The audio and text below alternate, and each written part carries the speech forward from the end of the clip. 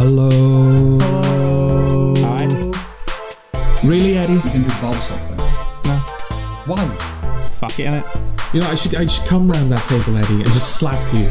No. Which we can do. I can actually do now. Do that. We're in physical proximity. Yes, this to is each the first Fun Filtered podcast in which we're actually back recording in person. Yes, it's been After like 9 episodes. Yeah. I think it's 9 episodes. yeah, like 3 months or something. Yeah, 9 episodes. Yeah. So should we be more on our game or less on our game? That is the question, Yeah. isn't there? I guess more. I suppose more. Well, that was sort of the little behind the scenes thing. The advantage of us recording in separate locations is there was no audio bleed. Right. So it was a lot easier to get rid of awkward long pauses and move a couple of things around just to make it sound a bit more natural. Mm-hmm. Whereas now I'm kind of stuck with what we've got. Yes, but the thing with recording over Skype is, as technically superior, there's something about recording for hours when people aren't there. Yeah, you hated it, didn't you? I hated it. Yeah, you I really hated hated it. It's just not fun. Yeah. Doing it. I have spent so much time over the last 3 months Skyping, not just like for the podcast, but Yeah, in people general. in general. Yeah. That I genuinely kind of don't ever want to Skype again. There's something just really, I don't know. It's like sitting in a room that's perfect room temperature for too long. I can't explain. It's why like that being is. too comfortable, you know? It's just. being too comfortable is not right. Yeah. It's just too. It's not bad. It's not good. It's just kind of. I don't know. I don't like the distance of it. And also it opens up the possibility of, because of lag, you interrupt each other and all that sort of thing. Yes, yeah, exactly. Yeah. So yeah, yay. We're back. So, are we gonna jump straight into something? Yeah, well, I just want to Or are we just gonna ramble a little bit I first? just want to yeah, we'll ramble, but I want to caveat the whole episode by saying I suspect this is going to be a controversial episode. Okay. I've just got a feeling this is going to be our most controversial episode. Because of what we have to say. Yeah, not because we're going to be extreme or because we're going to be gratuitously offensive. Yeah. But because we're going to talk about sensitive issues. Yes. Let's say that. Okay. So yeah, just a fair warning. We've come out of the lockdown edgy. We grew up. Yeah, we don't talk about. I did not grow up in the last 3 months. We don't talk about breakfast configurations anymore. We talk about ... Okay, so let's just talk about some of our floaters then. Well. Okay. Have you noticed they start capitalising We're black? grown up, have we? I didn't even think that, you see. I didn't even think okay. that. When I think of floaters, I think of eyes. This is the internet. This is the internet. People will be thinking of poop. I suppose, yeah. Yeah, have you noticed they've started capitalising black? Let's start with that. Oh, we are straight into it. Yeah. Is the idea that obviously black people, like that's what you mean, not just like the word black. Black as it pertains to individuals. As it pertains to race, yes. Yes, as it pertains to race. Yeah. Is the thinking behind this like this is just a thing you have to do now to show your kind of your woke credentials? I suppose, yeah. Well, I just started seeing it in a couple of articles. And Firstly, I should probably ask: is this a thing we were supposed to be doing all along? No, this is new. This is new. This is a conscious change. Because if you're talking about somebody's nationality, you typically capitalise that, don't you? Yes, but not their skin colour. Not their skin colour. Not their ethnicity. Okay. Yeah. All right. Yeah, white, black.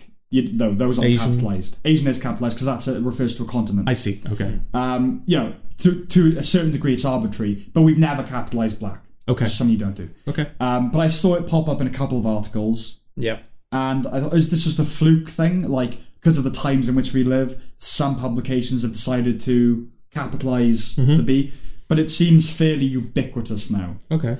And so there's this article at the Columbia Journalism Review, I'm going to, quote unquote, at the Columbia Journalism Review, we capitalise black and not white when referring to groups in racial, ethnic, or cultural terms. For many people, black reflects a shared sense of identity and community. White carries a different set of meanings. Capitalising the word in this context risks the following the lead of white supremacists. So Right. we're not going to capitalise white. Okay, because then the racists will get a hard on. Yes. Okay. But we're going to capitalise black. Okay, because black people will get a hard on. I guess. But given what racists do and are, surely they get a hard on from capitalising black. It's fuel for their fire, right? fucking capitalizing black and not white. Oh, I see. It's a different kind of hard on. Okay, you know, it's a rage on. A rage. Yeah. Angry sex is great, so fair enough. They're not having sex. Otherwise, they wouldn't be autocancelled. You can get angry hard on though, right? Can you? Yeah, I think you can. I don't think I've ever been really angry and become tumescent as a result. No, but it's possible, right? Oh, yeah, it will be possible. Yeah. I'm trying to think. Is it possible as the sole motivating element, though? Or do you have to also be aroused? Is it just a case of, like, if I'm aroused, but coincidentally I'm angry, the anger won't stop me? Yeah, that becomes angry sex. Yeah. Whereas, or angry masturbation. I was going to say, because obviously, like, wanking calms you down. Generally it speaking, depresses you. No, but like generally speaking, because you release stuff, so it calms you down. Sure. It's like cutting yourself. But I can't think of a situation where I've had like an angry wank and then gone and then gone. Oh, this will calm me down. I don't think I've ever had an angry wank. I've had wanks where I've been angry that I'm doing it, not out of shame, but out of like, oh, must I? Yeah. And sort of done that. But yeah, never like, I'm angry, right? If you're sat there thinking, must I? No, you don't. You just stop. But you don't. If it's I mean, you're not going to stop. You just don't. You just don't. Yeah. Anyway. Back to racism. Yeah, I think it's like... Trust me to take it to whack. It's just a members only card, isn't it? Okay. It's like the smoking gun of your racism. Yeah. If you're not instantly following this trend, adopting this capitalization system, it's a clear sign of your racism. That's what it's for, right? That's what all language games are for. If you're not doing it, then you're out the camp sort of thing.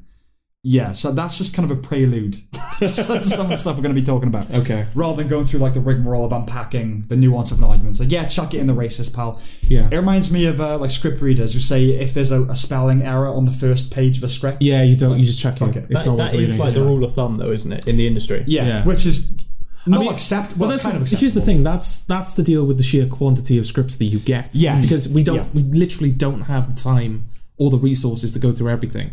So we need to come up with an arbitrary... we need to come up with like a rule that is easy to follow and easy to discern. Yeah. Is it a similar thing with like, oh, we don't have time to deal with all the racism? Like, no, you do. Well, I think in the case of scripts, I think it's for expediency. It's just to deal with the sheer volume of entries. It's arbitrary because you could have a masterpiece that just unfortunately happens to have a spelling I'd error. be intended to do it intentionally because I know that, like, just purposely, like. But what, sabotage your own chances? No, but just like first send it to every competition going, and then just the first sentence, like, there's just one spelling mistake. It's the only spelling error in the entire script. I don't know who wins in that situation, Eddie. Yeah, what are you proving? You certainly don't. Just spell the title. Of the script wrong. Isn't the story with like Good Will Hunting that they were sending it to all these different studios and whatnot? Yeah, and the studios were coming back saying, "Yeah, it's a really good script, but we just don't have we don't want to make it." Yes. So they like halfway through the script, they just wrote like a hardcore gay sex scene to see if they were if they were actually reading it. Yeah. And the answers never changed. It was like, yeah, it's a good script. It's like, right, they're clearly not reading our script. Yeah, but that's like the general. Especially for established. I can understand you doing that. Like halfway through, you do something really like out there and fucked up, and people are just like, "Oh yeah, it's really good." Sam, I've got a new idea for my script. I think especially with established writers, the general response is, "We loved your script. Here's why we can't make it." Yeah, or we're not going to make it. You know. But yeah, no. It's just in this case, it's not for expediency. It's more.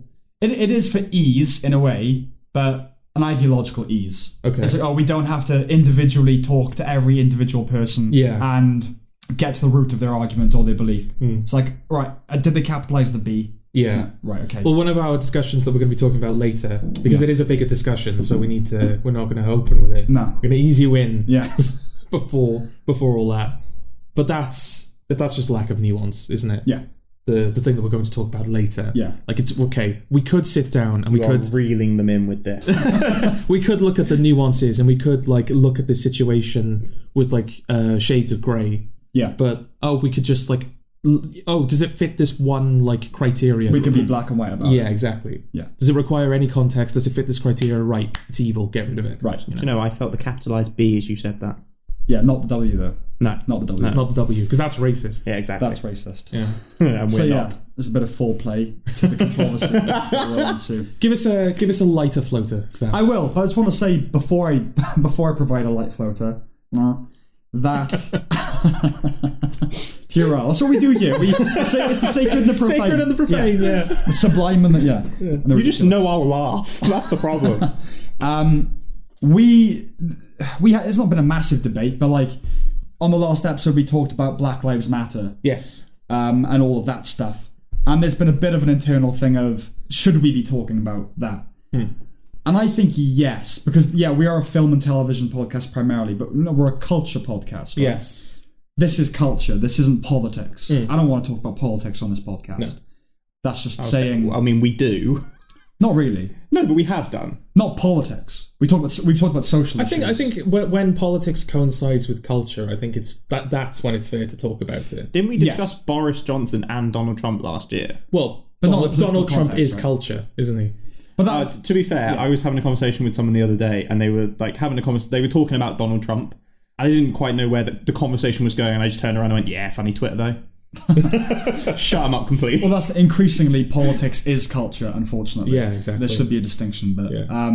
Anyway, one of my floaters is a small film recommendation. It's Okay. not a small film. The recommendation is small. Okay. It's called Days of the Bagnalled Summer. I don't know if you've heard of this. Of the Bagnold. Bagnalled Summer. Bagnold. Bagnalled. What is it? It's a What- surname. Who's A it by? Bagnold, okay. Simon Bird wrote and directed It's the Simon. It's the Simon Yes. Bird film. Okay, I've heard of the film. Yeah, it's basically about a mother and a son. He's like a heavy metal, goth, moody teenager. Wait, Simon Bird is. No, he's the writer, and then it stars. I was going to say if yeah. he's playing a gothy, Yeah, Simon Bird is no goth. I was Yeah. going to say, yeah, that just puts the in-betweeners to like one side, like Yeah. What do Jews call other Jews? Like, Goyim is non-Jews, right? Yeah. What are is it Gentile? No, it's Jews and Gentiles. I don't know. I was trying to do a thing. He's not a goth, but we won't go there. okay. Okay. Yeah, it's about a mother and a son and their relationship. Crucially, not because you don't want to, just because you can't remember. I can't remember it. Fill in the joke. Yeah. Yeah, I'm presenting you with a blank space. Yeah. You know our audience. You're letting them fill in the It's joke. interactive. We're turning Funfiltered into an interactive experience. Exactly. Finish the jokes for us. Yeah, I mean, you might Make it occasionally as comment on a racist video. as you want. Yeah, exactly, yeah. It's about a mother and a son, and nothing really happens in it. It's kind of a... Go watch it. Nothing happens. No, but like, there's lots of films where nothing really happens. I feel like that was the criticism I read of the film, though. Yeah. But it's meant to be a mood kind of piece more than anything else. Okay. It does have a direction, and it has character arcs, but it's not about a mother and son going on a road trip. It's just about a mother and a son, really. Yeah. It's got a really great soundtrack. It's Belle and Sebastian. Okay. Writing songs for it. It's really good. It's got like a bit of an American indie spirit to it. Okay. It's kind of Wes Anderson light when he's doing more of the Rushmore side of things than the Budapest Hotel Okay. side of things. All right. Plinky fair. Yeah. Plinky plonky stuff. It's kind of a lesser Submarine. So it's Okay. that vibe. It's not as good as that, and it's not as... I do like Submarine. It's Submarine's great, and it's not as autorial as Submarine, Okay. but it's breezy, and it's good company, and I think it's a nice film to watch now. Right. Okay. So basically, it's like this relationship, and obviously the son is just rude to the mother constantly. The great thing is she never takes it to heart. She always takes it on the chin because he's a moody kid. But the way he behaves with her, if she didn't take it on the chin, it would be deeply unpleasant to watch. Okay. Because he's just like abusing his mum, basically. Right. But yeah, I recommend it. But it's it's not a masterpiece, but it's a nice, easy watch. Okay. Fair. Eddie, you've read a book, haven't you? I have. I have read a book for the first time. Full stop.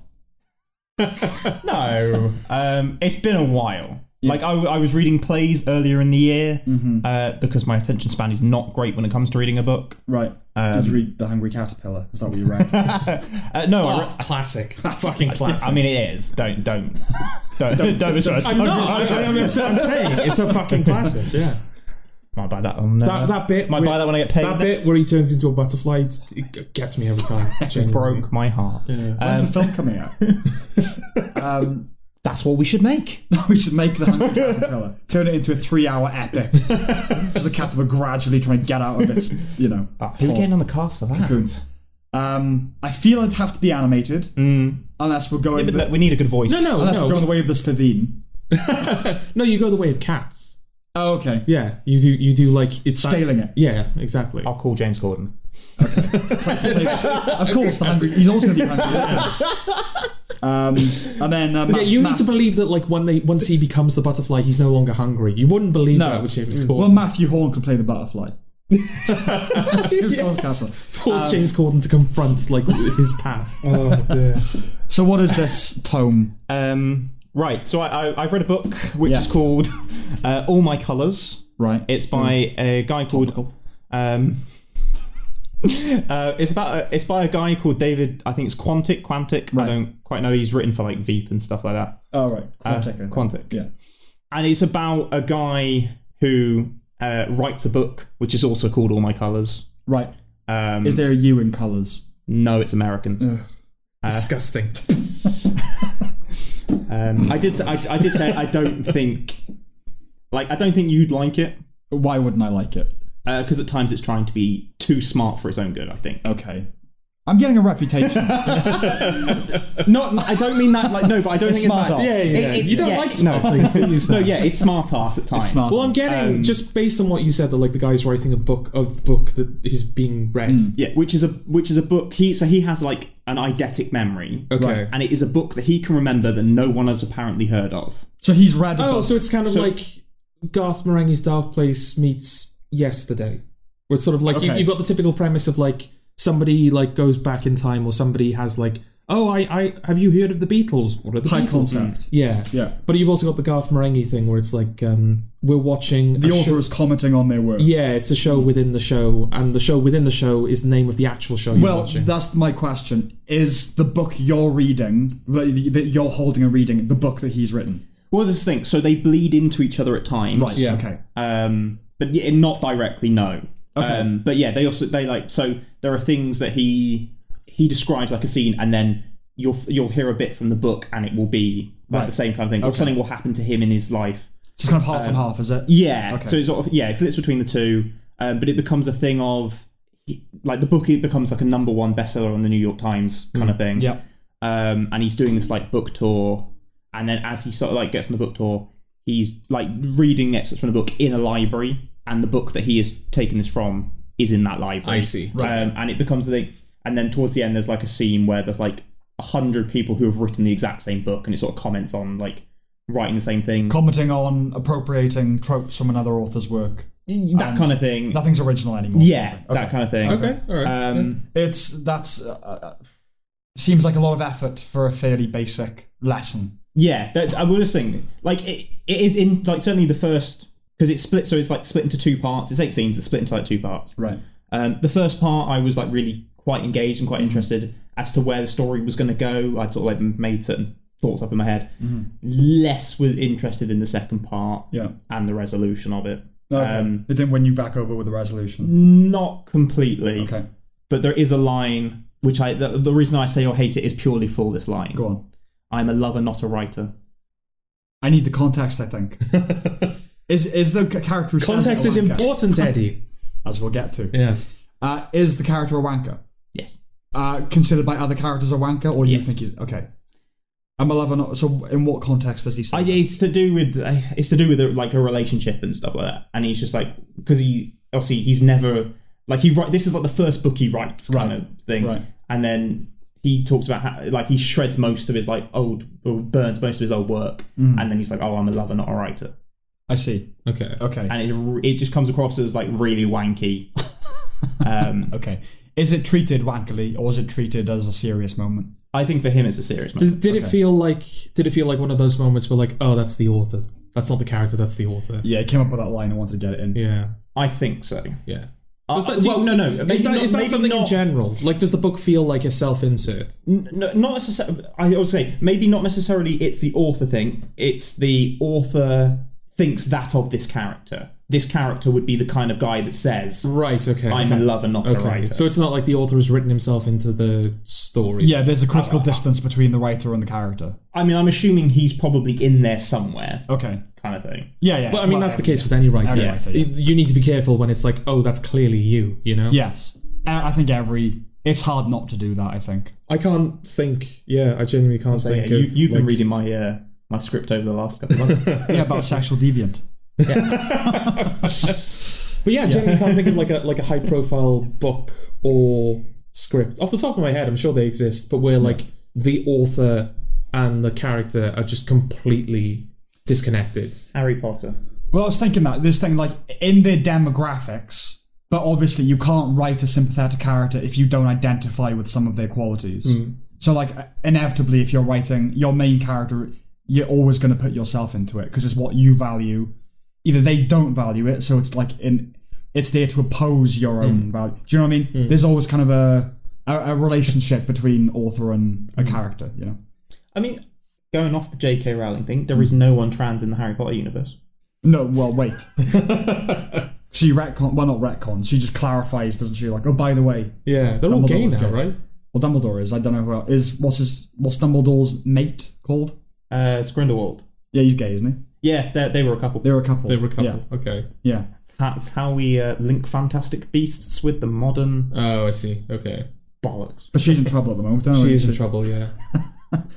I think just... As far as I understand, she's just said that women are women, right? Yes. And she's not against trans... It didn't start out the way. It feels like she's kind of gone down the rabbit hole a bit. Well, she's been forced to, I think, isn't she? But she was holding on to the ownership of being a woman based on like a domestic abuse experience. Yeah, Right. like we shouldn't easily call trans women because women go through unique problems that trans women don't face. They have their own problems, but women have different problems. Yeah, and Is like the idea. I think a part of it came with the domestic abuse was holding on to the fact that she was a woman was kind of like an important thing to her. Right. So that's Where do we stand on this, lads, or are we going to remain mum? Do we agree with her that she's got a point? Okay, we won't go into it, but does she have a point? That's the question. But women are women because women have fundamentally different experiences than trans women. Yeah, I think there's truth in that. Okay, Eddie. Yeah. Cancelled. I'm not going to say anything. So you disagree? No. Is agreeing good or bad? With what? That statement, that women are women. Well, we've just been cancelled, me and you. Okay. But Sam hasn't been cancelled. I'm in the clear. I've never said anything. So this podcast can still go because yes. we've got a non-cancelled entity. Yes. Sam said the N word 7 times before we started. Yeah. But crucially, no one heard it. No one heard it. Yeah. Exactly. Right? You didn't record it. No. Take me down with you. Yeah, no, obviously she's got a point. Yeah. George, you want to talk about a film? I'm talking about a film. We've all seemed to have done things independently of everyone else. Yes. Haven't we? Like humans. Like humans. Yes. It's because we haven't seen each other. Yeah, we've all been stuck in isolation. No, I saw a film. It's one of your typical like films that you see on Netflix, where it's one of those films that Netflix have put on Netflix just so they can go, oh look, we've got films. Right. So it's just one of those typical like, you know, action suspense middle of the road thrillers where it's like this family is like on holiday or living in this isolated location. These bad guys show up, kidnap and hold most of the family hostage, and you've got one remaining family member who has to like rise up and be the John McClane and like save their family from the bad guys. Yeah. It's that film that you've seen on Netflix 100 times before. So it's shit. Except in this case, the protagonist. Yeah, well, here's the thing. I watched it because of the cast. Now, you tell me that you wouldn't want to watch this film based on the cast, right? Okay, so the main character... This is serious. I'm not joking. Okay. I am not joking. Nor is the film, importantly. Oh, yeah, exactly. This is an ironic casting. Yeah, this isn't played for laughs. This isn't like, you know, wouldn't it be funny if this was the case? No, this is genuinely, like, this is real. So the main character, i.e. our action hero, is Lulu Wilson, who you may remember as young Shirley from Haunting of Hill House. I haven't seen it. Well, why not, Eddie? For God's sake. Why the fuck It's 2 not? years old at this point. It's on the list. Okay. Well, put it up the list to the top. Stop it. Go away. Go watch it. George. Get on this podcast. Right, George. I would, but we do a podcast, so every week I get a new fucking show to watch. We've done an episode without you. We can manage. I gotta say, have you seen The Sopranos? Yeah, well, some of it. Some of it, okay. Yeah. Okay. Which I only started watching because of you. Yeah, fair enough. But where on your list is that? Do you rank them in order of importance, or is it just like It's when it gets added. it's chronological? Yeah, it's chronological, unless you go, You have to watch this. For the podcast. Okay. Oh, for the podcast. Okay. That's the only reason stuff has been bumped up the list. Okay. This is interesting. So if I ever just really want you to watch something in the future, I'll just insist we have to talk about it on the podcast. Basically. Well, fuck it. Next week's going to be a Haunting Hill House special. Eddie, watch it. For some reason. For some reason. It's not Halloween. It's been 2 years since it came out. Exactly, yeah. No, and okay, so have you seen Dr. Sleep? No. Yeah, I don't think you would have seen her. Okay, alright. She's in that, right? Yes? Or are you assuming that because Mike Flanagan... Yeah, and I know the other young girl is in it, so I wasn't sure if she was. Yeah, Nell's in it. Yeah. Young Nell. I think it's I don't young know. Nell. Okay, carry on. Anyway, Lulu Wilson's in it, who looks exactly like Mackenzie Davis. She does. I don't know whether that was deliberate. Or Why whether would it be deliberate? I don't know, but it's so uncanny. Yeah. But she looks exactly like Mackenzie Davis in the film. Her father, Lulu Wilson's father, is played by Joel McHale of Community fame. And obviously, he's done many other things. And the villain, the main villain of the film, Please tell me it's not who I've just seen on the cast. is Kevin James. Kevin James. I swear to God, if you tell me this film's good, Kevin James, right, is playing a Nazi. The pratfalls. A neo-Nazi. A neo-Fazi, if you will. A slapstick skinhead. Except without the slapstick. Except without the slapstick. It's bizarre. Fucking bizarre casting. Yeah. I saw a trailer at your recommendation. Yeah, well, here's the thing. Like, yeah, I saw the cast and I was like, right, I have to watch this film now. And I did. Yeah. And it's absolutely not worth anybody's attention. Right. Watch the trailer if you want. The trailer basically tells you the entire film. You get a good vibe of the tone of the film. Because it's a very, very slow, very, like, I want to say boring. Plodding, yeah. Plodding's probably a better word. There's a lot of, like, whenever they cut to a new scene, there's always, like, shots of just, like, the scenery. Right. So, that, which in that sense, it kind of feels like it's just padding out the runtime a little bit. Yeah. But yeah, it's... Kevin James playing a Nazi sounds like a brilliant, like, you know... I suspect that he said to his agent, or the agent said to him, right, it's time for you to try a serious role. Yeah. And get taken seriously by the industry. Yeah. And, you know, villains are loved by the Academy. His YouTube channel's not that bad. Okay, I haven't seen it. No. Is it a comedy channel? Ish. Okay. But, like, he's got, like, one skit he does, which does fairly well. Okay. Okay. Which is him playing a like, sound guy. Right. Okay. Right. Yeah, his agent probably said, the Academy loves villains. Yeah. They love, like, you know, fascist villains and that sort of thing. Yeah. If Adam Sandler can do Uncut Gems, you can do something else. Is that what it is? Because, like, yeah, I can't imagine that Kevin James is in need of money, given that he's, like, an Adam Sandler resident. Yeah, he's on basically. the tit, the Sandler tit. Yeah. Yes, but the thing with Adam Sandler is, Adam Sandler has a creepy quality to him that sometimes is channeled well by directors. Yes. Kevin James doesn't. Yeah, he can pull off weirdo. Yeah, definitely. Oh, God, yeah. He looks kind of sleazy and scummy. Yeah. Whereas Kevin James is just a fat dude. Yes. And he hasn't displayed any dramatic muscle in anything I've ever seen. Or any muscle at all. Or any muscle he's never flexed in his life. Well, that's the thing. Like, I imagine... I mean, they probably... Like, this film, it sounds and looks like a student film. Right. But they've inexplicably managed to get 3 big names in. Well, or like an up-and-comer and 2 big names. All those shots of scenery suggest they were going for cinematic. Yes, exactly, yeah. And it just has that look, and the dialogue just sounds studenty. Right. Like, oh, this is the bit where the villain is doing the dramatic monologue. Right. Kevin James goes in to the house, and he sees their dog, and he says, your dog is a German breed, but it's not purebred. Yes. He starts talking about, like, purity. I saw in the trailer they show a bit of that. I was like, okay, they're doing that thing. But he's kind of a calm, menacing... That's the thing. Like, Kevin James playing a villain basically translates to Kevin James just sort of speaking normally for basically most of the film. It's that sort of tone where it's like, I'm being polite and personable, but it's actually very threatening. Yeah, but like, it's not threatening. Less is more is the idea, but it's not... Yeah, it's not threatening. And I wonder if, like, the idea was... Because Kevin James is a big lad... Yeah. I wonder whether the idea was just like his physique would be menacing enough for him to pull off like a villain. If you shave his head, that could look like Brawn. Oh yeah, because they've shaved his head and they've given him like a big mountain man beard. Yeah, and a swastika tattoo on his head. A massive swastika tattoo on the back of his head. Yeah. So I've been looking up the cast. I genuinely think Lulu Wilson's the only one I've not seen in something. Oh really? Yeah. I didn't recognise the other ones. Are there other people in there that are famous? Robert Maliet. Oh yeah. He was in Sherlock Holmes. Is he with the big tall guy? Yeah. Yeah. Yeah, because that's the thing. I just made the point about, like, they'd probably pick Kevin James because he's intimidating. Yeah. But his number one is this fucking massive muscular dude that's like twice his height. That's the rule. So Kevin James, the threatening villain, the threatening, like, main bad guy, just looks like this, like, dwarfy little guy next to him. That's the rule, isn't it? Like, the Hans Gruber needs a call. And the idea being that the main villain is more they're going to lose, in the Steven Seagal film, he's going to have the fight with the massive guy. Yes. And then have a final altercation with the main guy, but he'll just end up shooting him or something. Yes. Right? Yeah. It's that trope. Yeah. I guess the idea being that the main villain is more menacing because he has that person at his beck and call and is cerebral and speaks very, speaks well. But it's Kevin James. Yes. Who can't pull off cerebral. No, He pulled spherical. Do you know, seeing as I'm looking it up, do you know about the casting history I don't. of this film? No. So Kevin James was the replacement For Simon Pegg. Oh, I did not know that. Okay. Interesting. So Simon Pegg is a Nazi. they're going in a similar direction. So they were trying to cast a comedic actor.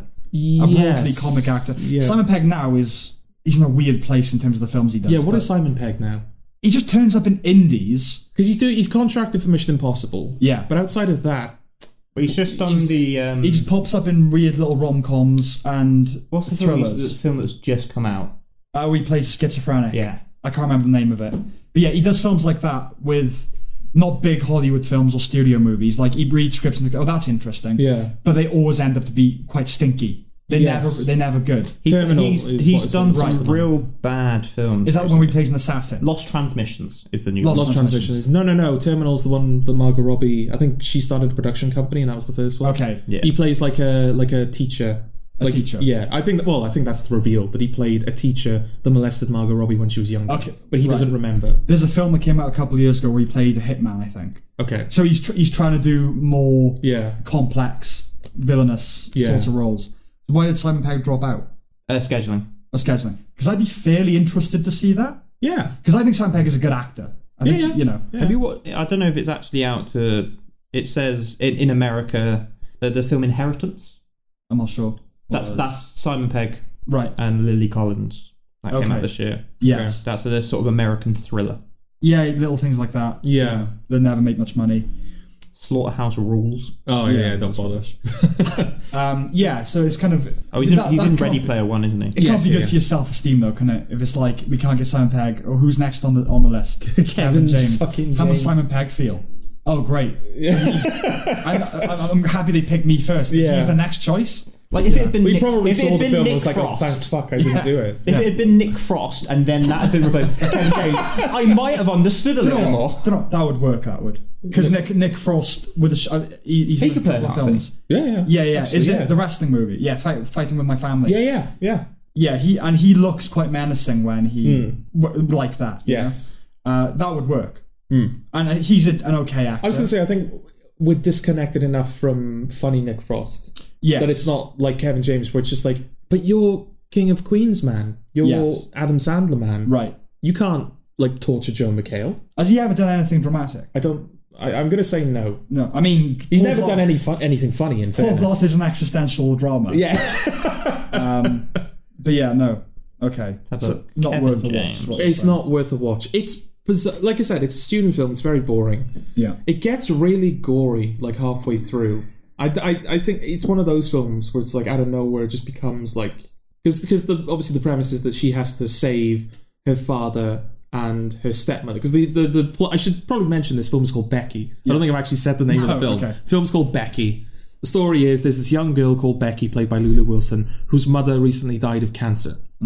Joel McHale plays the father, and Joel McHale has moved on and is looking to remarry, and Becky fucking hates him because of this. I should also point out that Becky is one of, if not the least likable protagonists I think I've seen in a very long time.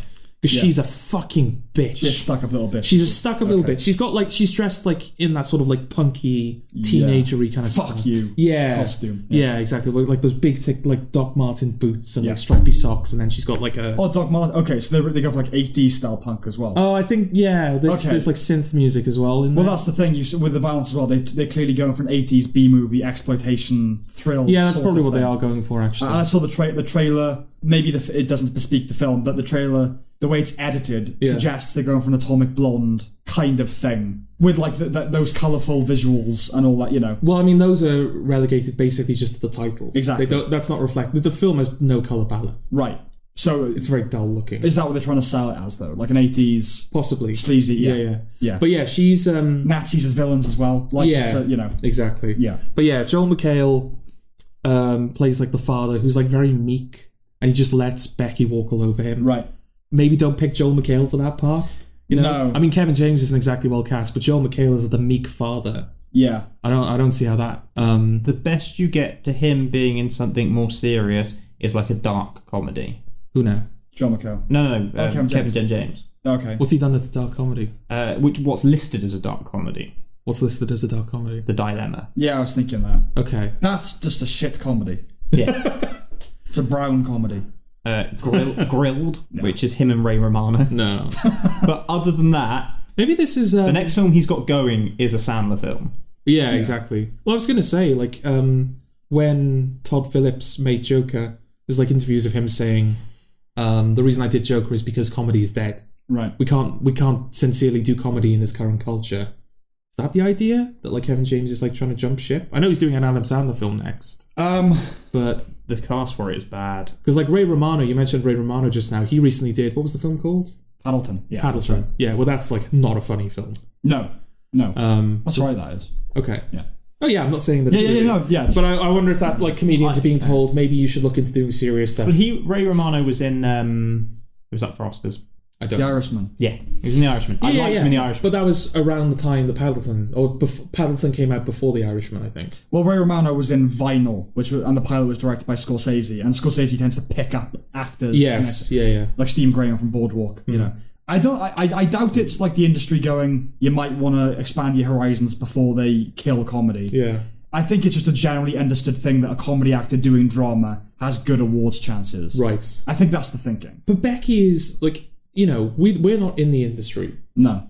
But I think, like, if I certainly felt it, but I feel like if I were to show you to Becky, you would immediately go, this film is nowhere near, like, big enough. No. Or even good enough to have any Oscar chances. Right. So surely any actor would realise that. You know? Kevin James. I mean, I get no one tries to make a wank film, obviously, and No. but it's one of those films that I don't know, like Sexy Beast, which is incidentally a good film, but like where the only award that got nominated for was supporting actor for Ben Kingsley because he was doing his Don Logan fucking Cockney villain. Right. Okay. So it's like the film might not get much awards traction, but if you give a good villain performance, Okay. that will be extracted. Well, Kevin James doesn't give a good villain performance. Well, I'll say I'm going to reel off the cast list for the Sandler film that he's doing after this. I'm gonna guess David Spade, Yep. Yeah. Chris Rock. No. What's his name? Nick. Offerman? No, God, no. Dare you? Nick, not Suarez. It's a weird name. Swardson. Swartzen. Nick Swardson. No? Swarsden. Nick something? There's no Nick. No, it is Nick. Nick. It is Nick Swardson. Okay. There's no Nick in the cast. Chris Rock. Did I say that? Yeah. Yeah. Yeah. He's not in it. He's not in it. So we got one Steve so far. Buscemi? Yeah, Steve Buscemi's in it. Yeah, Buscemi's in that. Yeah.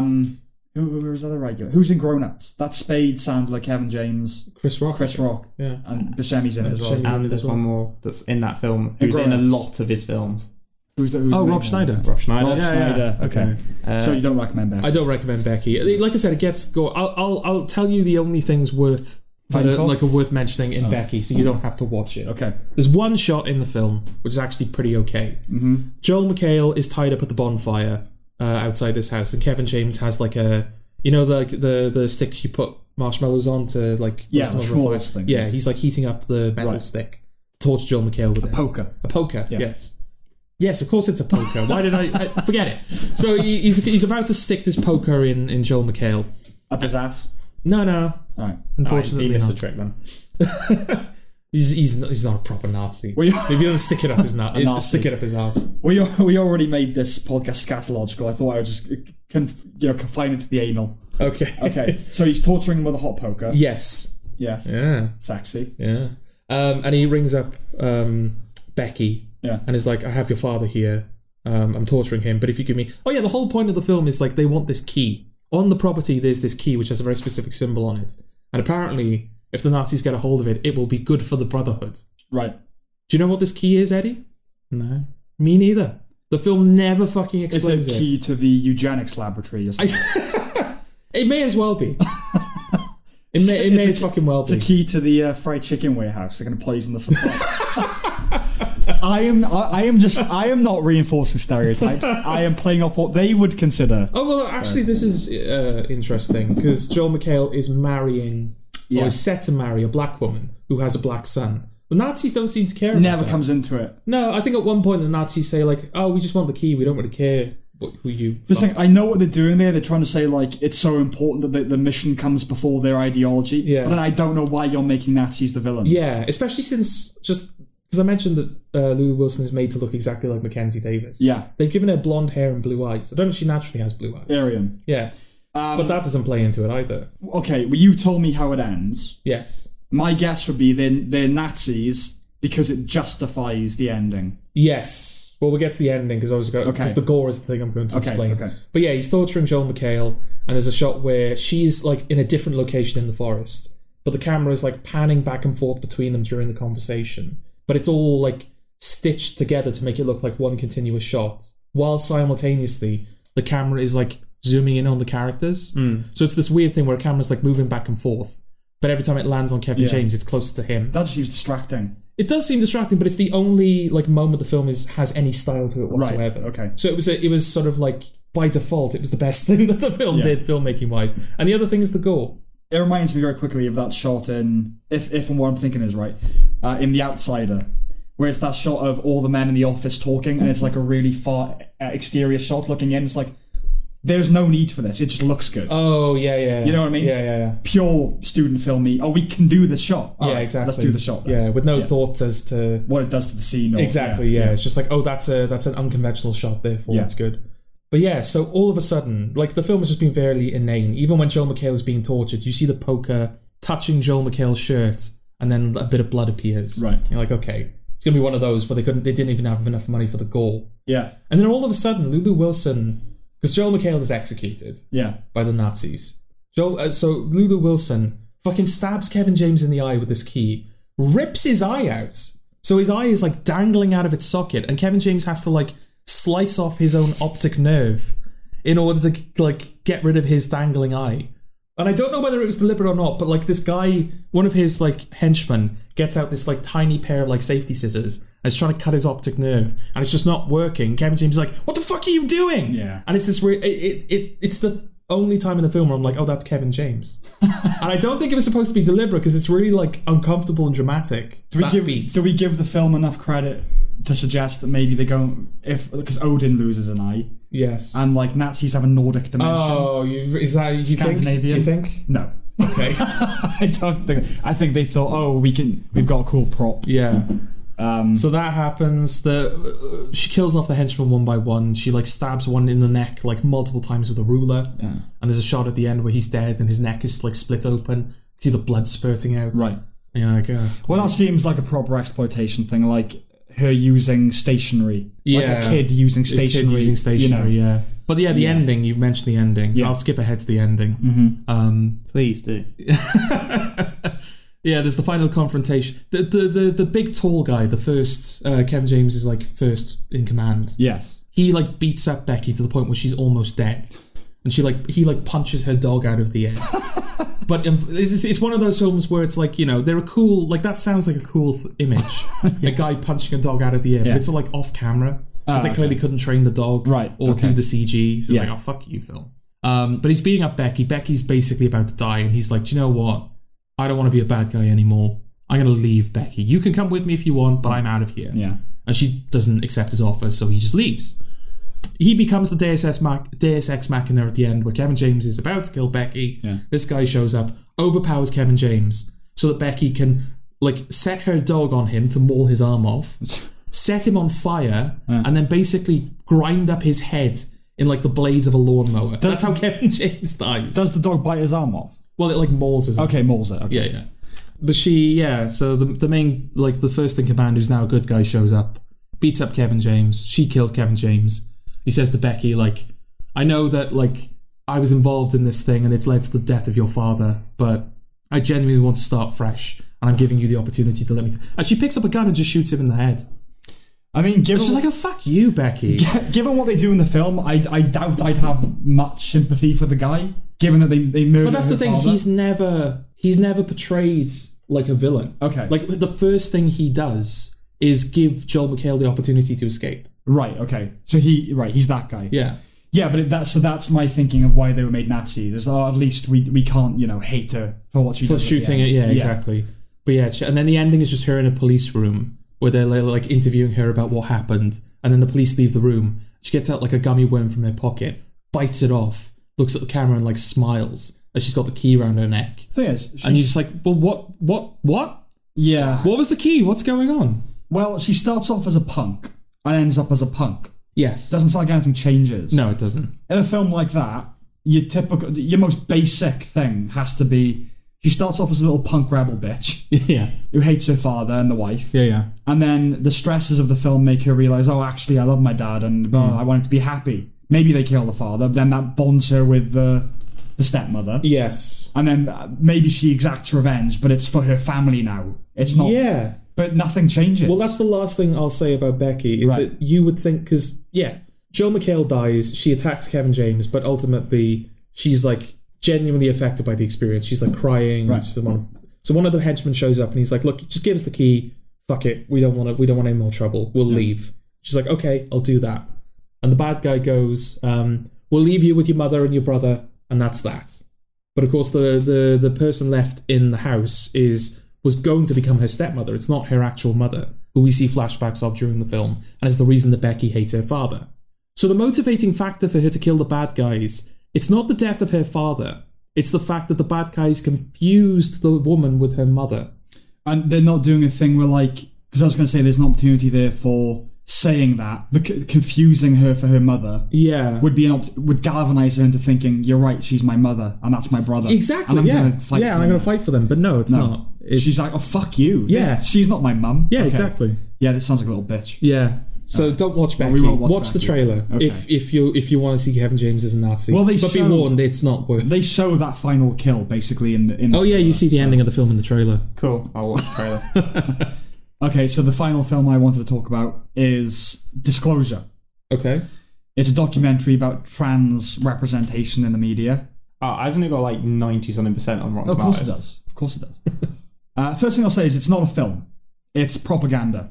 Okay. It doesn't feature... It brings up Caitlyn Jenner, right? And the fact that Caitlyn Jenner is a Republican and has certain conservative views. But she's not in the film. I don't know whether they asked her to be, but given the position the film takes on her and what the other talking heads say about her, I doubt it. I doubt that she was invited. Okay. And that sort of illuminates better than anything else the attitude of the film, which is... Right. It's not art. It is propaganda. Okay. Some propaganda is agreeable, right? We can all agree with certain... This isn't.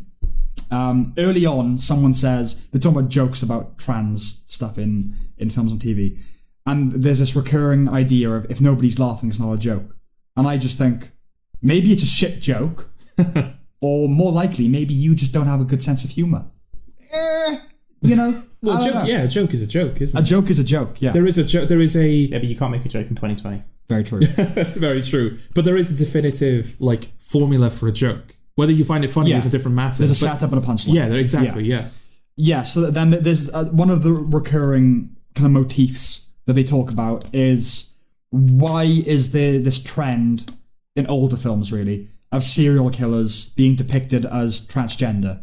That's a trope. It's an obscure one, but there's Buffalo Bill would be the most prominent example. Okay, all right. Why? Why are they depicted as deviant? Because serial killers are pretty fucking deviant. Yeah. And I'm not being saying deviant obviously has a negative connotation, but being transgender is deviant. It is abnormal.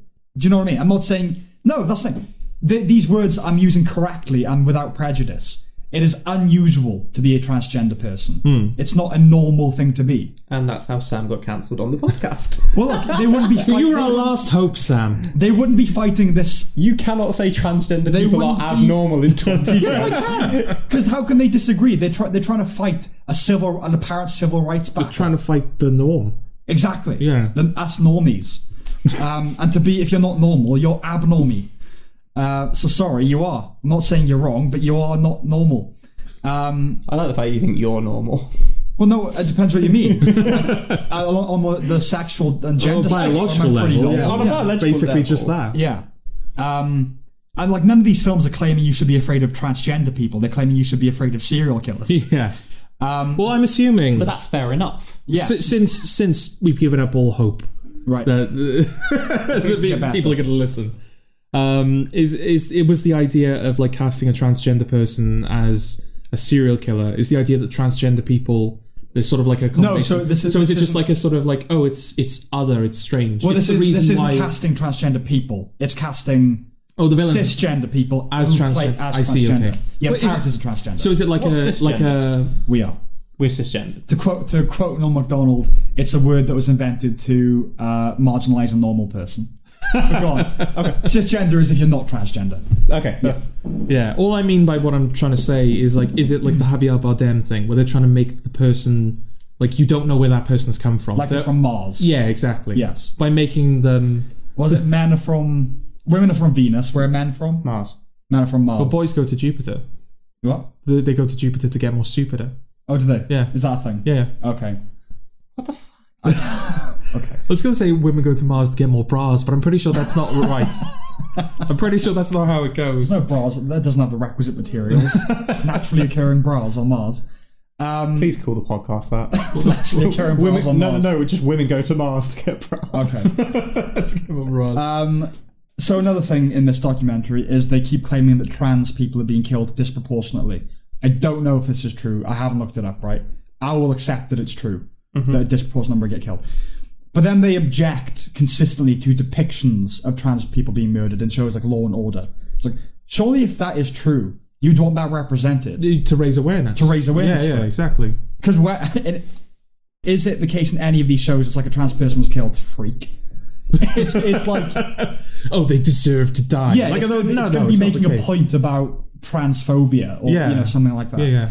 Another recurring motif is a resentment of trivial questions. So it shows some trans people on talk shows, and it's not ideal. The host is going like, so what's it like down there? What does it look like? Do you still have your penis? All that sort of thing.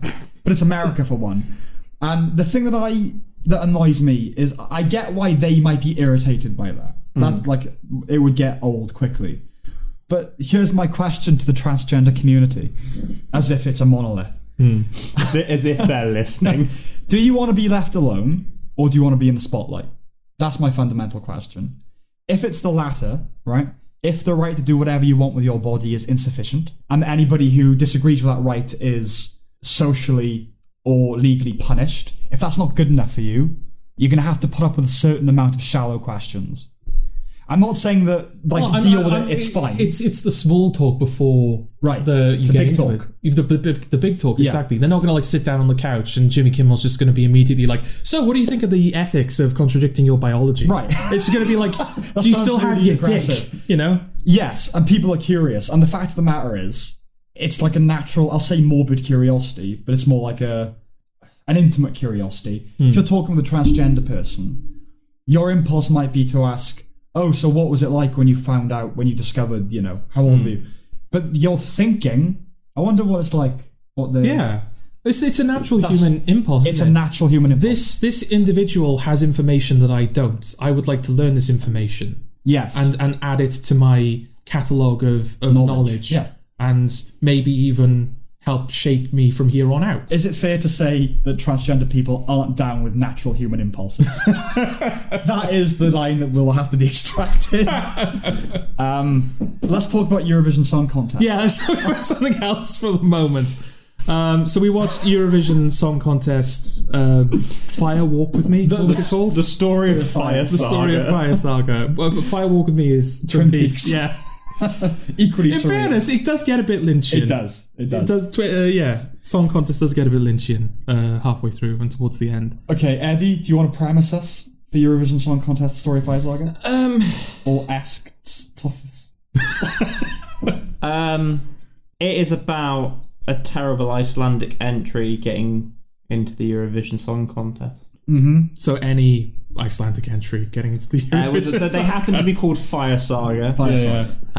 It's Will Ferrell and Rachel McAdams. Yeah, she's let herself go. What? Excuse me? I beg your pardon. Excuse me, sir? This is the pro Rachel McAdams podcast. Yeah. Like, this is the woman that was in Spotlight, and now she's doing a shitty film with Will Ferrell. She's creatively let herself go. Yes. Okay. Okay, all right. We'll circle back. Yeah. We'll circle back. But I get you. I'd still fuck her based on how she looks in this. Well, that's all right then. Yeah. It's exciting, isn't it? It's like, I wonder which thing we're going to get cancelled for. I genuinely don't know at this point. The most controversial podcast of 2020. Well, let's talk about the things that... It's not good, right? No, it's not. No.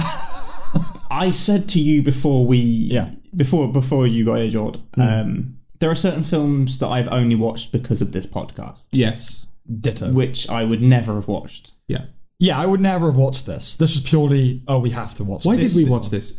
Are people watching it? Is that what Well, it recently came out on Netflix, and it's a high-profile film on Netflix. Okay. And the celebs are doing the rounds, on Skype. Okay. So I just figured, well, a certain amount of people are going to be watching this. Okay. A big proportion. Okay. So it felt like and it's been a while since we've had a cat. So, and it's not cats, but No. It's second for this year. okay. Second best or second worst? No, next to Cats. Cats is the worst. Was Cats this year? No, that was last year. That was last We year. watched it this year. Yeah. In terms of what we watched, Yes, sure. Okay.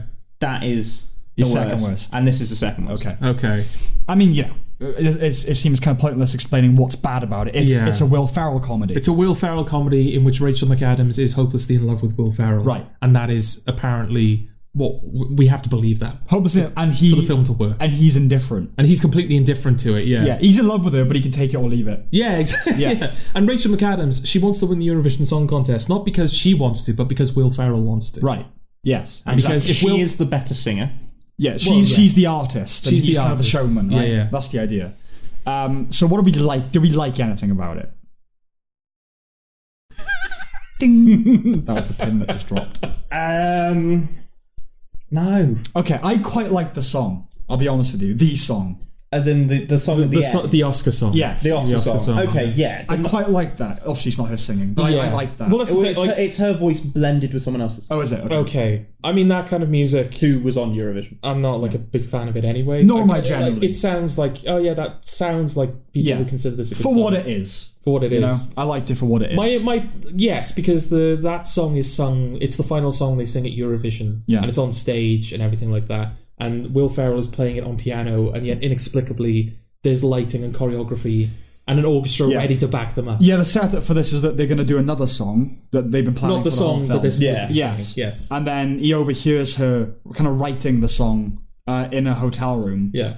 And kind of working it out as she goes, kind of singing along to it with the lyrics she's writing and figuring out the chord structure and all that sort of thing. Yeah. He overhears like 20 seconds of it. Yeah. And then knows the entire song. Yeah. And she's presumably finished it by this point. Yeah, exactly. Which probably hasn't even finished being written. No. And they've got the backing drums all set up. Yeah. It's just ridiculous, but And obviously it's not... You just said that it's partially Rachel McAdams' voice. But it doesn't sound like Rachel McAdams. No. And the problem that I have with that... it's harmonised. It's not so much that it's like, sound edited to within an inch of its life and that it's clearly not her singing. It's the fact that she doesn't even sound like the person she sounded like the rest of the film. It's not that she doesn't sound like her when she's speaking, it's that she doesn't sound like her when she's been singing up until this point. Yeah. That's irritating. Like, why didn't you just get the artist who's actually singing that song and get her to sing all of Rachel McAdams' parts? Then it's at least consistent. Yeah, and you can just tell there's a disjunct between, Well, in terms of like the plot, Yeah. right? It's set in Edinburgh Mostly. for the contest. Yeah, that's where... Have Edinburgh ever hosted? No, that would require the UK to have won the year before. Yeah, have they ever done that? The UK haven't won since the 90s. Or Okay. 2000s. What was the name of the band that won? Katrina and the Waves, I think.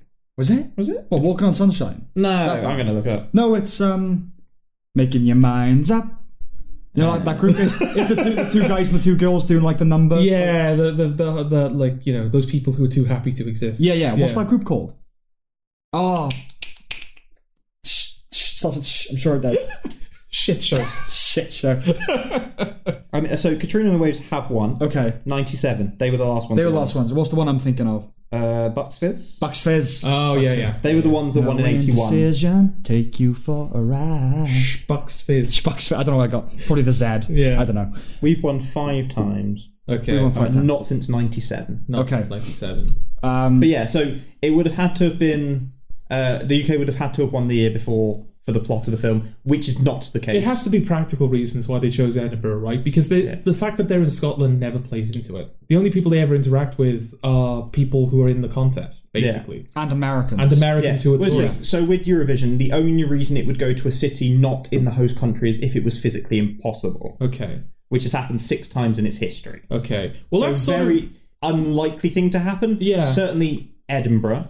My other issue with Edinburgh is that what they've done is they've taken bits of Edinburgh and pasted them together. Yeah, Yeah. that's the problem with knowing any location, is you know that they, you know. Yeah. And also, I don't know about you, Eddie, but when Mr. Russian is showing Rachel McAdams the view from his castle, that's not like any picture of Edinburgh I've ever fucking seen. No, it is. Yeah, they've melded a green screen. Italy, 3 different parts maybe. of it. bad. Like the very touristy parts of Italy, maybe. Not Edinburgh. No, but they are all bits of Edinburgh. Yeah, but they're not. But they're nowhere near each other. Yeah, exactly. Yeah. Yeah. Like, And it's given that Hollywood gloss as well. Yeah. He's a gay Russian. He is. Yes. They made a point of this. They made a massive point of this. Despite the fact that he's the romantic rival to Will Ferrell. Yeah. Ignoring that, right? Because, like, yeah, he's pursuing Rachel McAdams, and kind of she ultimately rejects him, which is like, are you gay? He's like, no, I'm not gay, you know. Yeah. What's his name? What's the actor's name? It's, I can't remember his name. Dan Stevens. Dan Stevens. Okay. Who I like. Yeah. And he's not bad. Yeah, he's not terrible. He's doing in that this. thing. Yeah. Like if the meerkat was a human. Yeah. And it's fine, but they make a sincere point toward the end. It's like, oh, this is not that film. Yeah. So when Rachel McAdams and Will Ferrell reconcile and they're kissing on stage, and he's looking at the sidelines, and his henchwoman is like, oh, look, Madam Greek, whatever. Yeah, it is. yeah. Yeah. And he's like, oh, can I not be happy? Look at them. You know, I could not be mad. You know, and like, oh, fair enough. And then she says, you know, oh, you can be happy back in Russia. He goes, Mother Russia does not agree. Like, oh, you're making that point in this film? Yeah, the Russians. I know that I guess most of its target audience, whoever that is, might not pick up on that. Melts. No. Children and moms. Oh, you can't say moms. Children and idiots. That's why I said melts. Okay. Oh, keeping it. Fuck it. That felt weird. Yeah. Pierce Brosnan. Doing the weirdest accent I've ever heard. He sounds like a Dalek.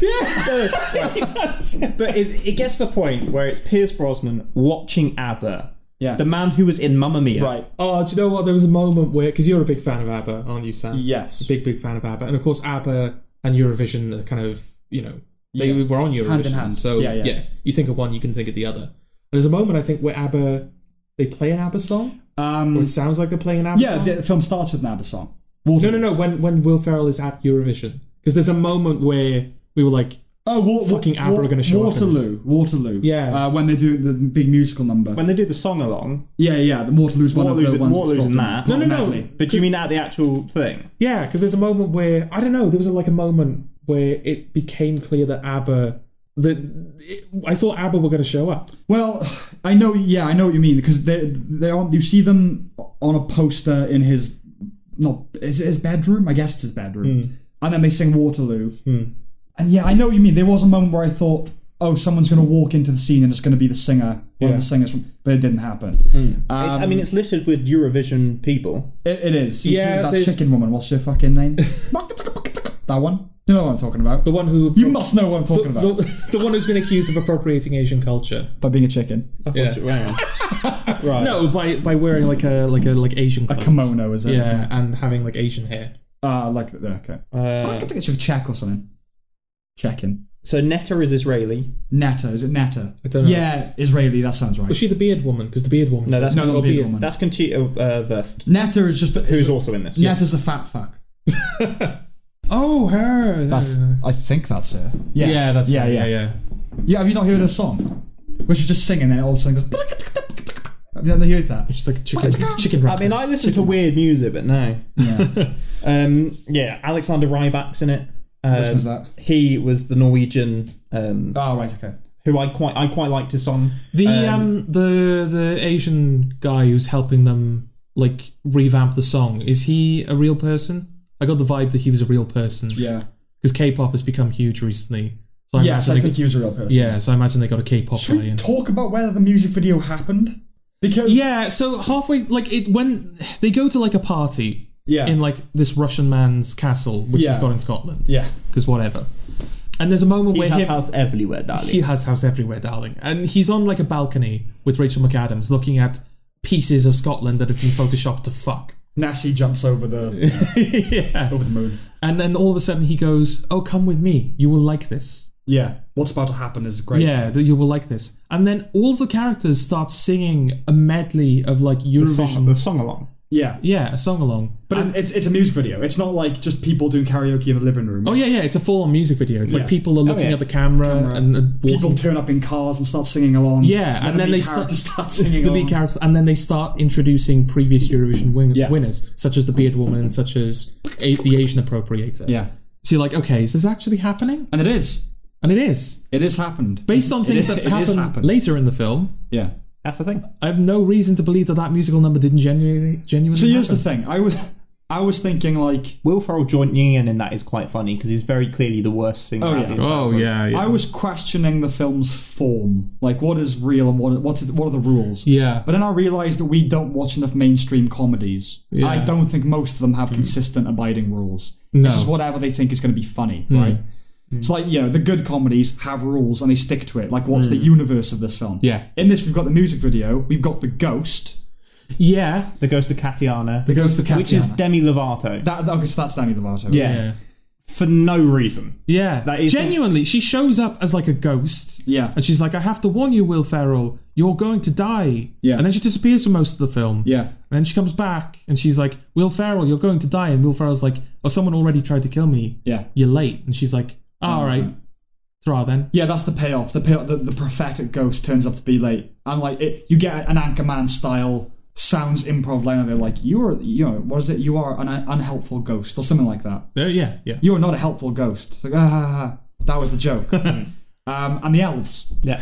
which I'm down with, because I knew they were coming into it, right? Yeah. They had to. Yeah. They made too much, because I assume that's a real tradition in Iceland, or a real belief. Like most of them believe in elves. Yeah, It there seems are like they tiny would've- houses built in the cliffs, Yeah, and there people go to them and deliver gifts I think it's in the hope of good fortune. Someone says at some point like 50% of Iceland still believe in elves. Yeah. Yeah. If when they did their cursory research, Googling on Iceland for the film, that would have come up and go, well, we're getting that in there. Yeah, Yeah. exactly. I gotta say, there was a bolt of admiration in that scene when the kind of villain, the kind of corporate guy, Yeah. tries to kill Will Ferrell out of nowhere. Yeah. And I was like, oh, all right, sure, I'm done with this. yeah. And then he's killed by an elf. Yeah, they kill him, throw a knife into his back. So that I kind of admire. And it's not like a dramatic standoff where he like pulls a gun on Will Ferrell. You've garrote wired He's him. garrotes. Yeah, And then just collapsed with a small knife in his back. yeah. I laughed at Will Ferrell's literal explanations. Yeah. So there were two of them, right? One was when he's reeling in the rope. Yeah. Because what are you doing? He's like, oh, I'm winding up the rope so it is circular in shape, or something like that. And then there's another, I can't remember the other one. Yeah. But I liked that. And her attractiveness aside, I like Rachel McAdams as a presence. You know when you just got like you have a warmth towards somebody on screen. Yeah. It's not in your loins, but in your heart. Yeah. So like you forgive a lot. I have that with her. Yeah, because Rachel McAdams has absolutely nothing going for her in this film. She has no character. She has no real anything. No. Like, she's like, a character will say something to her and she'll just be like, oh, okay. And that's basically it. I'm not saying she's not. Yeah, pretty much. She's like the innocent one. Yeah. She's not, and she's not unfunny. Like I think in Game Night she gets the biggest laugh in the film for me. Yeah, definitely. Oh my god, he died. Yeah. Yeah. But she's just not used. in I don't this. know, Jesse Plemons, though. Okay. Yes. Okay. Jesse I forgot Plemons about gets big Jesse laughs, Plemons. yeah. But yeah, so we didn't like it. But, No. Do we recommend it on any level? Nope. Um, No. Yeah, get off Facebook and watch it. That's the only way I'd recommend it. Okay. Get off Instagram, Twitter, and watch it. I mean, you spent... Well, not you. Graham Norton gets brought up a lot, and Graham Norton is in this film. Yes. I don't know why he's done it to himself. well, he hosts Eurovision. Yeah, but... Why he agreed to be in the film? Yeah, because... Cha-ching. But he's got enough fucking money. He's been paid by the BBC. Well, one of my theories... I know that. But One of my He's the theories... most popular, like, UK late-night presenter if not one of the. I think this. Why do these people do these things? Yeah. I guess just more money is more money. Well, this thing, Rachel McAdams does choose bad films from time to time, so I can kind of see that, and I can see that there was probably a decent paycheck for it. Right. But realistically, after you do a film like Spotlight, like, how do you end up at this? Maybe after Spotlight, you want to do a film like this. Is the thing, though, Eddie. I think, like, a lot of people, when they're in, like... I'm talking about the general public now. When an actor is in, like, a big Oscar film, or when they win an Oscar, there's always that sort of misapprehension that, this is it. This is the start of their career. Right. Usually it's the end of their career. Well, I won't go that far. The end of their career in the sense that that's, like... You don't like, get an Oscar and then keep ascending. You've peaked then. Yes. That's usually when you start going into, like, less... prestigious projects. Yeah. Because you've got an Oscar now. You've done it. Yeah. But that's not how it should be. It's not how it should be, but I think that's how it is, and I don't think that's how a lot of people think it is. Yeah. Which is why I think so many people are surprised, like you, were like, oh, Rachel McAdams was in Spotlight. Why is she now in this shit? Well, no. It's not shock. It's dismay. Right. Okay. Yeah, disappointed. That's the thing. This is what she's done. You're lulled into it, aren't you? With the Oscars and everything. It's like, oh yeah, it's the birth of something. But yeah, you're right. Like, after that, they just go back to picking films as they usually would. They might get offered a bit more and get paid a bit more. Yeah. Yeah, like, Jonah Hill, for example. Right. He was in Moneyball. Yeah. He's in The Wolf of Wall Street. Mm-hmm. And he's also done, like, Maniac, the series that's on Netflix, which I was a big fan of. Okay. Right. So he's been doing certain, slightly more sort of serious, like, projects and stuff like that. And I just know he's definitely got another stinker on the way. Well, they've got to finance the non-stinkers, haven't they? So you've got, like, he's in Moneyball, Oscar nomination. Yeah. He's in Wolf of Wall Street, Oscar nomination, but it's also Scorsese. Yeah. So up. Yeah, then like the lead in his own Netflix absurd miniseries. Yeah. And then he wrote and directed his own film, mid-90s, which is a low-key indie. I think if you look at certain instances like that, there's usually a correlation between the good film. Like Richard Ayoade was in Neighborhood Watch. The Watch, yeah. The Watch, not long before one of his films came out. Yeah. Yeah. Like The Double. Yeah. The Double, yeah, that came out not long after. So he probably used the money from Neighborhood Watch to fund that. Exactly. Jim Carrey did Kidding, and Series 2 of Kidding is happening now, right? He did Sonic in between seasons. So that's probably to fund that. Yeah, I doubt that Richard Ayoade feels artistically inclined to do The Crystal Maze. Yeah. I don't have a problem with it. Yeah, I don't think artists should be pure like that. But then again, Ayoade is one of Channel 4's, like, he's what to Channel 4 what Kevin James is to Adam Sandler, isn't he? Yeah, Channel 4 tend to turf him out a lot. Yeah, him, Fielding, and Carr. It's those three. Yeah. So you don't recommend Eurovision? No, I have two theories going into because you mentioned Graham Norton's in this. Do you think that because Graham Norton is just like in a booth, completely disconnected from the rest of the action? Yeah. Do you think that's how it is for Eurovision? To be fair, that is how it is for Eurovision. But do you think that based on what country this is being shown in, the person they're using changes? I thought that when he first popped up, but it was so consistent. I don't think it could be. Okay. No, he's the part of the cast. Oh, he's part of the cast. Yeah. Okay, so that's that. He's known in America, isn't he? As well. See? Yeah, he's known in America, but I don't know. I just had a theory like, oh, this is in France. The French host. No, through Eurovision, he's known. Well, he's the chorus, isn't he? He's the one that gets to say, as all this stupid shit is happening, well, this is stupid. Yeah. As a way the film apologises. Which he actually does during Eurovision, I think. Yeah. Well, this is the thing. So he like interrupts during songs during the film and stuff like that to say certain things at times, which he doesn't do. He will comment after and before a song. Okay. But he doesn't comment through it. Right. And I know it was one thing that got like criticised by people, and just like, if you're going to bring Graham Norton in to do what Graham Norton does, because he does bitch about songs between entries, like full on. But if you're going to do that, don't have him bitch during a song just for the sake of that. Seems like a weird grumble. Yeah, like people were saying that. Yeah. I mean, there was a lot of grumbles about this film. Sure, but like, do it for the right. Oh, what was this? What was this bullshit about? Like Eurovision having semi-finals and finals. Like the final night of Eurovision has 10 people in it, and that's it. So the thing with the semi-finals, England, the UK were auditioning. So we're at the semi-finals. The UK pay into it, so they don't do semi-finals. So no, I'm talking like surely like real Eurovision. Not every country participates, but it's still like 40 countries, right? Yeah. But there's only like 10 people in the final, and the semi-final was broadcast live, which I don't think is the case. I'm not too familiar with Eurovision. Is that just a dramatic? That's what I was going to ask. Is it a dramatic thing that they've done? I can't remember how the semi-finals work. Okay, but I know one of the grumbles with that was they had certain countries in the semi-finals which are just not in the semi-finals. Yeah, there are certain countries, the UK being amongst them, that never have to audition. Yeah, And there is a point on the leaderboard, Netherlands won it twice. Well, the film ends twice. That's its biggest problem for me. Yeah. Is they play out that semi-final as though it's the end of the film because it's protracted and prolonged, and like each beat is like, oh yeah, this is the end. Clearly the end.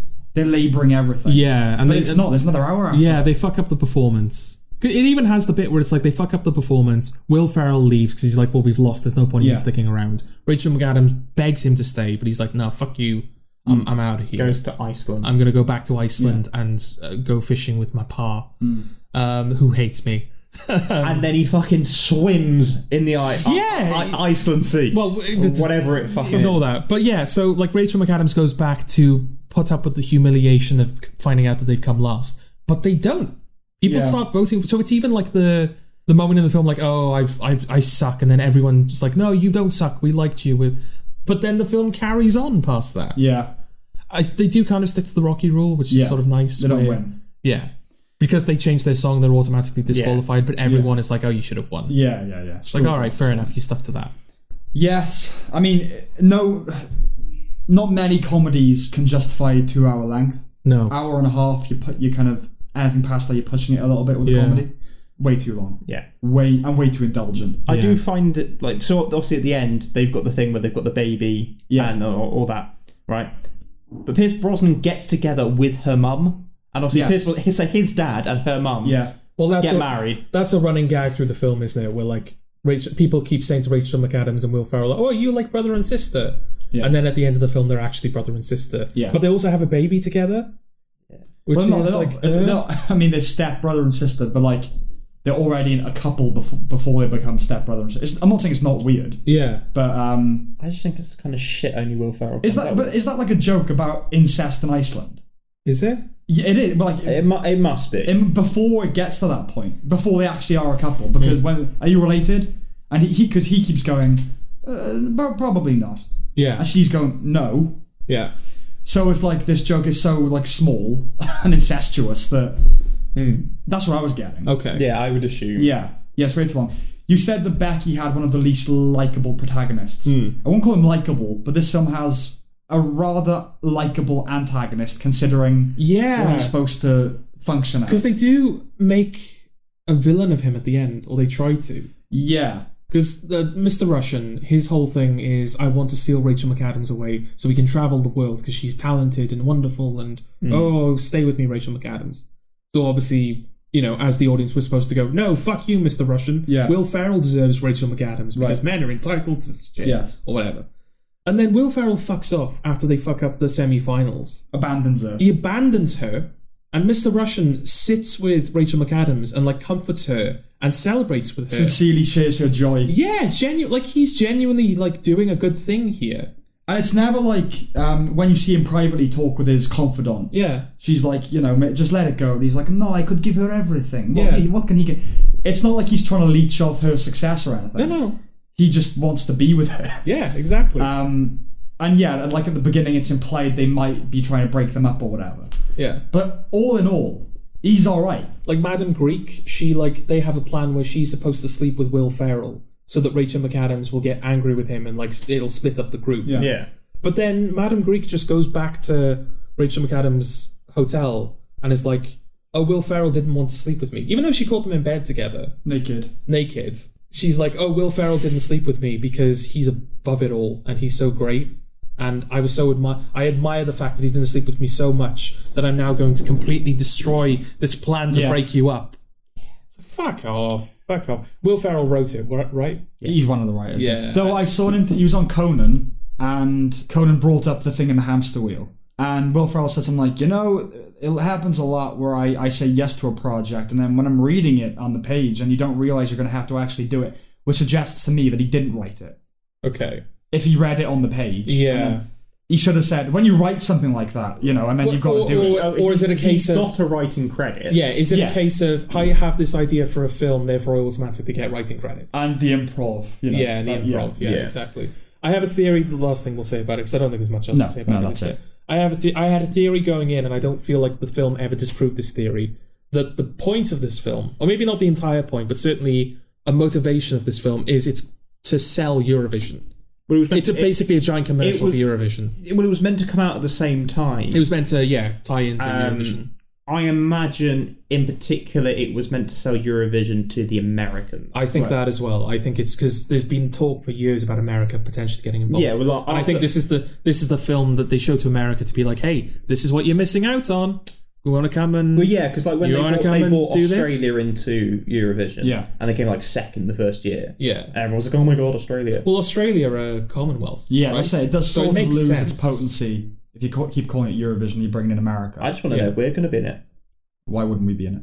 Brexit. We'll be in it. Yeah, We'll be in it. We're still going to be paying. We're not in the EU, but we're still in Europe. Yeah, you know? Okay. Well, like I said, I recommend it with the least enthusiasm. Yeah, it's which is more than I'm doing. Okay. It's a comedy. It's a big release comedy. You've seen a comedy like this before, right? And you hated it there. It's not even Blades of Glory. Yeah, the one thing I'll say about it is even though it's not like the script is not surprising in the least, it just follows the beats. It's so predictable. You can predict things before they even happen. The film is still capable of surprising me. Yeah. I.e. the elves, right. The fact that the guy like Garot's Will Ferrell, yes. the ghost, the musical number. There are surprises in it. But we just told you all. And we just told you those surprises, so there's no need to go watch it. Oh yeah, should we have done a spoiler alert? Nah.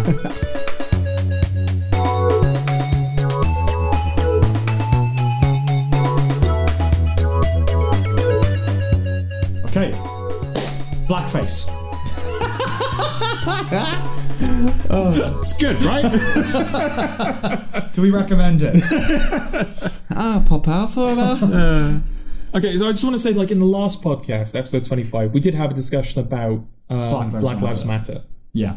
And that was motivated by the fact, it was sort of a shoot off from, like, another discussion we were having. But I think the thing that motivated the discussion was I said, things are being cancelled left, right, and centre for stupid reasons. Yep. This was at the time where Gavin and Stacey was being cancelled because Chinese Alan was a character in the show. Yeah. Again, the Chinese Alan is a white guy that they call Chinese Alan because he eats a lot of Chinese takeaway. Right. And that is now considered too offensive. Yeah, it's not like he pretends to be an Asian. No, he never does. Yeah. He's just called Chinese Alan. Yeah, so, yeah. But since then... it got a whole lot more stupid. Well, here's the thing. A lot of shows are being removed because... the reason they're giving is because they contain blackface. Yeah. Now, in and of itself, blackface is not a stupid reason to want to cancel a show. No. But I think we need to start the discussion because I think what we're going to do is a lot of stuff has been cancelled.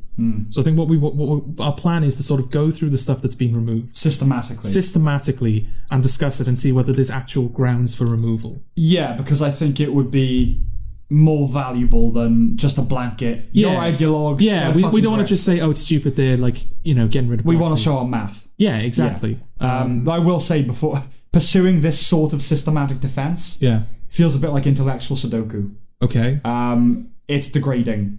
Like, to have to do it so specifically. Okay, like, all right. Do you know what I mean? Yeah. Like, I think it's useful, and we should do it. But at the same time, it's like, I guess this is where we are. Yeah. Yeah. And I want to start off by saying, like, if people are genuinely offended by what's happening, like, when the purpose of this conversation is not to tell you you're wrong for being offended by it. Like, if you say you are offended by it, we believe that you were offended by it. We won't dispute your offense. We won't dispute your offense. All we're saying is, like, right, here is our position. Here is why we think, in most cases, I would say, the removal of these episodes is wrong.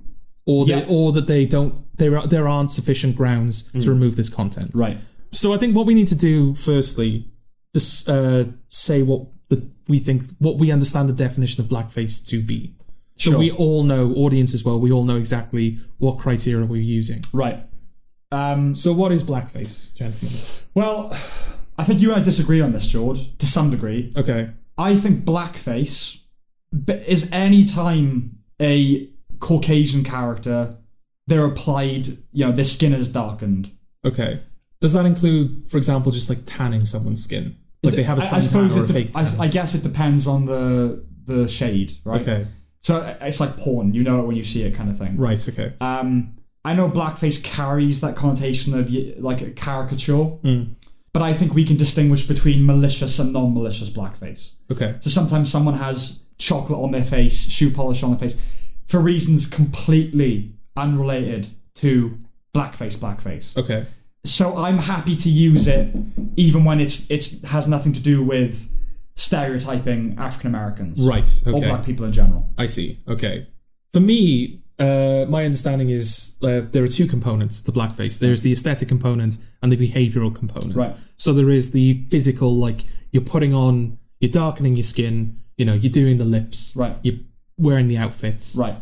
That's one component of blackface. The other component of blackface is you're behaving. Right. Because that's the purpose of blackface, right? It's supposed to like portray like a caricature or a stereotype of a black person. This is the thing. It's all on a continuum, I think. So Okay. you've got on one end of the spectrum, has no intent of that ilk to speak of. Yeah. It's just a white person whose skin has been darkened for whatever reason. Okay. And then you go along that spectrum, And it is always a white person whose skin who's been darkened. Yeah. There are instances, as we will discuss, of black characters having their features whitened. And non-white characters having their features darkened. Indeed. Yes. Yeah, okay, so it's not exclusively Caucasian. No. Non-black. That is... No, Yeah, but non-black, anyone yeah. who's going to object to blackface Right. is going to object if it's a white person. Is what I'm kind of suggesting. Is more likely to object to a white person doing that's blackface when- than a black person doing whiteface. Yeah. or someone of just another ilk or race or whatever. Or Well, we'll come to Tone, that. We will, kind of. because there's an instance of that. Yes, But yeah, exactly. go on. So that's my understanding of it. I mean, I'm not saying that both criteria have to be fulfilled before it can even be considered blackface. I'm just saying that those are the two things that I think are needed for quote unquote true blackface. Right. For Yes. the actual blackface. Offensive blackface. Yeah, the actual blackface we all hate. Right. We actually watched a clip of an old film the other day, which was Judy Garland Yes. in blackface, Yeah. and that was disturbing. Yes. That yes, is it was. actual blackface. Yeah. She's kind of putting on a bit of an accent, We're in the outfit. an all shucks sort of outfit. Yeah. Black, jet Yeah, black, shoe big lips polish, as well. big white lips. And of course her eyes stand out from it as well. And Right. it is genuinely I don't like It's that. actually disconcerting because she kind of peeks her head around the curtain and starts doing it, and it's really it's monstrous. It's kind of grim, But that, So- I mean, okay. So I want to say as well that it's unclear what the percentage of nutters is in terms of how many people wholeheartedly support this censorship and how many people are just kind of going along Yeah. with a perceived consensus. Yeah. But Twitter is quite encouraging, actually, depending on your bubble, I guess. But whenever these things are coming up, every commenter is, for fuck's sake. Yeah. Yeah. well, it does feel like cancel culture has gone into overdrive. And that's why I keep suspecting the bottom will have to drop out Yeah. sooner or later. Right, should we get into it then? Okay. What should we start Let's with? start with 30 Rock. Okay. I don't know 30 Rock very well. Okay, so I'll give you the premise of 30 Rock. I know it's the Tina Fey. It's Tina Fey. It's about a sketch show filmed in the NBC studios that's like SNL sort of thing, and the people, the writers and the producers and the actors behind the scenes. That's basically it. Right? It's a comedy series. Tina Fey herself has requested that these episodes be removed. Yes. I suspect that she is at least skeptical of political correctness, having watched Unbreakable Kimmy Schmidt, Okay. which lambasts millennials and hipsters and snowflakes, Yeah. constantly. Well, is it a case of... Because 30 Rock wasn't the first thing to go, was it? No. No. So, I mean, this all happened relatively quickly. Mm-hmm. What were the first shows to go? Was it... I think it was Little Britain. And Guns. Little Britain Come Fly With Me and The Mighty Boosh? Yeah, I think they were the first to go. Yes. Okay. Apologies. So let's start with the first instant, which is the live show. Have you got the names of the episodes? I've got the names of the episodes. Okay. Yeah. There's an episode before that. Is there? Yeah. What's Believe the in the episode? Stars. Which one's that? That is the one where Tracy Morgan and Jane Krakowski swap roles for a day. That's before, is it? Yeah. I'm pretty Okay. sure it's before, yeah. We'll do that then. Okay. So the setup of that is that they start Tracy and Jenna, a white actress and a black actor, start arguing over whether it's harder to be a white woman or a black man in America today. And it's kind of a ridiculous conversation, right? And people chip in, like Alec Baldwin's like, actually, the pressure's on white men. Do you know we're expected to be so brilliant? Yeah. And all that sort of thing. But then they take it to an extreme and decide to kind of do a swap. Right. So he whites up and wears a wig, and she blacks up and wears like an afro and that sort of thing, and is strutting around the NBC studios. Right? Yeah. Yeah. Now, this is the closest I would say out of all the examples we're going to talk about to a full-blown concept, Okay. as opposed to a gag. It's that debate, right, over what's more difficult. it's playing Oppression Olympics Riley. It's kind of poking fun at the ideology. So I know why people would dislike it. But it's also making a character point. So the idea is that whenever Liz Lemon, Tina Fey leaves, things spiral to kind of these silly situations where her actors are off the leash because she's the mediator. And obviously the position that the episode takes is that it's unacceptable. I think as soon as you see Jane Krakowski in blackface, a black writer like runs up to her and says, "How dare you? You can't do this. Blackface has oppressed black people for so..." And he like checks her privilege basically, like in the episode. To no end, really. I think that was the show explicitly letting you know that it knows. Oh yeah, you know what I mean? Yeah, and there's a couple of examples of that where someone shows up in blackface and immediately the show is like, "Oh no, that's not all right." Yeah. Or characters in the show are like, "No, that's not okay. You can't do that." Oprah is in this fucking episode. Yeah. So, you know, not only is Oprah in this episode, but Liz mistakes someone for Oprah. Right. Just a random black woman. Yeah, she thinks a random black woman is Oprah. In fairness, she's under the influence of medication, but isn't that still like... Well, she's sitting that big no-no that you mistake black people for other black people? Yes. Yeah. But Oprah was okay doing it. So one should assume, if she is the spiritual leader of Black America. They're not going to put... If they're going to be racist, they're not going to put Oprah in that episode, are they? No, but you get Oprah in an episode so it doesn't look like it's racist. Well, but Oprah wouldn't consent to be in an episode. Clearly, it fucking worked because this episode is. It's not racist, is it? It's not racist. I wouldn't say that it's racist. No. This episode is about. The thing is, right, is they're doing it. They're taking an episode and tackling a subject head on. Right. Yeah. Right. Unapologetically. Right. Unapologetically, and they are doing it in a way where it's not just like she's doing blackface. He is then doing... Is it called whiteface? I guess, yeah. Like, basically... Pale face. Pale face, something like that, right? So he's doing... So they are making a point of it. Yeah. Right. If it's the part of the point, it is a... and you're looking at that subject in particular... Yeah. Then no, shut the fuck up. Also, the show kind of tacitly highlights the iniquity. So, like, we're with Tracy in whiteface for a lot longer than we are with Jenna in blackface. Yeah, she's in like one scene in blackface. Yeah, he's like, he spins around in his chair and he's like, "Hi, Liz Lemon," doing like a stupid white girl accent. And we're with him for a while. And then she struts in and instantly he's like, "No." And they're like, they're... And then in the next scene, she's out of blackface. She's just Jenna again, But the show is even saying it's less okay for her to do that than it is for Tracy to do whiteface. I don't disagree with that. No. Yeah, I'm generally for like equal, fair's fair. Yeah. In this case, I would say. But if you're going to make it part of the plot, then no, it's not racist. It's highlighting. Yes, and it's pitting issue against issue. But it's the context of character as well. Those characters are stupid and they're vain, arrogant narcissists. All the sensible characters go, "No, you can't do that." Yeah. So that's not that one. No. The next episode is the live show. The live show. The first live show. Black Hand. Okay. Yeah. There's no actual blackface in this, in the sense that nobody blacks up their face. Their countenance. Yeah. No. John Hamm. It's a live show. That's the premise. The show is actually being shown live, and they do like fake adverts just after the commercial break, I think. Right. And one of them is John Hamm, and he is like advertising an organization that transplants the body parts of executed criminals onto people who've lost their limbs. So John Hamm has a black hand that has a mind of its own. So John Hamm is being John Hamm, and he's like trying to wave with his black hand, and then all of a sudden, without his influence, the black hand does a black power symbol and beats up John Hamm. That's it. Yeah. That's it. It's just a sight gag. Yeah. That's all it is. It's a sight gag. The black power symbol is just an absurd beat. Like I said to you before, they could have gone with a white serial killer, but it's just less fundamentally Well, it's tangible. interesting because in both cases, the live show, they did 2 live shows. They did one for the East Coast and one for the West Coast. Obviously, there's a time difference between East and West Coast, so they were physically able to do it. But they've changed some of the gags between... The West Coast version, it feels like they've toned a couple of things down. So, for example, in that live show, whenever they're flashing away from Tina Fey, Julia Louis-Dreyfus is playing like the same character in a different location, with the joke being that like, oh, in Liz Lemon's imagination, she looks like Julia Louis-Dreyfus. She's a hotter Liz Lemon. She's a hotter Liz Lemon, yeah. In the East Coast version, she calls an Indian guy Aladdin. In the West Coast version, she says like she compares him to a guy from Slumdog Millionaire. Right. So it's the same joke. Yeah. But I think they've kind of like, in the West Coast, they've been like, Softened it a bit. let's soften it a little bit. Also, there's a Fox News segment on this actual sketch show now. They're doing like a sketch with Fox News where Fox News are interviewing Barack Obama.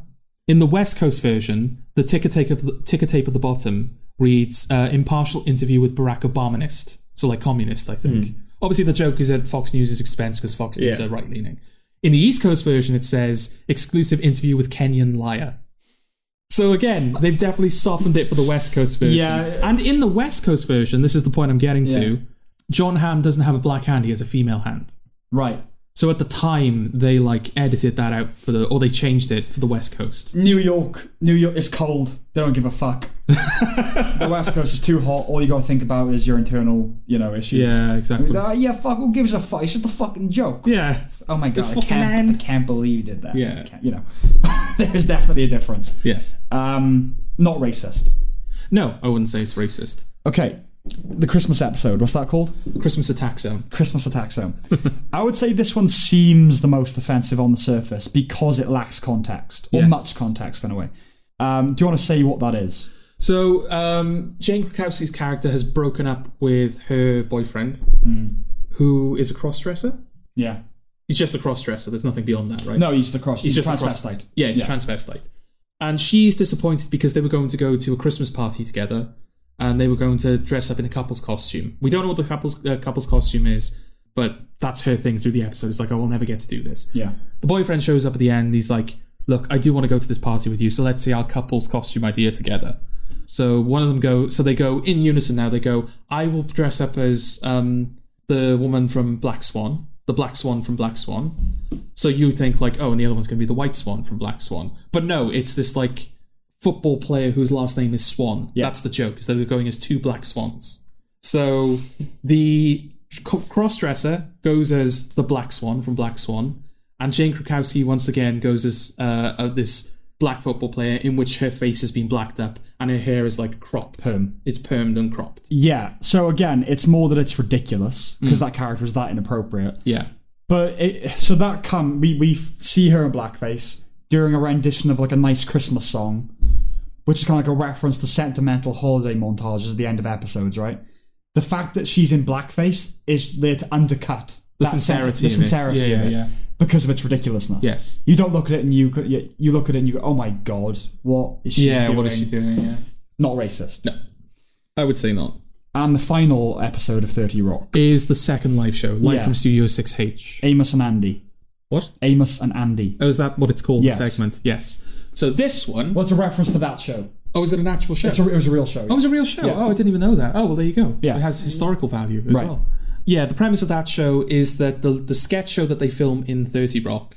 the girly show. No, Alec Baldwin I was trying to think of. I didn't give you any indication, so I apologise.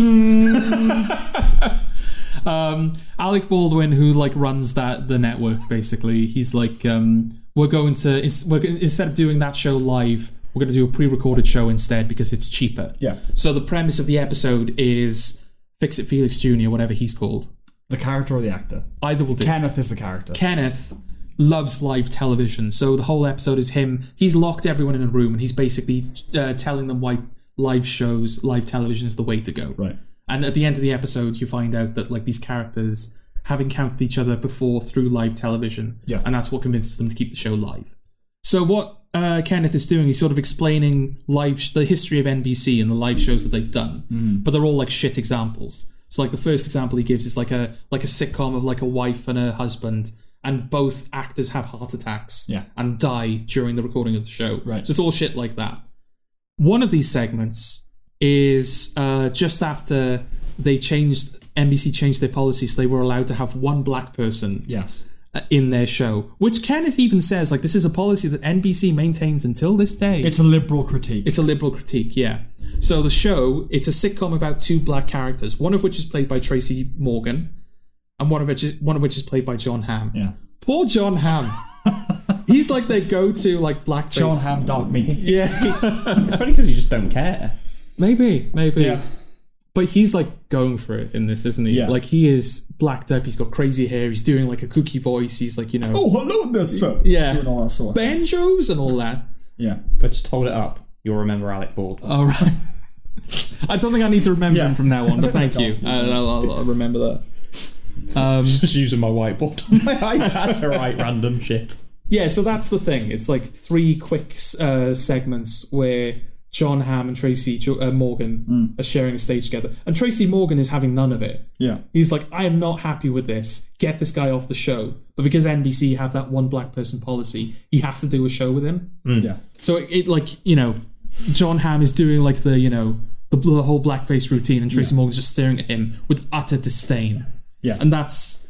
It's a criticism of the representation of black people in 50s programming. Yeah, absolutely, yeah. And I think, like, them saying, like, it's a policy that NBC maintained till this day. Yeah.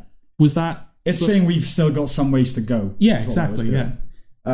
That's apparently racist. Yeah, it's not. It's not. I don't think it's racist. Again, it's not racist. It's commenting on racism. Race, isn't it? Yeah. And it's of the 4 examples, Eddie, that we've just given you, do you think that any of them glorify racism? Glorify it? Any of them glorify, promote racism? Do you think that any of these jokes are at the expense of black people? Anything like that? I don't really... I mean, it'd be easy to say, having seen an episode, whether it... I know you're at a slight disadvantage because you haven't seen these examples. Yeah, but, I mean, the hand could come... to people might come across as distasteful. Right. Because it's doing the power symbol? And it's... Just because it's black. Like, that's something that they could go... Oh, they could have got any criminal hand. Right. Yes, it does the black power thing. Right. But some people might consider that distasteful. It depends on how well it's done, I suppose. Again, it's just a sight gag. It's when he raises his arm into shot, it's, oh my god, it's a black hand. Yeah. It could have gone, and he was replaced with a serial killer, and he raised it, and it's just his hand. You don't get... you lose a laugh, basically. Yeah. It could have got anything. It said this was a Nazi, and then does like the Sieg Heil. But it's just less kind of... It's more contrived. The sentence more contrived. And it's a more visceral sight gag, isn't it? Like, it's more... You know exactly what it is. But yeah, like, people could get offended by that. Oh, well, people have.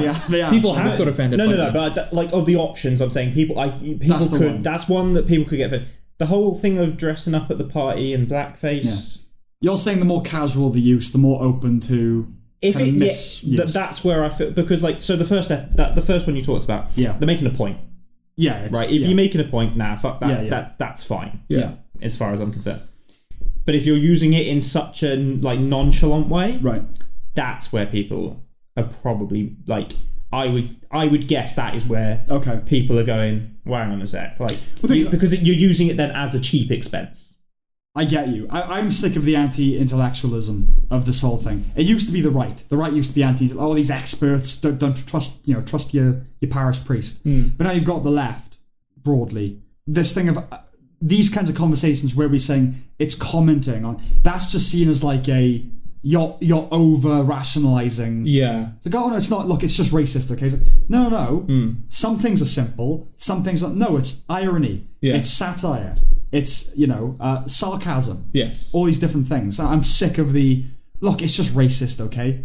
You're supposed to be smart. The left is supposed to be smarter than this. Yes. I think it's a failure to apply nuance. And I think it's also... Thought, yeah.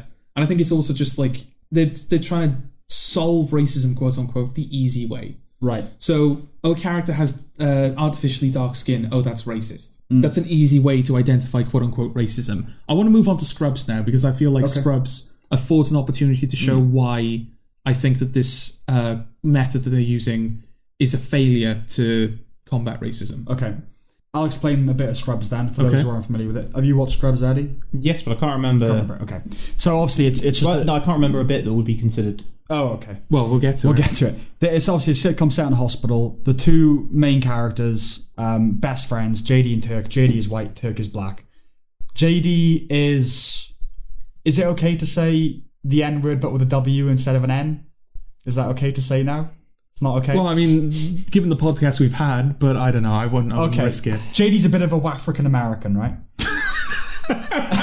Good save. That was really under the radar. He enjoys the fact that he's got a black best friend, right? But not in like an objectifying way. Yeah. And not in a liberal, was mistaken way. That Little Britain sketch where David Williams is just like, oh, hello, my black friend. Yeah, come on, my black friends. I got reggae on. Is that cool? Yeah, and the house is just filling up with black people. It's like, oh, look, it's my other black friend. It's not like that. No.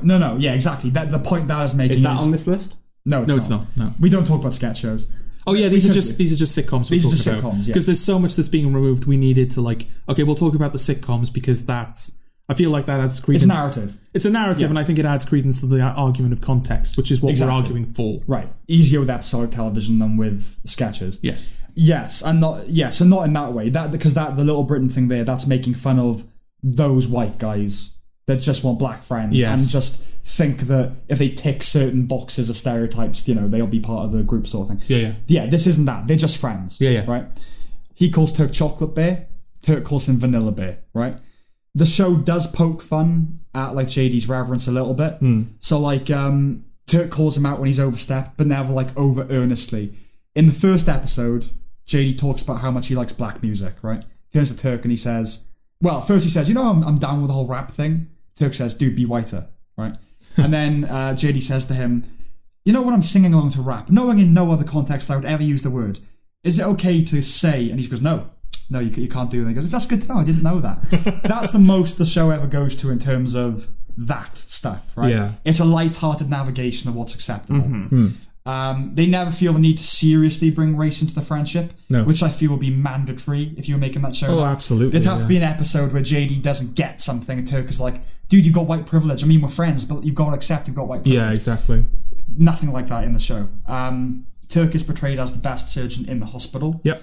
And their friendship is one of the closest I've ever seen in anything ever. Oh, yeah. Forget mixed race friendships, just friendships, period. It's one of the best friendships ever portrayed on television, I would say. Okay, so let's go to the specific examples. Okay. I want to bring up quickly, though, that they've removed 3 episodes of Scrubs. And when I was looking into this, one of the episodes that was listed was My 15 Seconds. Okay? Mm-hmm. This episode does not contain blackface. Not only does it not contain blackface, no character ever has skin that has been darkened. No character ever has skin in this episode. So that really pissed me off because it was one of the first ones I watched and I was like, are they fucking serious? I don't even know what I don't even know what's supposed to be racist here. Yeah. And then I looked into it a bit more and I think what happened was that because the episode after this one chronologically was one of the ones that was removed. So I think what happened is Hulu and Netflix accidentally removed My 15 Seconds. Right. All of the news outlets were like, oh, My 15 Seconds is one of the racist episodes. And then Hulu, without telling anyone, switched the episodes around. So there's now a bunch of publications. Is it Tower 7? The other building that collapsed near yeah. That's what that is. So there's a bunch of publications that have either had to update their articles or just straight up haven't, and they're just reporting false information. So I thought that was funny. Yeah. So My 15 Seconds hasn't. No, there's nothing. Fine. It hasn't been removed, and there's nothing in it anyway that would warrant removal. So one of the episodes, the episode after this, is My Friend the Doctor, which is Turkeyit. Right. Is that what we're calling it? That's what they call it. Oh, is it? Turkeyit. Yeah. Okay. So that's Elliot as Turk. Yeah. Elliot as Turk. Okay. That's just a stupid joke. Yeah. It's not really making fun of anything other than... Okay, so the context is... Does he have to think of his ideal roommate or something like that? He's now living with Elliot, and I don't know if are they romantically involved at this point? No. They're not. Okay. No. But Elliot is being very one of the guys, oh, you can touch my tits if you want. Yeah. That kind of, Love friends like that. She's like, oh, I've made you your favourite, we're going to watch the sports and all that kind of stuff. How could I be a better roommate? And JD fantasizes about a combination of Turk and Elliot. Turkeyit. Yeah, and the only way she could be better if she was half Turk, half Elliot. If she was half Turk, half Elliot. Fantasy sequence of the actress who portrays Elliot in blackface, kind of talking gruff. Being Turk. Yeah, being Turk, basically. That's it. Again, it's just a sight gag. It lasts 6 seconds. It has no bearing on the rest of the episode. No, it's a stupid joke. Yeah. It's, half... If it was Dr. Cox, it'd be her with his hair. Yeah, exactly. It just happens. It's a combination of my 2 favourite people. That's the joke. And the sight of it is what's funny about it. Yeah. Right, so obviously these episodes have been removed, right? Yeah. Have they been put back with a warning, or have they just been taken down? They've just been taken down. You can't watch As of time of recording, legally. These episodes are not legally available. Legally. Yeah. So no, I'll say it. So Come on, Arresta. I recommend wholeheartedly go and watch everything. Well, you have to now. Legally. Yeah. I would say, well, if not, I'll just go to the shop and buy the DVD. Or buy the DVD. There is that. Yeah. And that's what triggered the conversation last time, was the fact that these episodes are being removed from streaming platforms. And we were talking about the PS5, which has a digital-only copy. And that was the whole point I was making is, this is why we shouldn't let physical media die out, because our history can be erased at a moment's notice. Right. And we don't own anything own anything anymore. It's at the discretion of corporations who listen to these like idiots what we're allowed to witness. There's no stuff. There's no stuff, yeah. Yeah. Well, that is the thing. I had a conversation the other day, because I was talking about, I used to own 400 films. Right. And obviously that thinned down the collection. Yes. Yeah. But we were having a conversation in which it was like, if I had X amount of money, what is one thing I would do? Right. And I said I would go and buy every film and TV series that I wanted, so that I had it in a physical thing. Yeah. Unless, of course, so certain films that I'll see on Netflix and stuff don't come out on DVD. Right. But in an ideal world, you'd want those on DVD, though, right? Well, yeah. Yeah, most don't. Yeah, because I was I don't think Marriage Story is one that's not out. No. Which I would happily own that. Yeah. Yeah, I've had to be okay with that. The knowledge that there are some things I'm going to really like that I'll never be able to hold. But there are I'm trying to slow dance in the pale moonlight. Depending on obviously the examples you have, I'm just questioning whether there will be series in or show, sitcoms in this where I would own them, and that would be the only way I could have an episode in the future. Yeah. Yes. Yeah, DVD or watch it legally. Yeah.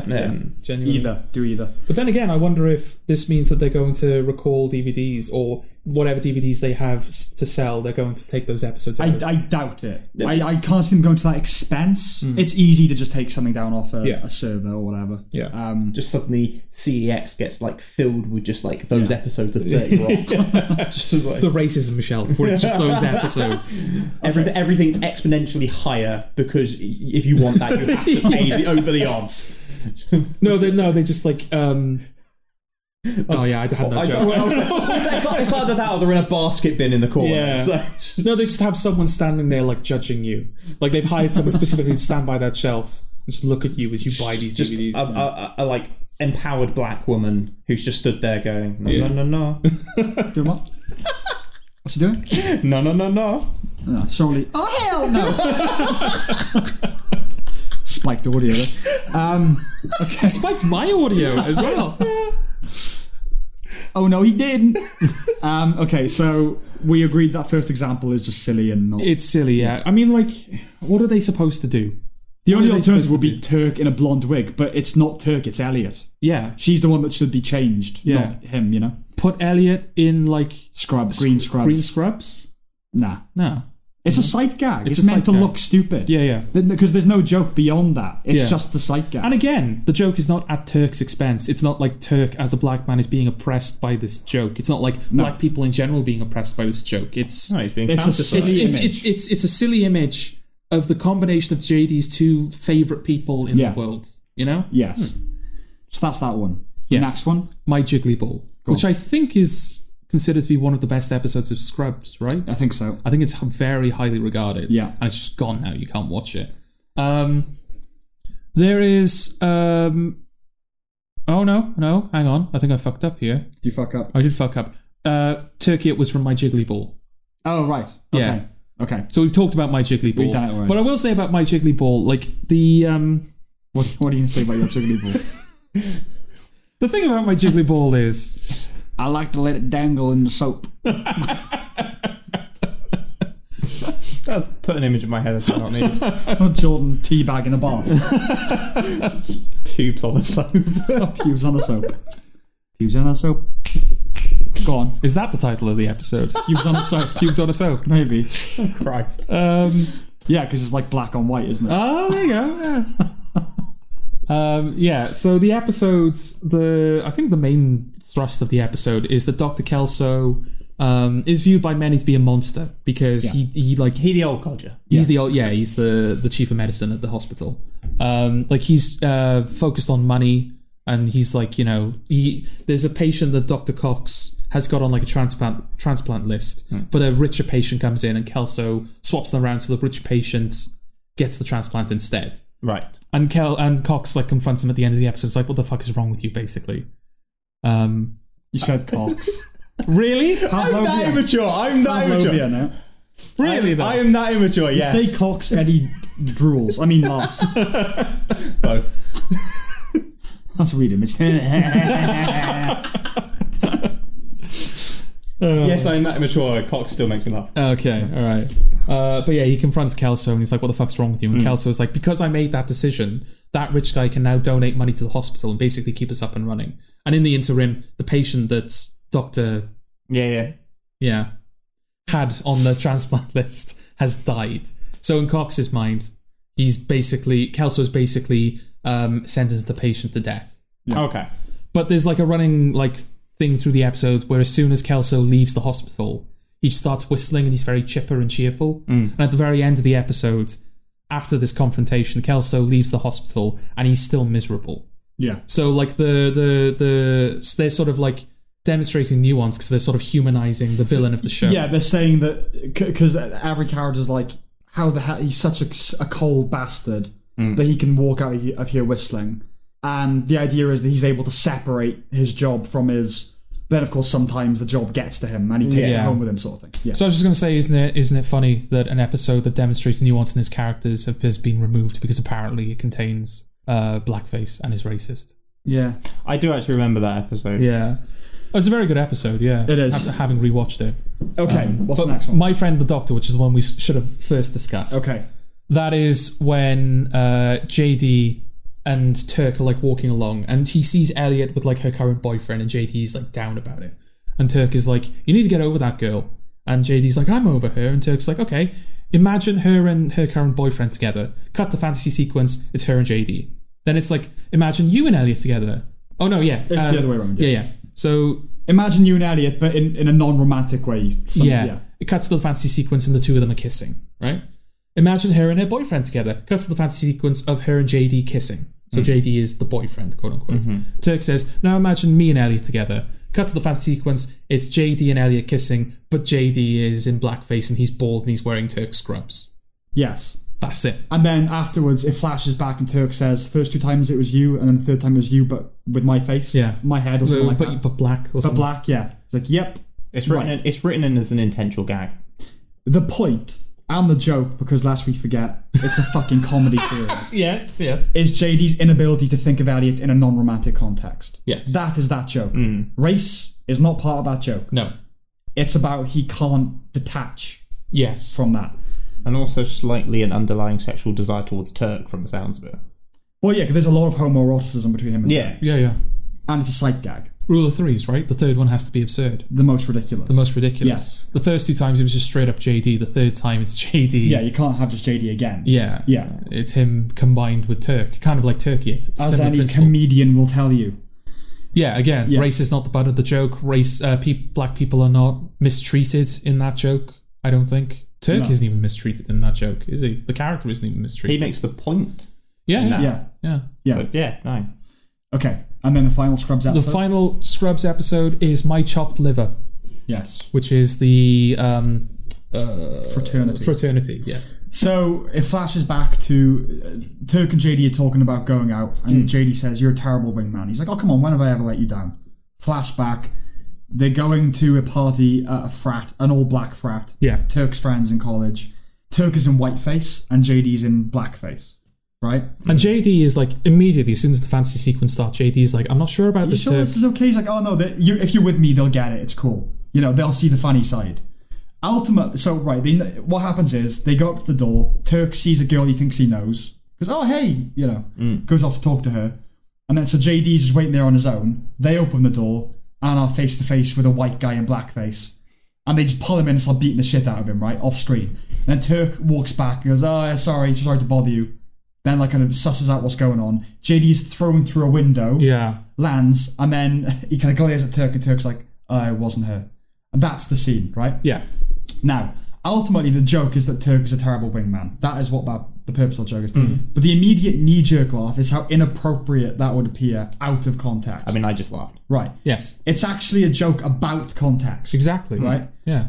It's also there, but for the grace of God, go I comedy. Like, oh God, imagine being him in that situation. Yeah. The implication is obviously they beat JD up in the frat. And you never question the legitimacy of that. You're going to go, yeah, that's about right. Yeah. If a dude knocked on a black person's door with a blackface, that's fair enough. They are never castigated. No. The only bad guy is Turk for abandoning his mate. Yeah. Yeah, it's not as if you're supposed to go, oh, how dare those black people beat up JD. Yeah, that's never in question. No. Not only that, but this joke is then built on later in the episode. Yeah. I think one of the first scenes in the episode is JD shaved his head for a bet or a dare or just because. And he goes into a patient's room and there's a bunch of Hare Krishnas in the room.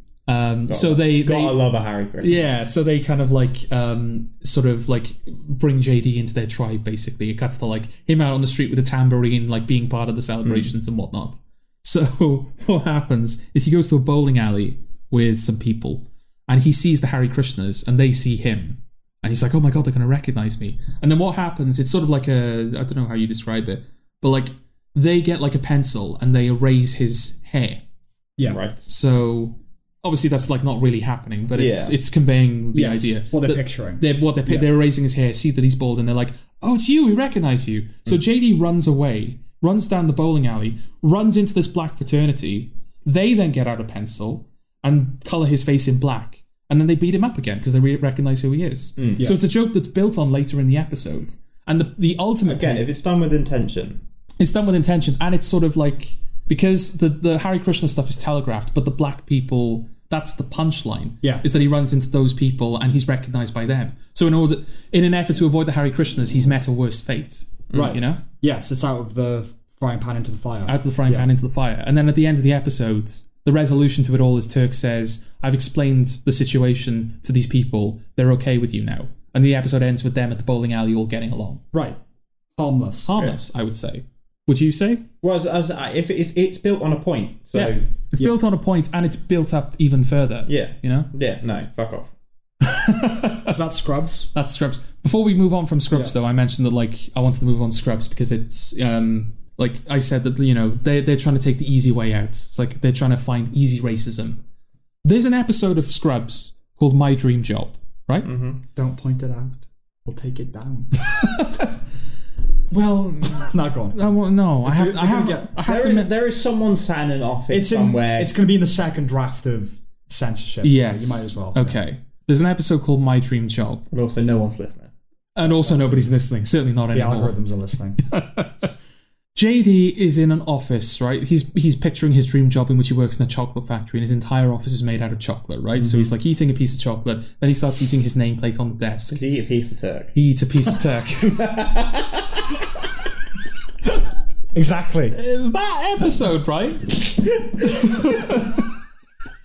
He just takes off his hand, doesn't he? Yeah, he breaks off his hand. Like, dude, I'm working. Yeah. And he just starts munching on his fingers. That episode... That's funny as shit, I don't care. But that episode is still publicly available. Yeah. It's fucking quiet. But is that not... Do you see where the problem starts to arise now? It's like, are we saying by removing the 3 episodes of Scrubs that have been removed, we are saying that, or they are saying, that there is a line, and everything that crosses that line is inappropriate and should be removed, but everything that is behind that line is okay and still available to the public, because it doesn't... Right. It's either not racist or it's not racist enough to warrant being scrubbed from history. I just don't think they've gotten round to it yet. I think it'll come in the second round of pogroms. But we don't know that there's going to be a second round. There will be. We don't. There will be, but we don't know that. But if there is... But at this moment in time, surely it's fair to say that from this, someone can look at this and say, right, so being beaten up by black people because they mistook you for sincerely doing blackface is wrong. Mm. But comparing a black person to chocolate is not. Right. I mean, surely? I wouldn't say that. I wouldn't phrase it that way, but I know what you're saying. Yeah, that's... It's more, comparing a black person to chocolate doesn't cross the line that being beaten up by black people for thinking you're in blackface did cross. Yes. I know what you're saying. Yeah. Yeah. I just feel like, because this is just exclusively blackface. We're not talking about racial language or anything. All these removals are blackface. So they're starting with that, and then they'll work their way down. Right, okay. Is my suspicion. If this continues, which it won't. But that's the thing, like blackface, it's a 2-syllable word. You can just go, oh, blackface. Oh, a person has a darker face, it's blackface. Well, yeah, exactly. Yeah. But like, comparing a black person to chocolate requires a little bit more nuance and attention, and they're clearly not prepared to give that at the moment, because they would have removed it otherwise. Right, two things. Yeah. You said you don't think this will continue. No. What do you mean?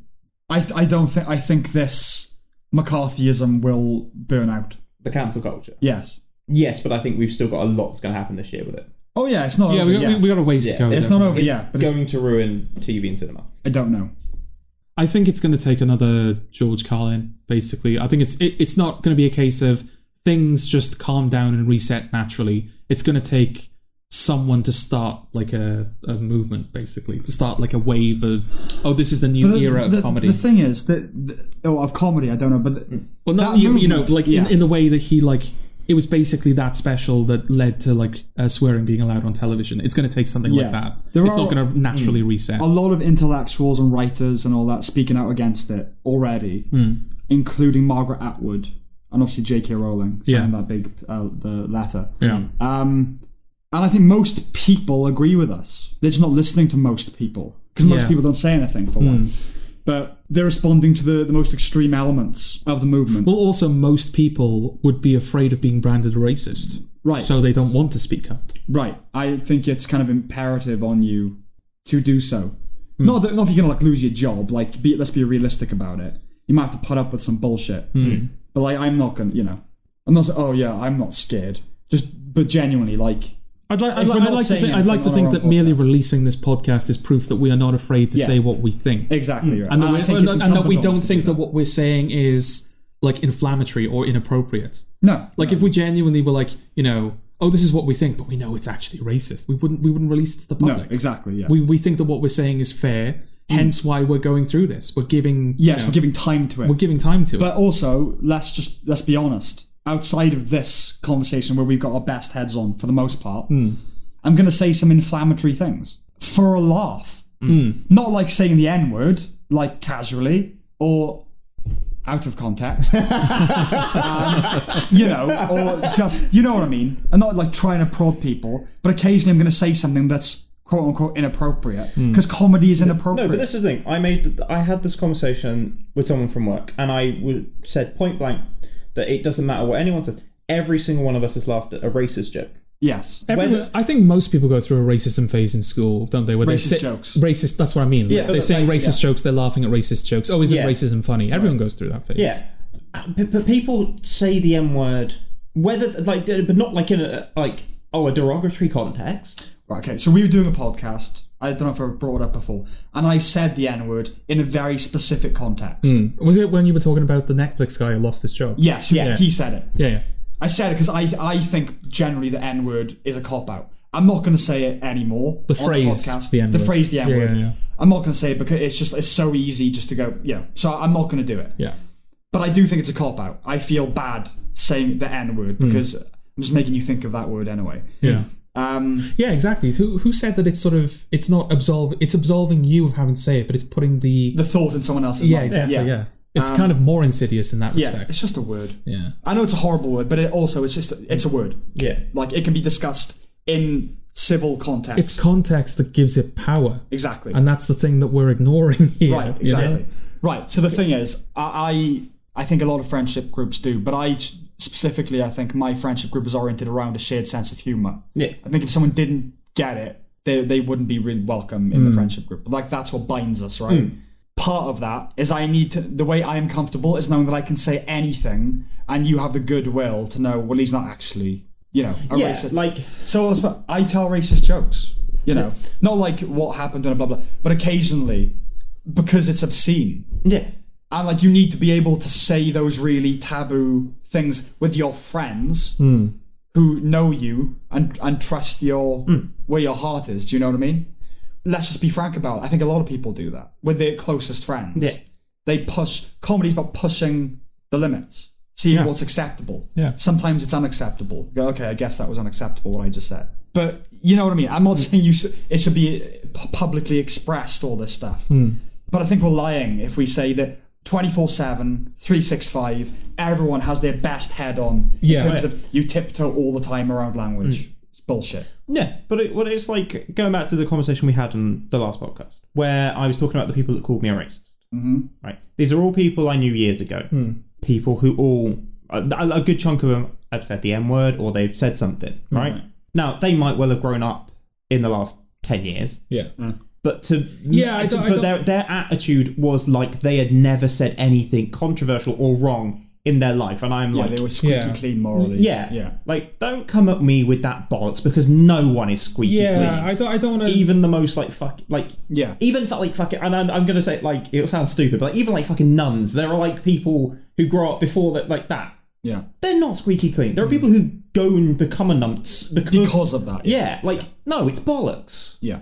Yeah, like, people are capable of change, and that's another thing that I think we don't like. It's the people who have been cancelled, or people who have been criticised for things that they said like 10 years ago. Yeah. Like, that person was a different person back then. There's no forgiveness. There's no forgiveness. The people who were, being like saying racist words and stuff like that are now calling you a racist, those people have changed, and it's not entirely fair to say like, oh, well, 10 years ago you were saying this stuff, you're being a hypocrite. It's the fact that what was the thing? No one's more vehement than a convert. Yeah. No more zealous than a convert. No more zealous than a convert. Those people, maybe they thought they were racist. Now they think, oh, I am now not racist, so I am going to like double down on this. Well, we know that's a big part of all this. It's Vogue. It's the fashion. Yeah. So everyone's wearing it at the moment. Yeah. But the seasons will change. And then there is also the thing of there are plenty of people who are sitting there who, talk about how like they're anti-racist and everything like that, and they're sharing stuff online because sharing online is like the biggest. You have to be putting something on. That's social activism. You have to be on a social media platform, sharing shit, getting people educated. But then half these people are sharing shit that contradicts each other, that doesn't make sense.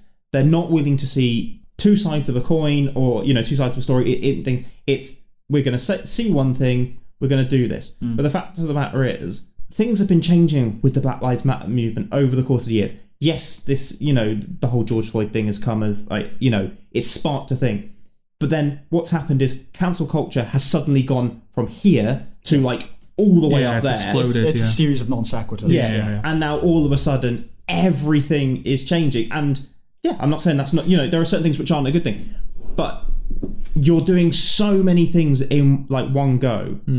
That I have this thing of, I do just wonder whether the importance that people think this coming with this is getting lost. And that's a worry, is that there are genuine issues and things that we need to address wrapped up in this fight against racism and the rise of Black Lives Matter and everything like that. But that's the thing, it is in vogue, and things fall out of vogue. And when things fall out of vogue, people are going to stop caring. And the risk there is that people are going to stop caring about genuine issues and genuine problems. Because it's all tied up in this. But we never stopped caring. But then people are going to be like, "Oh, I don't want to hear about black anymore," But not. Yeah, there is the potential for real issues to be ignored later down the road. But these things do. I know what you're saying, but the people at the forefront of all this, as in the Black Lives Matter, diehards, they never cared about the real issues anyway, right? Black people killing each other, the amount of black children killed last week in Chicago, something like that. Not a dickie. Yeah. Nothing from them. Nothing. They never cared. They never ever cared. Most people care. Yeah. Right? They don't concentrate on this stuff. So I don't think it's going to be a case of when this is all over and you hear about a black kid getting killed, you go, oh, get over it. I don't think that's going to happen. No. But I know what you're saying. Yeah. That it's going to... People are going to risk. We're just going to burn out. We're going to sort of overindulge on this concept, on what's happening, and people are just going to be sick of it. It's like when you eat ice cream for constantly, and then you're just sick of the sight of ice cream, right? Yeah. But one of the things that really gets me at the moment is all the people who have talked about defunding the police and certainly the militarized parts of it. Defunding the militarized parts, depending on what context you're going with, I can kind of understand some of the context, right? But it's the thing of people going defund it and then assume and saying, oh, how if you defund it, then that money can go towards black communities. Sure, I've seen that because defund the police was like a phrase that started quite well. It was quick. Yeah, it was quick, and it's been around for. But I've seen things online saying you do know that by defund the police we mean put the money into community projects. We don't actually mean it's well that wasn't entirely clear. What you said was defund the police. The fact of the matter is, and this is harsh, but the real truth of it is, you defund the police and you have that money to go elsewhere, it is not going to go to those communities. It's not. They're gaslighters as well. They're all just a bunch of fucking gaslighters. Like this whole thing of we never meant defund the police. Yes, you fucking did. And now they're all denying cancel culture. Yeah, it's just people who aren't used to getting their opinions challenged. Fuck you. Seriously, don't be gaslit by it. Older generations are going to look at us, just see our age, and write us off. Do you know what? And they're right to do so. I keep thinking of that thing from Crash. It's in an entirely different context. But there's a character in Crash, a black guy, who's a very successful director in Hollywood. And he's pulled over by a racist cop. He's profiled and they kind of sexually assault his wife. And he's emasculated for the rest of the film. And he has like a self-loathing aspect to him about being black. And at one point he's carjacked by a black guy. And they end up kind of in a high-speed pursuit or whatever. And he loses his shit with this black dude because the whole pressure of the film has been building up, and he loses it with the carjacker. And then eventually he just drops the carjacker off, just like, get out my car. And he says to him, you embarrass me, you embarrass yourself. And that's what I think about millennials at the moment. You embarrass me, you embarrass yourself. True. Yeah, I put a thing out on Twitter. We talk about redemption narrative and all that sort of thing, asking what does it look like for a dyed-in-the-wool, unambiguous KKK racist to be redeemed in the public eye? What would they have to do and demonstrate for us to accept that they've changed? Because if Matt Lucas can't, if he can't change, nobody can change. So, I think I want that a lot of this is going to be just posing rhetorical questions that I want the audience to consider. That is one of them, is what does it look like for actual racists to redeem themselves? Should we move on to Community? Yes, let's move on to Community. Community is racist. It is. It's incredibly racist. It's so racist that its best episode, by many people's metrics, had to be removed from Netflix. It's not the best episode, is it? I'd say like second best. Okay. Advanced Dungeons and Dragons we're talking about. The Fat Neil episode. Okay, and we agreed that Remedial Chaos Theory is the best episode. I don't know, I would say the Conspiracy Theory episode. Okay. Well, let's not get into that. I haven't seen enough Community. No. So. Okay. Do you know of Advanced Dungeons and Dragons? Do you know of the episode? No, I don't think so. Okay. The episode is, there's this character that we're introduced to. I think we've seen him before, right? Yeah. He's been around, He's been around, called Fat Neil. And he's called Fat Neil. Because he's fat. And his name is Neil. So Jeff Winger approaches him and pretends to show an interest in Dungeons and Dragons to lift his spirits. And then Fat Neil delivers Jeff all of his like Dungeons and Dragons paraphernalia and says, I won't need it anymore. The implication being that Fat Neil is going to commit suicide. So the episode is basically a bottle episode in which the study group play Dungeons and Dragons with Fat Neil to raise his spirits. Pierce Hawthorne is not invited. He finds out about this and he becomes the villain of the story because he goes into the game and he like humiliates Fat Neil, and that's the premise of the episode. Okay. Señor Chang, you're familiar with, of course. Yes. After the title sequence, it cuts to Fat Neil at the table, and then it's looking at the characters around the table who are like smiling falsely, being like, "Hey, Neil, we're friends. We're all friends." Cuts to Chang, jet black skin, and like I think he's got elf ears. He does, right? He's got like and white hair. He's got like white hair, elf ears. He's a dark elf. That's his excuse. He's like, I'm dressed as a dark elf. Shirley immediately says, so we're just going to ignore this hate crime. Same as 30 Rock. I think the show is just covering its arse. Yeah.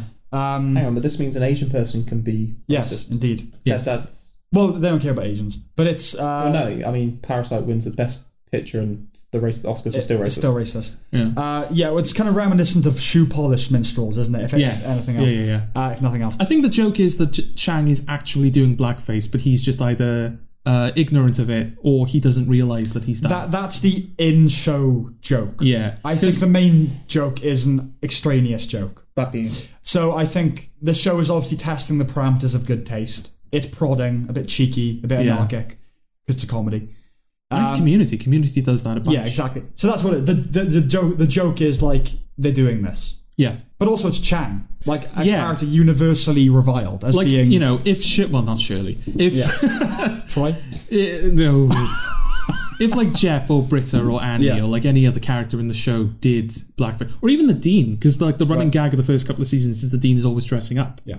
If they did blackface, then it would be completely out of like out of nowhere. Yeah. Whereas Chang, especially in this season, he's been characterized as immensely unstable, Dangerously insane. dangerously insane. It makes perfect sense that he would, It's something he would do. yeah, dress up as a dark elf. And then when like Jeff says to him, if you're a dark elf, shouldn't you be wearing armor? And he goes, I'm an elf, not a nerd.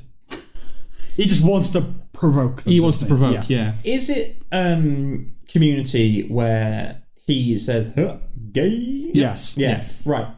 So he just gets the best bit. Oh, absolutely. There's, In the first 3 episodes. I called out Scrubs for saying, like, oh, my dream job is still online. There's an episode where Chang calls Shirley and Troy dirty.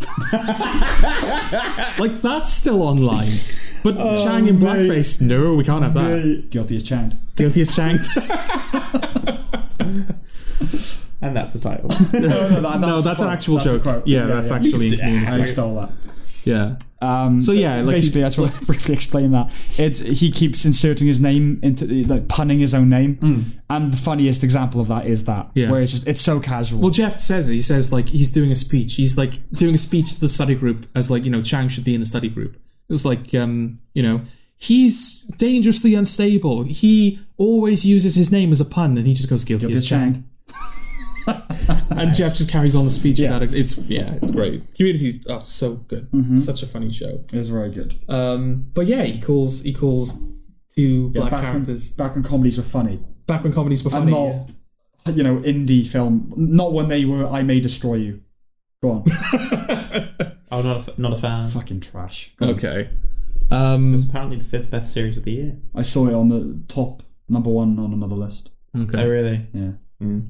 It's not though, is it? I'm not going to watch it. So. No, I had no intention of watching it.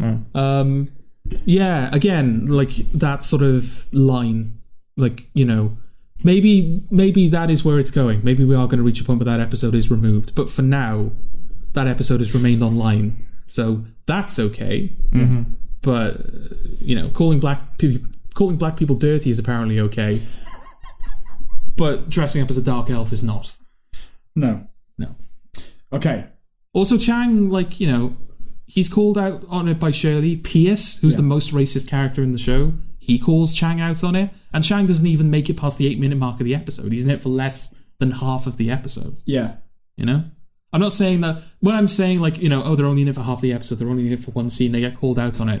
That's not, like, absolving the show of blame, quote-unquote. But it's just an indication that, like, these entire episodes have suffered from, like, this minute... trivial element. So Community, not racist. Not racist. Okay. No. I'd say in general, like, that show is... It talks a lot about race. I think Dan Harmon, I suspect, is a really irritating liberal. Yeah. Is he the guy that said my writer's room has to be... I was about to bring this up. Yeah, he's gone on record saying that he always makes sure that his writers' rooms are, like, very diverse and they have, like, a good mix of demographics. Ethnic demographics. Tina Fey, like, her entire career, it's just been, like, female-led comedies or female-led content in which, LGBT characters and people of colour have been given, like, major supporting roles when there probably weren't as many or there weren't as many fun roles available to them. And yet these people are having their content removed for being we'll do that in the wrap-up. Racist. Yeah. How many more shows did we want to discuss? Sunny in Philadelphia. Oh, yeah. Well... Briefly. Just to justify the fact that I had to watch 5 episodes. Have you seen It's Always Sunny in Philadelphia? You liked it, didn't you? No. Oh, I thought you liked it.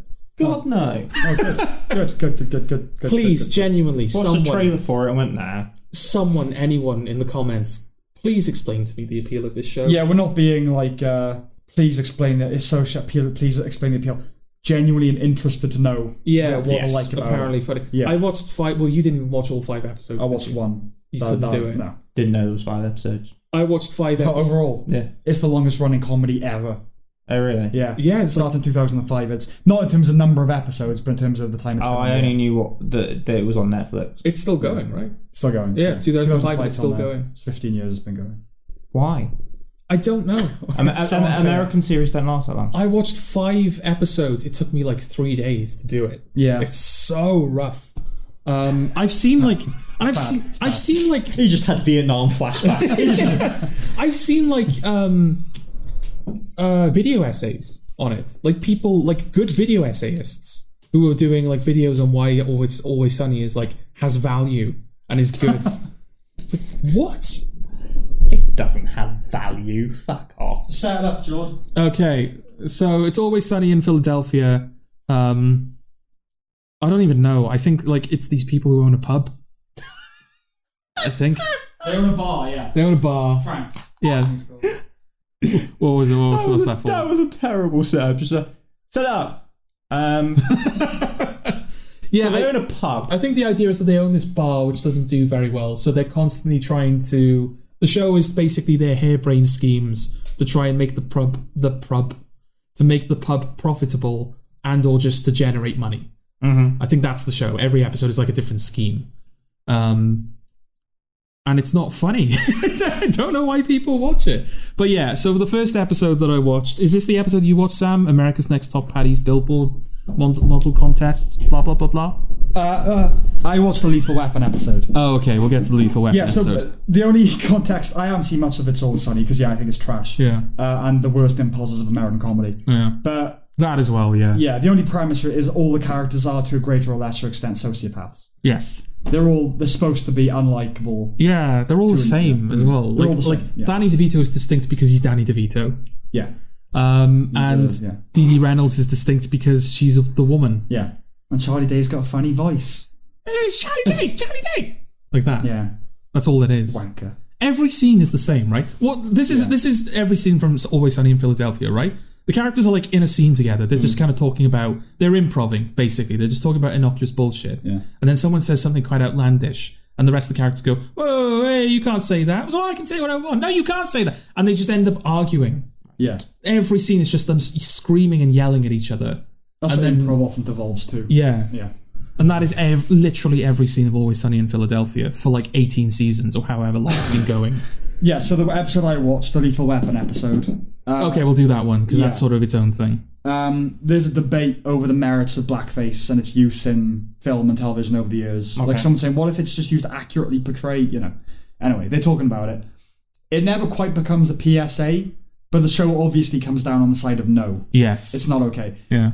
So but the characters are made a sequel, Lethal Weapon 5, to Lethal Weapon. And obviously Danny Glover is one of the main actors in Lethal Weapon, and one of them plays Danny Glover, but like in blackface, right? Yeah. Plays Murtaugh. Now, I don't think this should be censored at all. I don't think any of it should be censored.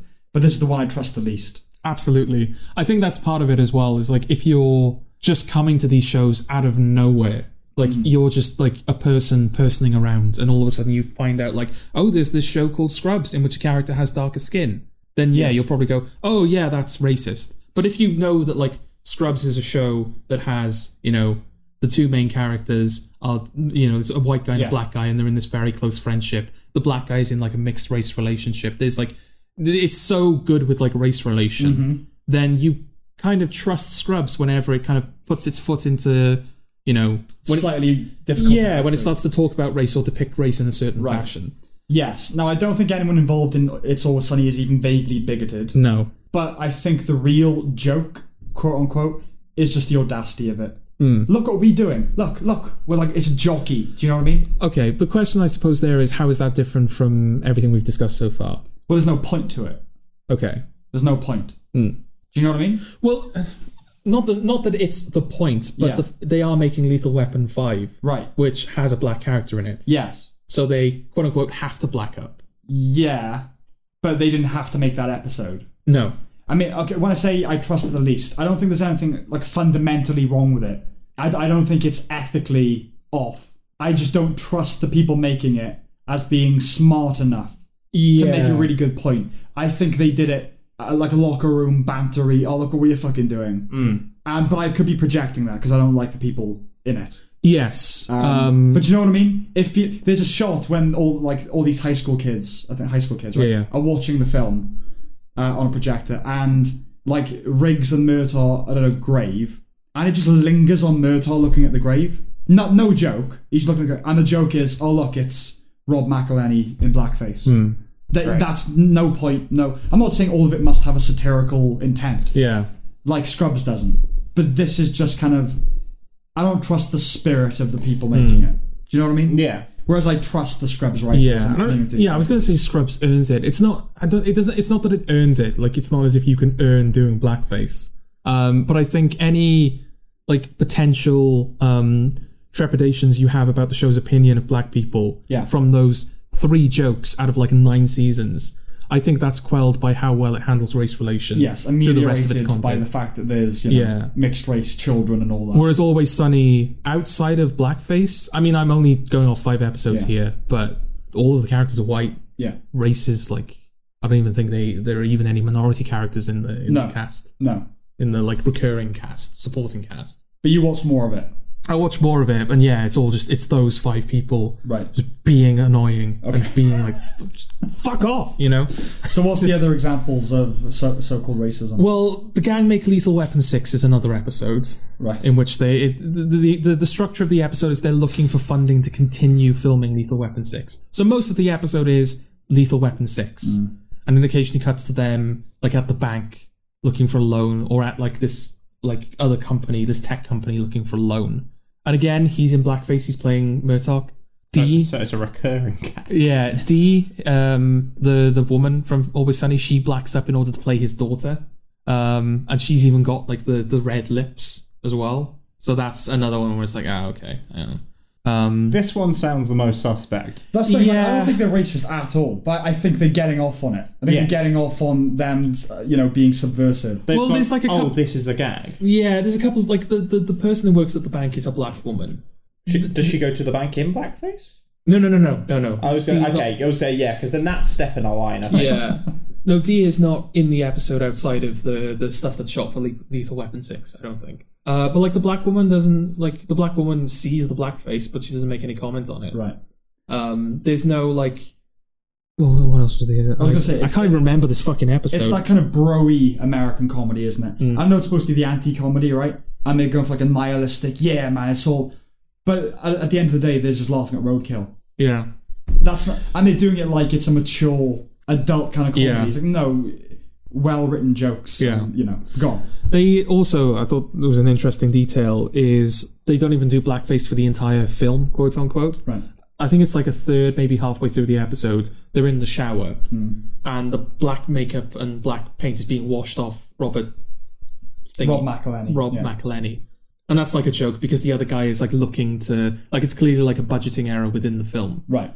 Or like a production error in the film that they can't correct.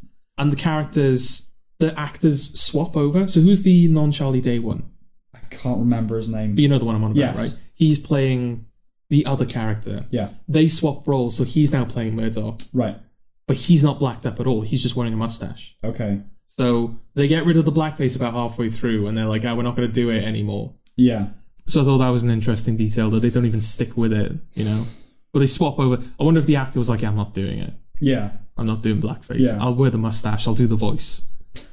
It's weird though, because like in the D. Reynolds Shaping Up America, or Shaping America's Youth, that's the episode that you watched where they discuss blackface.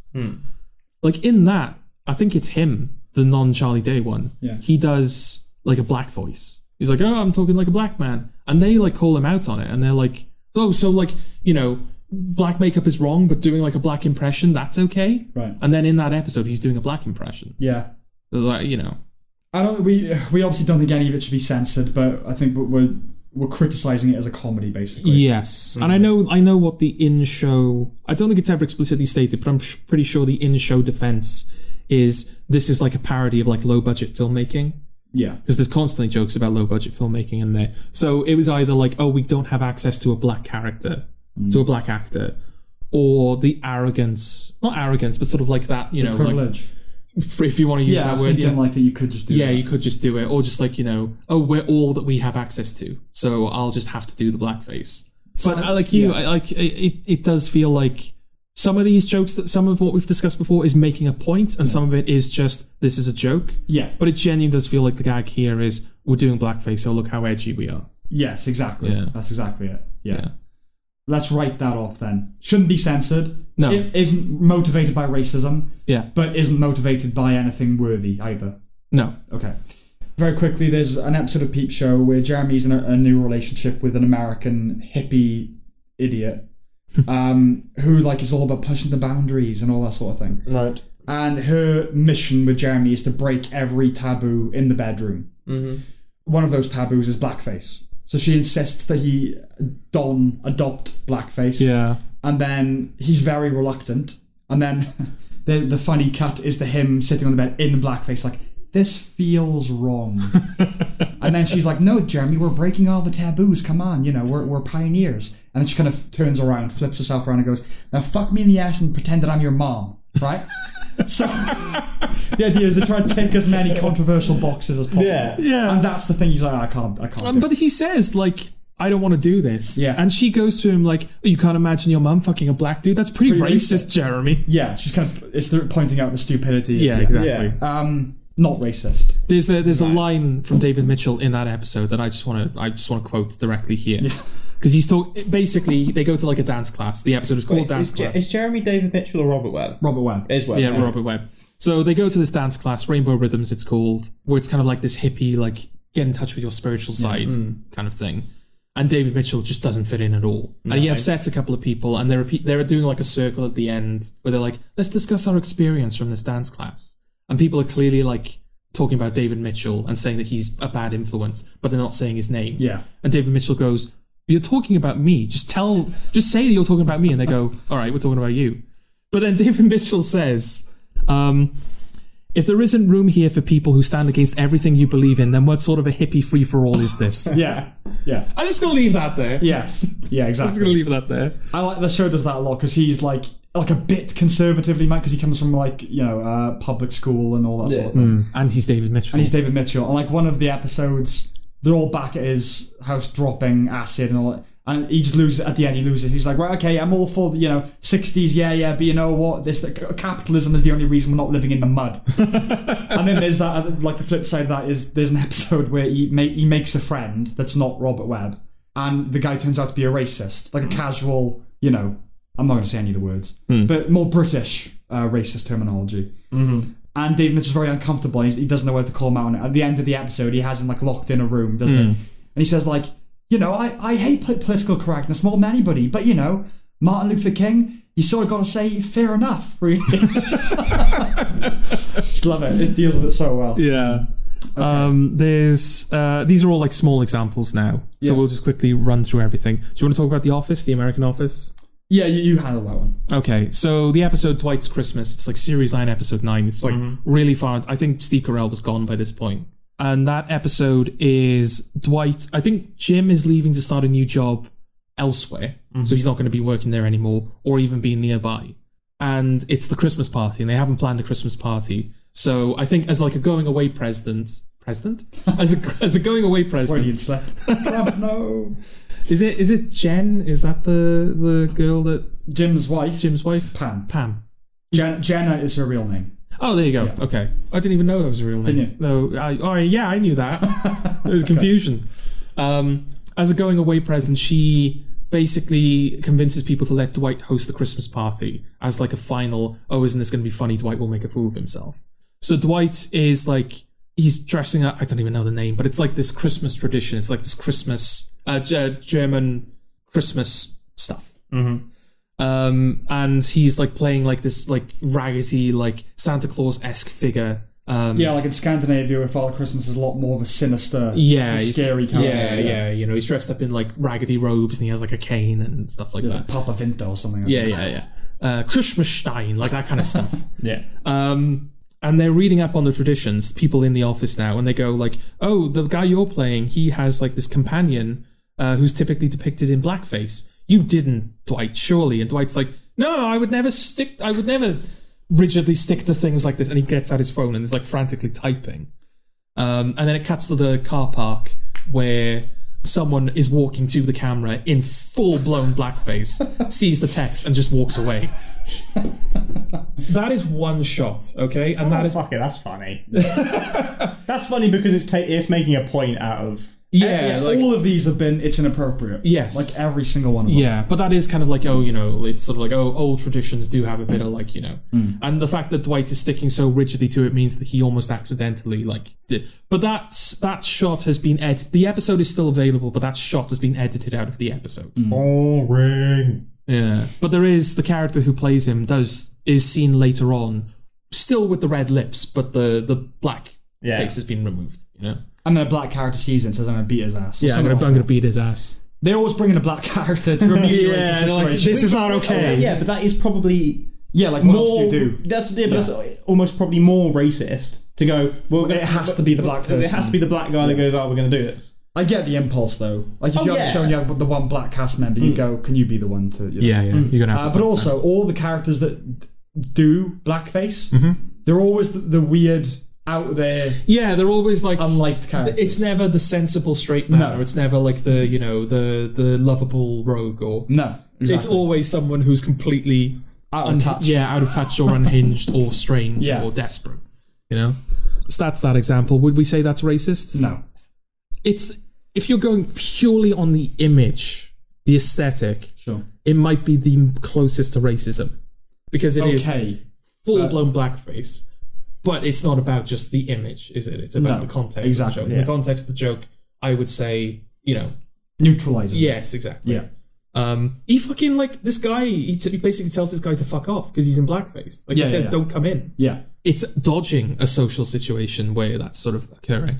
And the final example that I have is Golden Girls. Right. Which is 92, right?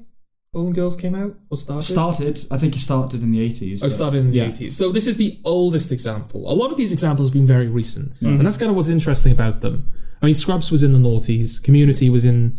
Like, it started in the noughties, but mainly took place in the 10s. Yeah. These are all very recent examples, which is what's interesting as to how quick things have changed. Like, presumably these episodes were discussed and deemed appropriate at the time that they were released. Not as, like, we're not like, we're this small, like, indie project who are like, fuck the man. Like, these are established shows from the establishment. And it was guarantee half of it wasn't even discussed because it didn't need to be discussed. Didn't even need to be discussed, When a lot of these examples were aired after the election of Barack Obama. Yeah. America wasn't a fundamentally racist country in 2001 or 2 or 3 onwards. Just wasn't. Yeah. But we'll get to that. Yeah. But Golden Girls is by far and away the oldest example. Yeah. The episode is called Mixed Blessings. It's basically this... you've got the main character who's called Dorothy. She lives with 2 of her friends, and they're all elderly women. And also, I think Dorothy's mother lives there as well, and she's like the character who comes in at the end of the scene and is just outrageously, like, comedic. She's like, she gets all the big laughs, But it's mainly just these 3 women who live together. Dorothy's son comes home to visit and says to Dorothy, look, I have something to tell you. I'm getting married. And she's like, oh, okay, this is a bit of a shock, but that's fine. And he's like, oh, yeah. I feel like I have to warn you, though. The girl I'm marrying, she's black. Now, Dorothy is a bit like, you can tell she's not, like, thrilled with the idea, but she basically goes, you know what, Michael, because the guy's called Michael, if it's good enough for you, then it's good enough for me. I can look past this. And Michael's like, oh, great, there's nothing to worry about. Lorraine, which is the name of the black girl, she turns up the following day. Turns out she's twice Michael's age. She's, like, in her 40s. Dorothy is not okay with this. Dorothy is like, I do not approve of this. You did not tell me she was double your age. And so, like, oh, I was looking at it thinking, right, that's the prejudice of this episode, is that she is okay with her being black, but it's the fact that she's old.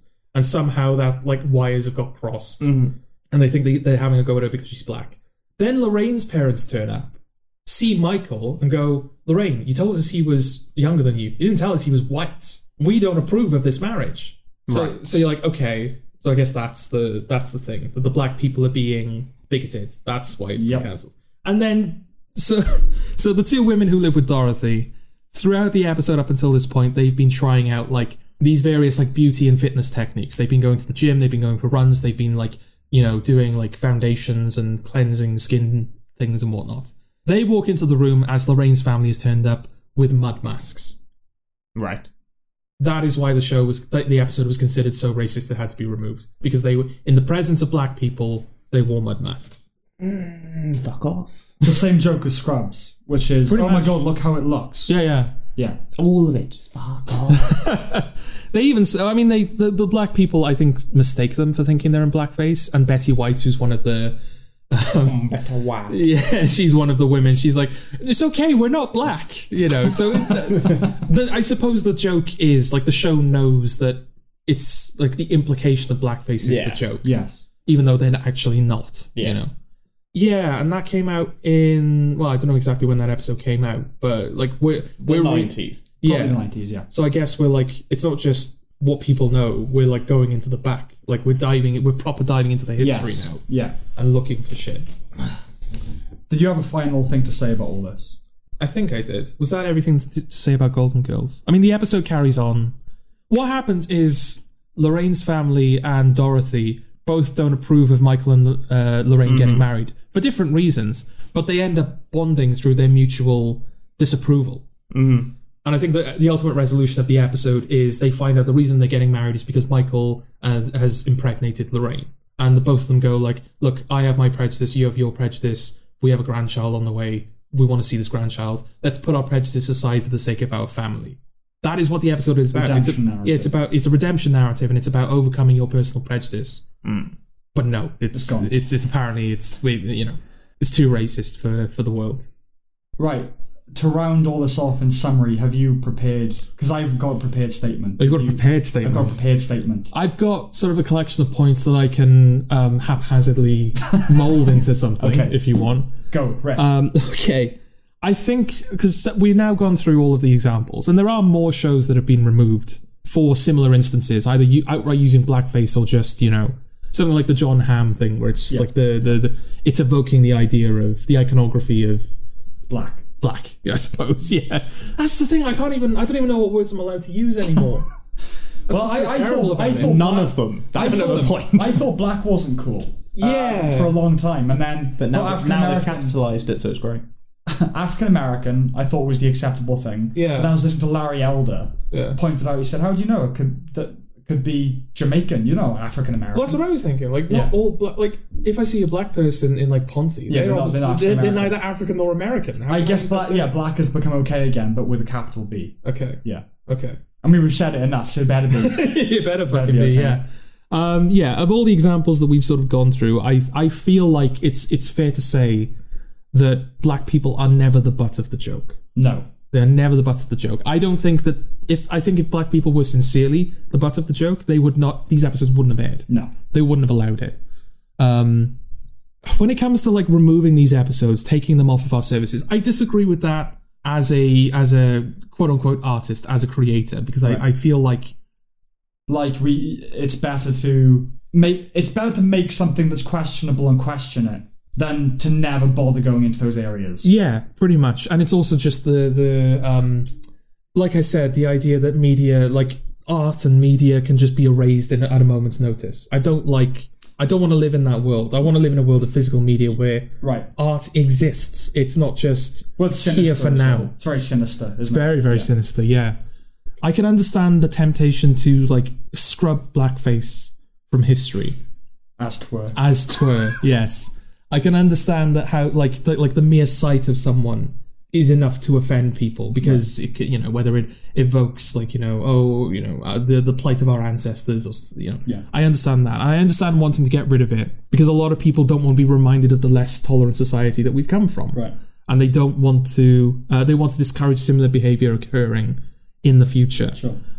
I just worry that this is symptomatic of the fact that we, in the broad sense now, we are becoming so sensitive to the topic of race that we're seeing racism where there isn't, and we're expanding the definition to the point of utter meaninglessness. Mm-hmm. Like the fact now, I was just like, oh, is black even okay to say? Right.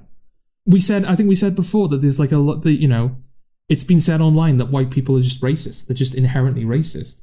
Do you really want to like tar Tina Fey? The woman who as well, in fairness, she never did it. No. Jane Krakowski's the one who did it, but like. She's a woman, as I said, who like she's created female-led content all of her career. She's given a voice to women. She's done the same thing for people of color and LGBTQ people. Do we really want to tar her with the same brush and give her the same label as the man who murdered George Floyd? Well, no. Whether he is or isn't, people are giving him that label. Okay. I just think that is so reductive. That just creates more problems than it solves. Mm-hmm. I don't know. I just think it's important to demonstrate to people. I think it's important to demonstrate to people who feel genuinely uncomfortable or offended by certain content that their voices are being heard. Yeah. And I can see that being one of the reasons why people think, oh, enough people are complaining about Scrubs, for example. Let's take that content off. But Let me quickly interject, because we were having a private conversation with somebody, and we were talking about listening to other people's points of view. And you said, just because someone is not agreeing with you, don't assume they're not listening to you. Yeah. And so I agree with you that people who feel uncomfortable should know they're being heard. Absolutely. Doesn't mean we have to listen. Well, that's the thing. They should be shown, like, you are being heard. Yes. Whether we agree with you is a different matter, but you are being heard. Right. I just think that it's equally important that we only penalise content/creators who are actually committing acts of discrimination. Right. Don't, like I said earlier, like Tina Fey, Dan Harmon, these incredibly liberal people who, like Dan Harmon, I make sure that all demographics and all people are represented in my writer's room. Right. And yet, by removing an episode of Community from Netflix, are we not saying that he has committed an act of discrimination? Yeah, the implication is yeah. So yeah, that's sort of what I'm saying, is that my problem is that we're punishing the wrong people because people are looking for an easy fix to racism. And I think that the fact that there are episodes like that episode of Community where Chan calls Shirley and Troy dirty is proof that this is not, inconsistent. It's inconsistent, and this is not the way forward, because there's always going to be something that is as, if not more offensive, that requires a bit more of an attention span and a bit more nuance, that is always going to remain, and that is going to be used to trip you up. Also, the kind of vagaries of it, and the fact that the Nazis were pretty all-encompassing, consistent. Everyone who's not this. Yeah. Whereas, like you said, I'm not saying therefore the Nazis are better, but they're so arbitrary. They just what is acceptable and what's not. Yeah, exactly. Nothing really means anything. Was that your? I guess so. Yeah, okay. That wasn't really. It won't sound. Just chop it together. From that, it's like, oh yeah, these are all points I had written down, but it's just this There's just that's right. Word spaghetti going over to your right, point 1, point 2. Not point quite. 3. But it's a fumbling topic, isn't it? It's hard to marshal your thoughts. Yes, exactly. Yeah. Right. What I want to say is, you'd be forgiven for thinking that we're talking about shows from the 40s or the 50s or the 60s, but we're talking about shows that started in the new millennium, with Golden Girls as the exception. Yes. And these are liberal Hollywood writers. Never mind genuine racists. There are barely even conservatives working in Hollywood in the entertainment industry. Boring middle America, middle of the road conservatives. Primetime Propaganda, it's a book, highlights this. These top producers of these sitcoms and dramas, openly admitted that they will not hire conservative writers because it doesn't service their agenda. So forget racist, you're not even getting conservatives through the door. Don't make the mistake of thinking that where we are now suggests progress. Just because time has passed, that doesn't mean things have advanced or improved. The late 90s and noughties were the sweet spot. Things can and do get worse. Like we've said, these employments of blackface do not demean black people. They do not stereotype black people, with one exception, and the very purpose of that is to slam that sort of stereotyping. What was the exception? John Hamm in Amos and Andy. Oh, yes, yeah. I'd say we lose comedy if we lose irony, but it's not even irony. Other characters express their disapproval. Either context matters or it doesn't. It does. George, you and I, we've watched old films and thought, ooh, that's a bit not on. Oh, yeah. None spring to mind, but that feels right? Yeah. But we were aware we were watching something of a time. When I watched Birth of a Nation, I don't view it as a reflection of the America of 2020. It had a fucking bad attitude, because context matters. If you're going to lecture people, and presumably children, because history is written by the fucking gobbiest, and now by those with the densest meme load, those kids are not going to grow up to see any evidence of this apparent ubiquity of racism. But let's make a broader point. Let's. About actual racism. Statues of empire builders and slave traders, Nazi propaganda films, racist stereotypes in old films and books. Erasure and censorship do not promote enlightenment. They breed bitterness and ignorance. 1984 was supposed to be a cautionary tale, not a fucking strategy guide. If what we're saying is just anathema to you, I'll just ask that you consider one line of questioning. Do you want us to be thinking about the legacy of racism, or do you want it expunged? Do you want our grandchildren to know about slavery and suffrage and civil rights? Or don't you? Should reality be so cleansed of the sins of the past that future generations are ignorant of it? Those who don't know our history are doomed to repeat it. The more you obfuscate the path behind us, the more we get lost in the woods. The easier it is to backtrack. Genuine progress requires a panoramic display of every footprint and scene. Okay. I do just think the problem is, right, particularly with cancel culture, this is the last thing I'll say. Yeah. With cancel culture, is that it is because it is so over the top at the moment, and because we're taking things just taking them away. Yeah. I just think we're lending ourselves to like a risk of people, like you said, like a risk of people going, well, you said it was racist, but there's nothing here. Yeah. Like, this is a mistake that hasn't been made before. I guess I'll explore this territory. But because the thing is, right, is you take it all away. It's people like, oh, they've gone on about, and, it'll go down in history as like 2020, the year we curbed racism finally. Like, that'll be the dumb thing. But then someone will come along, they'll come up with an idea, and then they'll go, oh, I can do this. No one's done this before. Well, actually, we did it 50 years ago. It's just that apparently it then wasn't acceptable. Yeah. And it'll be a stupid joke that is funny. Yeah. But because it'll involve race in some way, shape, or form, we won't be allowed to do it.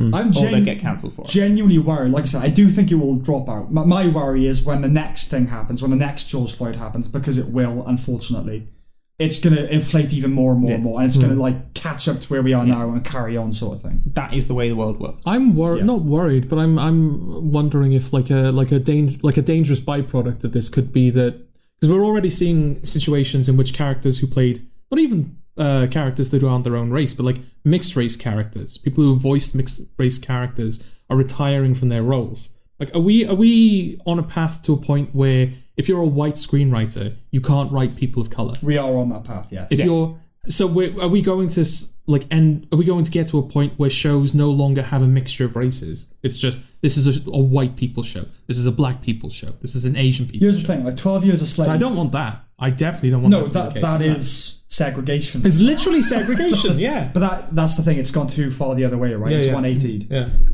12 Years a Slave is written by a black man. And I would say, even though no one alive has experience of racism, contrary to, popular thought. Racism, like, of that level, like slavery. Yeah. Yes. Yeah. Did I say no one alive has experienced that racism? Or did I say slavery? That racism. Oh, I meant slavery, sorry. Right. No one alive has experienced slavery. I do think there's something to be said that, it's more meaningful when written by a black guy. But if you pursue that line, you think, well, he can't write any of the slave traders then. He can't write any of the white characters. He can only write the slaves. And it's just, I'm worried that our kids are either going to think we're fucking idiots, either because of what we're doing now, or because we're telling them everything's racist and they're going, what? Or saying, do you know there was a time when Martin Luther King wasn't considered naive by civil rights leaders? Yeah. Because everything they're doing is basically saying that MLK got it wrong. He wanted equality, like, it's a bit, no, you can't have equality. You've got to have supremacy for a little while.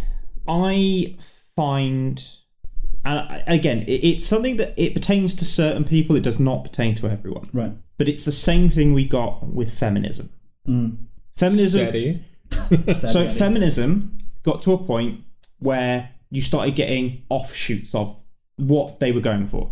And we got to a point where there were feminists. Are you talking about like second wave, third wave, fourth wave? Or intersectional feminism and all that sort of stuff. So we got to a point where there was a certain group of feminists who didn't want equality. They wanted women on top. Preferential treatment. Men on the bottom. In fairness, we want women on top as well. Oh, that is... all flustered. But it got to the point where they were like, no, women should be it was only a group, we're talking certain people, but it was like, oh no, women should be earning more, men should be earning less, rather than having been the other way around, not equal. And my concern is that we are going to get to the point where there will be a group who are going, no, it's not enough to say Black Lives Matter, it's not enough to say you're anti-racist, or you're not racist, or any of that. It'll be no, but Black Lives Matter more than any other life around there. And I think a group will happen. Because is that the current thing? Or it's like, we're not saying that only Black Lives Matter, we're saying that Black Lives Matter too. The thing that I see a lot is people going like, someone's house is on fire, and they're going, oh, but put water on that house as well, but that house isn't on fire. Yeah. We're saying Black Lives Matter because they're at risk at the moment, is the idea. But buried within it is it'll never, those people will never get to a point where they'll be happy using hashtag All Lives Matter. No. That'll never happen. No. Victimhood is intoxicating, right? Yeah. Doctor Who. I love it. My favourite thing is you've done that with every subject in this podcast. Is we've been like talking about something, and then you just talking about something a bit like something completely different. Yeah. So Eurovision. Yeah. So blackface.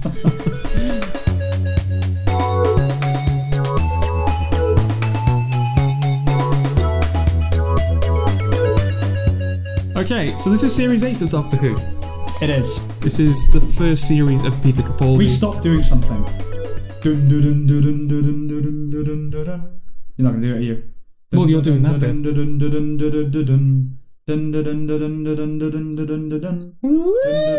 You were too early there. Yeah, it was the next one. Yeah. It was after the fourth That's fun. bar.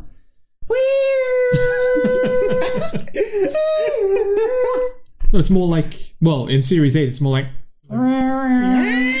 It's like weird, isn't it? Yeah. Alright, well, that's done. And that's all you need to know about Series 8, to be honest. It's like a dying cat. No, I'd like it then.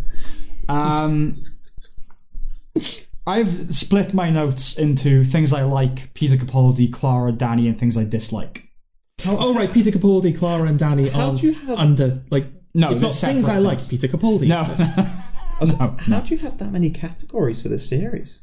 Well, that was just my way of, instead of, because I'm not going through episode by episode anymore, of like, so I can make all the points. So there's still structure to it. So there's a still bit of a structure to it. Yeah. Direction, I should say. There's no structure to the fucking show. We've got to be better than the show, Eddie. We have to rise above We were the show. already better than the show. Like, come on. Alright, shall we start with Danny? Yeah, well, what does it say about Mr. Pink, other than Well, I have a... he's there? Yeah, well, yeah. I was tempted to say, especially in light of our last conversation, I'm just going to say it. One of the notes I originally made was he's a pound shop Mickey, and Mickey wasn't exactly Waitrose. But I know what the implications could be there. Right, okay. I have a bias against good-looking characters and people, actually, that are awkward.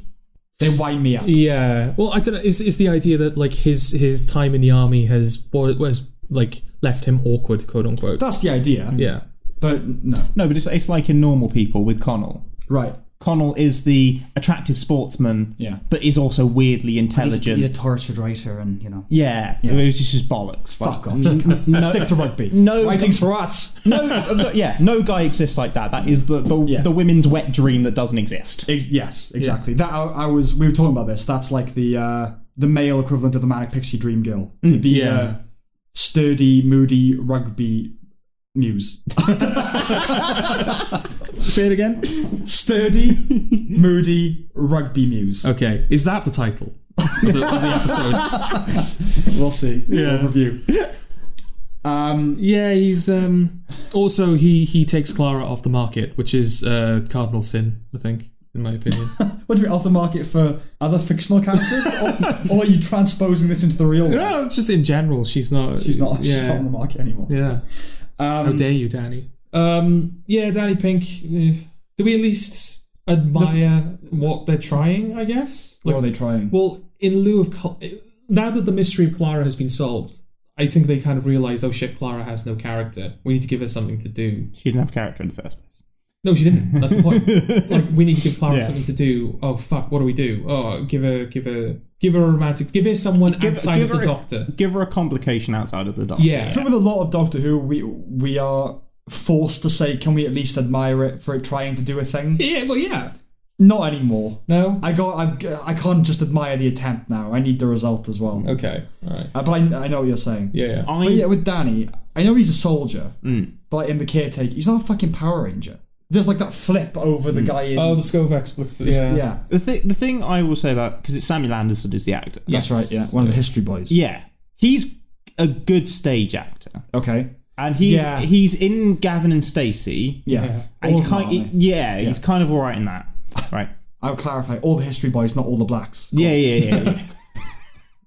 But yeah, he's kind of alright in Gavin and Stacey. Okay. But in this, I genuinely think there is some seriously bad acting. Well, I don't think it's that. I just think that outside of the revelation that he, spoiler alert, killed a kid in Iraq. My G. Or Afghanistan. That he killed a kid while in a combat situation. He's an absolute legend. Black Ops. We keep that in, right? okay. Oh, mate, fuck it. No one's on our side at this point. Mate, we're 3.5 hours in. You think people are listening? Even the people who listen who are our friends are not listening at this point. Fuck, this is a long podcast. I'm out. Yeah, no, apart from that, and the fact that like the final episode is him sort of coming to terms with that. What is Danny other than that? Yeah. He's just a guy, isn't he? Like a sensitive kind of guy. Yeah. Rugby, whatever that word was. That term was. Rugby Mewling Quim. Something like that. Muesli. I don't know. Sturdy Moody Rugby Muse. Yeah. Sturdy Moody. Yeah, there was no Quim in there. You just threw a Quim in there for no reason. Yeah, he's. I'll believe that he's a good stage actor. But yeah, everything I've seen him in, he's fine. He doesn't wow. You don't get the sense that he's a great actor. He's just sort of there doing his little London sort of speaking. Yeah. That's all he's doing. Yeah. So yeah, that's all I got to say about That's all I got to say about Danny. What are we moving on to? Clara. I've only got the one note for her, and I like her a little bit more than I did in the previous series. She's colourless, but she's perky. Yes. Okay. Is there much else to say about her? No, she's still there. I think there's more to say about her. She's still there in series 9, mate. Yeah, but I think there's more to say about her in the context of her dynamic with Peter Capaldi. Right. I think her and Capaldi have a better dynamic than her and Smith. I agree. Yeah. Yes, definitely. Yeah, because Capaldi, which I assume is who we're moving on to now. I would have thought so. Obviously he's older than Clara, a lot older than Clara. Well, it's not fair to Capaldi. What he is though. That's the one thing you can say empirically. Oh, okay, all right. He's the oldest Doctor to ever play. What was she? Like? Yeah, he's older than Hartnell, right? Yeah. She's about late 20s in Doctor Who. I think so. Yeah. Well, she's 20. I think the character was like 26, 27. And he's 50s. Yeah. Well, I mean, he's 2000. Well, he's 2000. Yeah. Okay, yeah, he's a lot older. Like, all right. You want to be technical about it. Yeah, fucking I do, John. But Matt Smith was a lot older than anyway. Yeah, but he didn't look it. Ageism. Yes, he looks it. Yeah, he looks like an old pro. So obviously they can't do the companion of the Doctor. Will they? Won't they? They can't do that. So I mean, they could go down a fun alley with that. I think Capaldi. I don't know if they were planning on doing it, but I think Capaldi said in an interview he was like, "Right, you're not doing this." He probably. I don't know whether it was just like a preemptive, just so I'm clear, this is not happening. It's one of those things where I can imagine Capaldi going, "Okay, I know there's a lot of weird shit that goes on here, but not that." There's 3 hearts of Doctor House or 2? 2. Does he have 2 penises?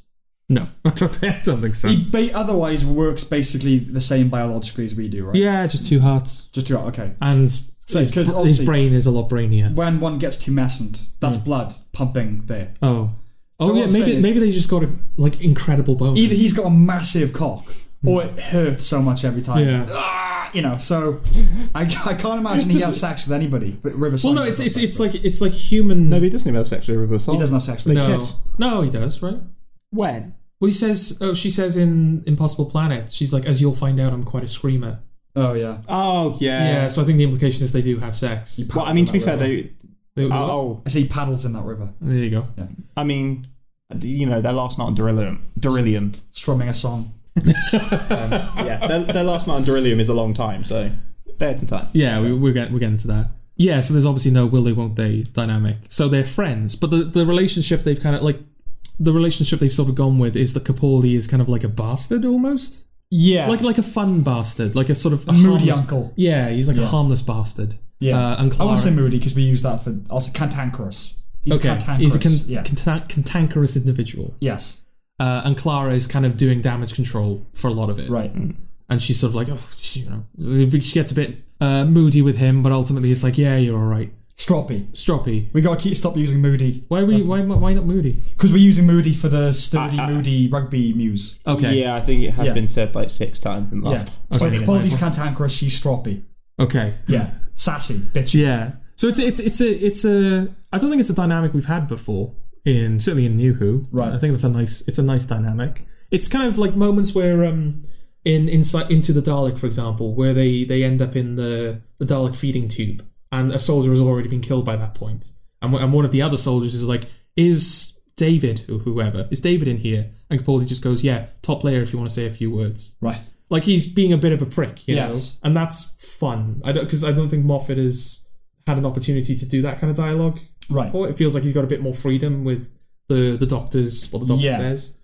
So that's nice. It's refreshing in that respect.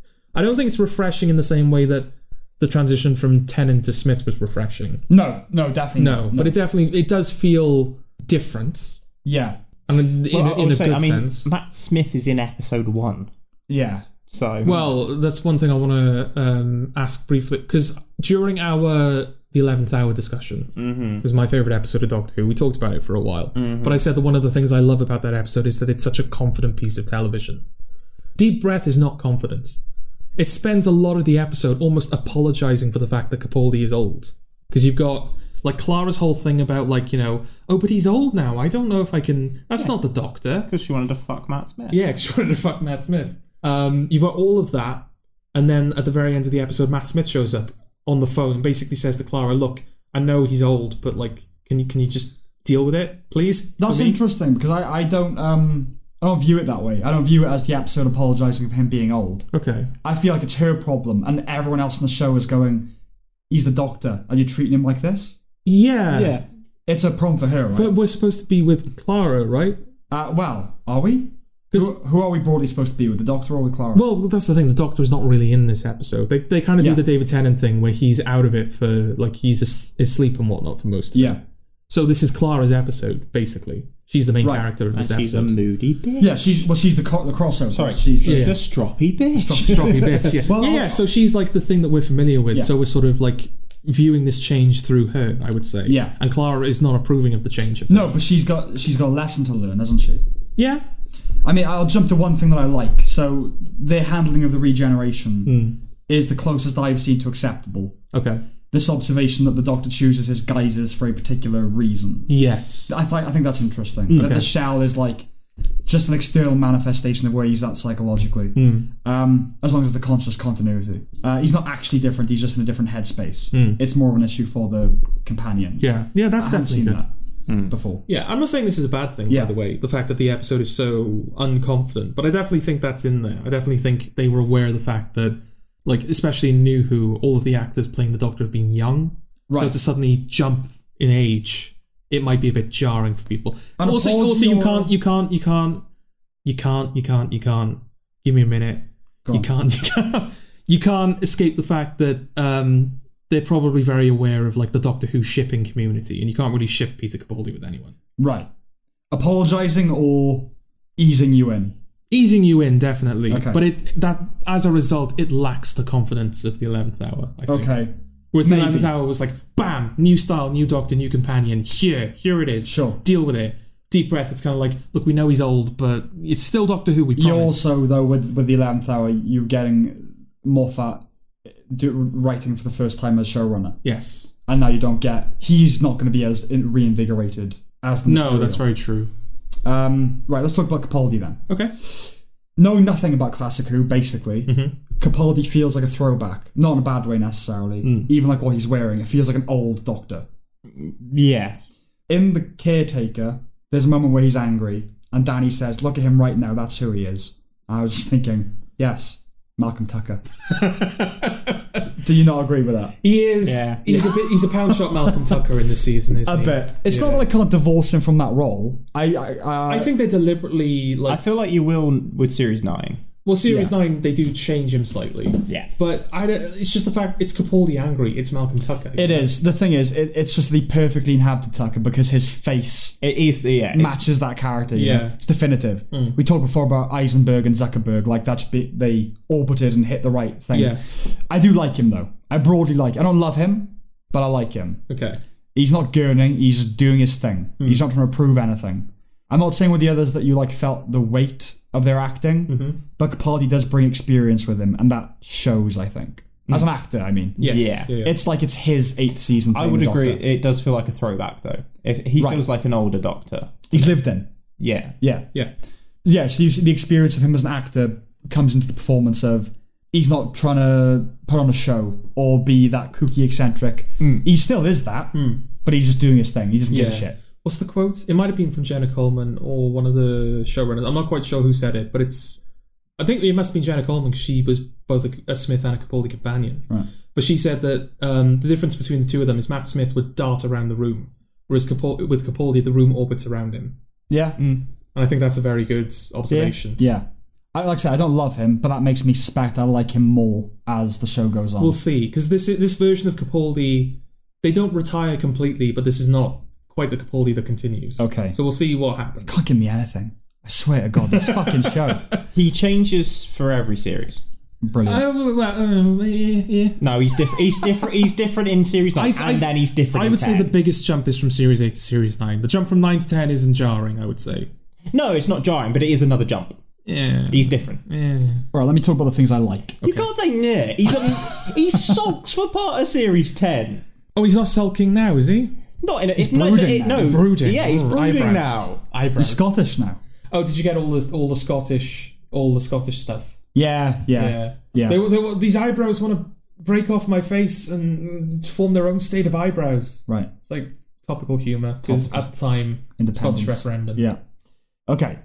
So the things that I liked from the season. I liked the monsters and deep breath as a concept. That you can't move or breathe when they're looking at you. That, like the CG, the shot of like the side of the creature where you can see inside its head and all the mechanisms. Yeah. That's some of my favourite CG work the show. That's very good. That looks great. It's very good. Yeah. Yeah. Seamless. Yeah. That kind of setup lends itself to a Blink-esque episode. I don't want to keep fapping over Blink, but No, I think it's fair. yeah, it doesn't do that, and it could have done. You do though. Yeah.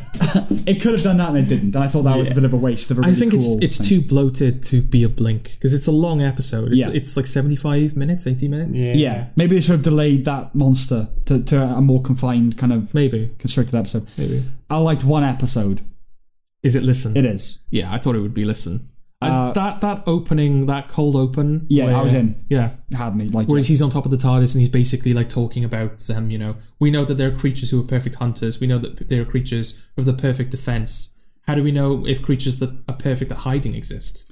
Yeah, And like that something as simple as that's it. Yeah. Go. And when he's like, if a creature could hide, what would they do? And he turns around to the whiteboard, to the blackboard, and it just says "listen" on it. Yeah. You're like, all right.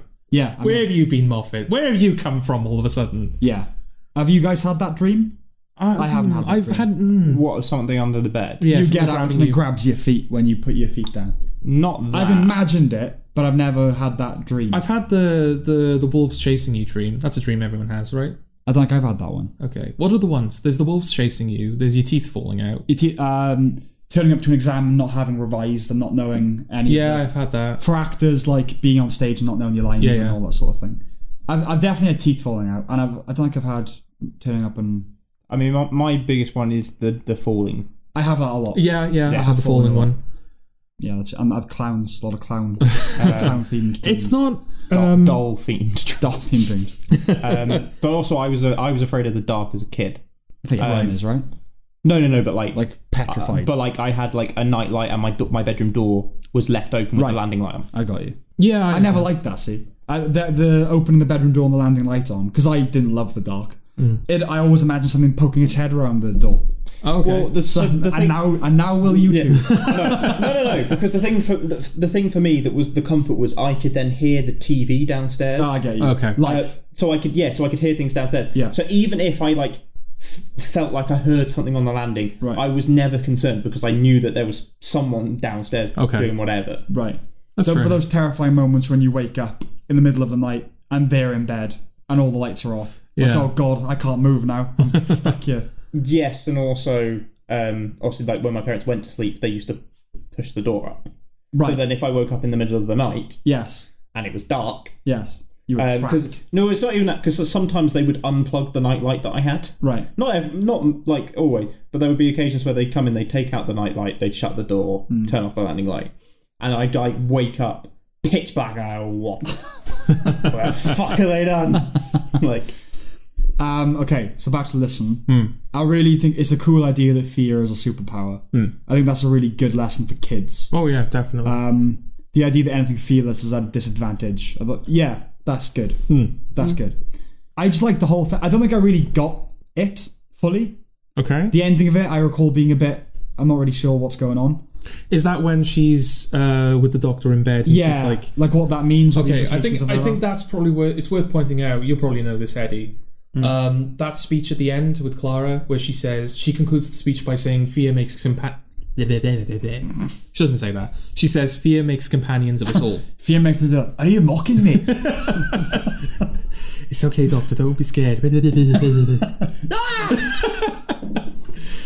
Yeah, she says, fear makes companions of us all. I believe that is a direct quote from the 3rd ever episode of Doctor Who. Is that where the term companion comes from? It could be. I think the implication is definitely that Clara instills that fear in the Doctor. Right. Because she grabs him from under the bed. So she's the one who plants that fear in him. Yeah. But I think it also plants that speech in him. Fear makes companions of us all. And I think it's also an implication, that she sort of, companions. That sort of... Moffat is good at the cyclical thing. The time cyclical Ouroboros thing. Yeah. Yes, it was said by the first Doctor in the 3rd episode. In the 3rd episode. Okay. You were sort of saying, Eddie, you were complaining in our last podcast, we were discussing Series 7, Episode 2, that they never do a story with future Clara after she's resolved. I think Listeners as close as it gets. Yeah. Where it's like she's talking to the young Doctor, but it has implications for Capaldi's Doctor. Yeah. I like that the stakes are more episodically confined for most of it. Yeah. So the ending of Kill the Moon, their argument that they have about him being patronising. Yes, yeah. Here's the thing. I liked that because I found it interesting, because it made me think outside the show. He is patronising, right? I'm glad she said it. Okay. Because it is patronising. But there's something called a noocracy, right? Right. Where like the philosopher king rules. And there's this argument that the best form of government would be a benevolent dictatorship, not a democracy. Okay. The most like for the people would be a dictator who knows what's best. I honestly don't know how I feel about the Doctor's role in human affairs, whether he is obliged to intervene or whether it's none of his fucking business. Okay. So that I thought interesting, because I don't know where I land on that. Okay, debate. All right. What about you? Well, what is my opinion of whether he should be involved in human affairs? Yeah.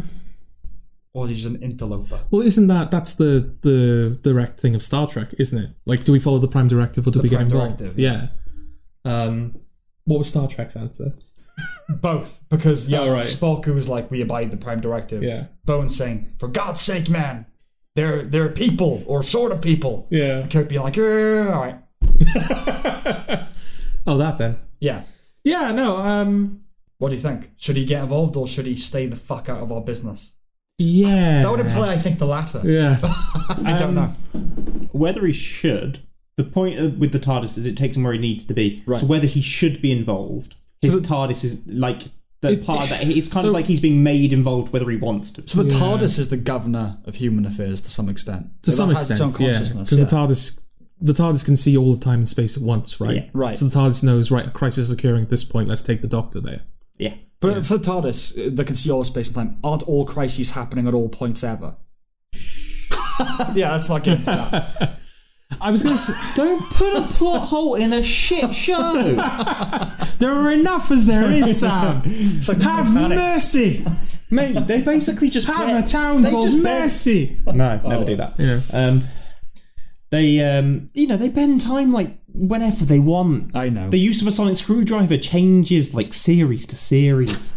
I was going to say, like, you saying, like, should he get involved in human affairs? I was going to say yes on the condition that, like, he doesn't get involved in the serious stuff. So, for example, you can't kill Hitler because Hitler needs to happen. No, but then he knows that certain things are fixed yeah, stable. So, for example, Hitler would always be a fixed staple. Yes, but that's the thing. Like, it's. I'm saying, like, you can get involved in the little stuff, but the big stuff you have to leave alone. But then again, how would we know? We don't know what the big stuff is. How do we? If he like turns up here and is like, oh, you can't do this podcast anymore because it'll have like severe implications in the future. Okay. Like, how do we know whether it's like a big thing or a little thing? I'm going to throw a hypothetical your way. Okay. There's a small town in Cornwall. Small community in Cornwall. Is it called Mercy? It's not called Mercy. I'm listening. It's in Cornwall. And for whatever reason, tourist season has dried up. And it's like Jaws, right? The community's going to fall. People are going to have to move up sticks and all that sort of thing. Yeah. A whale is beached in this community. A space whale. To make it sci-fi. Star whale. Yeah. Is beached. This is horrible, but that draws tourists from all over the country, and the money they bring in just for that one weekend sees them through to the next tourist season. Okay. It's an exaggerated example, but should the whale dies, should the Doctor unbeach the whale, or should he let the whale die? That's a relatively small thing. Yeah. So if we say he should leave it die, then I would say he shouldn't do anything. What's wrong with him unbeaching the whale but like in place of there being a dead whale, they like open a museum to, there was once a star whale that was beached here. Okay, but you're breaking the frame of the hypothetical. I'm not really, because I'm trying to, like, how can we change this? We have the opportunity, we have the tools to change this situation. Yeah. Why would you not choose the outcome which benefits everyone? Okay, but if the only two options are the whale dies or you unbeach the whale, those are the only two options. Well, I don't think you're looking at all your options here. No, but I'm the one providing the hypothetical. Okay. And I'm telling you that your hypothetical is Eddie, narrow-minded. In the hypothetical, between unbeaching the whale or leaving it die, what should he do? I mean, I'd probably kill the whale if it meant... You kill it? Or kill it? You wouldn't even let it die naturally. Just like cheekily stab it. Shiv the whale. Fucking cheeky stab.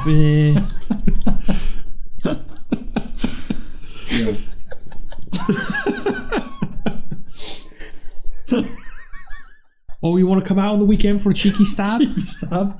Fucking prick some blubber? He was purely part of the fact that it was just Jordan.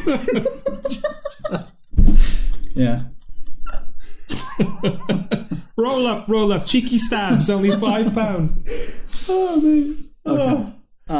See, this is what you don't get on Skype, right? No, that's you true. do not get this level of fucking funny as shit. Okay, so you should kill the whale. I realistically, if it were me, I'd probably let it die Because it does more good. Yeah. Utilitarian. Yeah. Yeah. But I feel like for the Doctor, if he was going to like unbeach it, there's a part of me that wants to say he would travel and see what happened if he unbeached the whale. Yeah. And what happened if he left it. Okay. Because then he knows parallel universes. He knows what the future lies depending on the act. Yeah, well, I don't know. The Doctor... What would the Doctor do? There's a couple of things the Doctor would do. He would either just, like you said, unbeach the whale because I'm not going to let a creature die. Especially if it's, like, last of its kind. It's like, right, it has to live. Or would he just, like, go back in time and just, like, you know, make sure that whale has a good life? So that when death comes, it's like, you've lived a life, whale. You've had your reward. Like that Christmas episode where she gets to exactly, yeah. Except it's a whale. He just fondles it every now and again. Okay. Does the Doctor have absolute or relative morality? Does he abide absolute or relative morality? Describe the two. What are the two absolute options? morality is murder is wrong and letting anything die is wrong. Okay. So even if this whale dying saves this town, Yeah. I can't do it. Okay. And then relative morality might say murder's wrong, but not all the time, and in this case, I should let the thing die. Okay. What does he abide? I would say more relative. I like in both situations the whale dies. Fuck the whale is... Yeah. Yeah, so what does he abide? It's relative, right? It's based on the situation. Yeah, I think he wants to have absolute morality. Right. But he does have relative morality. I think that's his... Yes, okay. Seeing Frank Skinner in the show made me think of all the British comedians and actors that haven't been in it so far. Obviously, we have talked about who we might cast as the Doctor. We talked about Ben Whishaw, Riz Ahmed. Fuck them. I want Bob Mortimer. Tell me that's not a brilliant piece of casting. That is atrocious. What? No. I am starting a petition right now. Army of one, I don't care. I'll march to the BBC myself.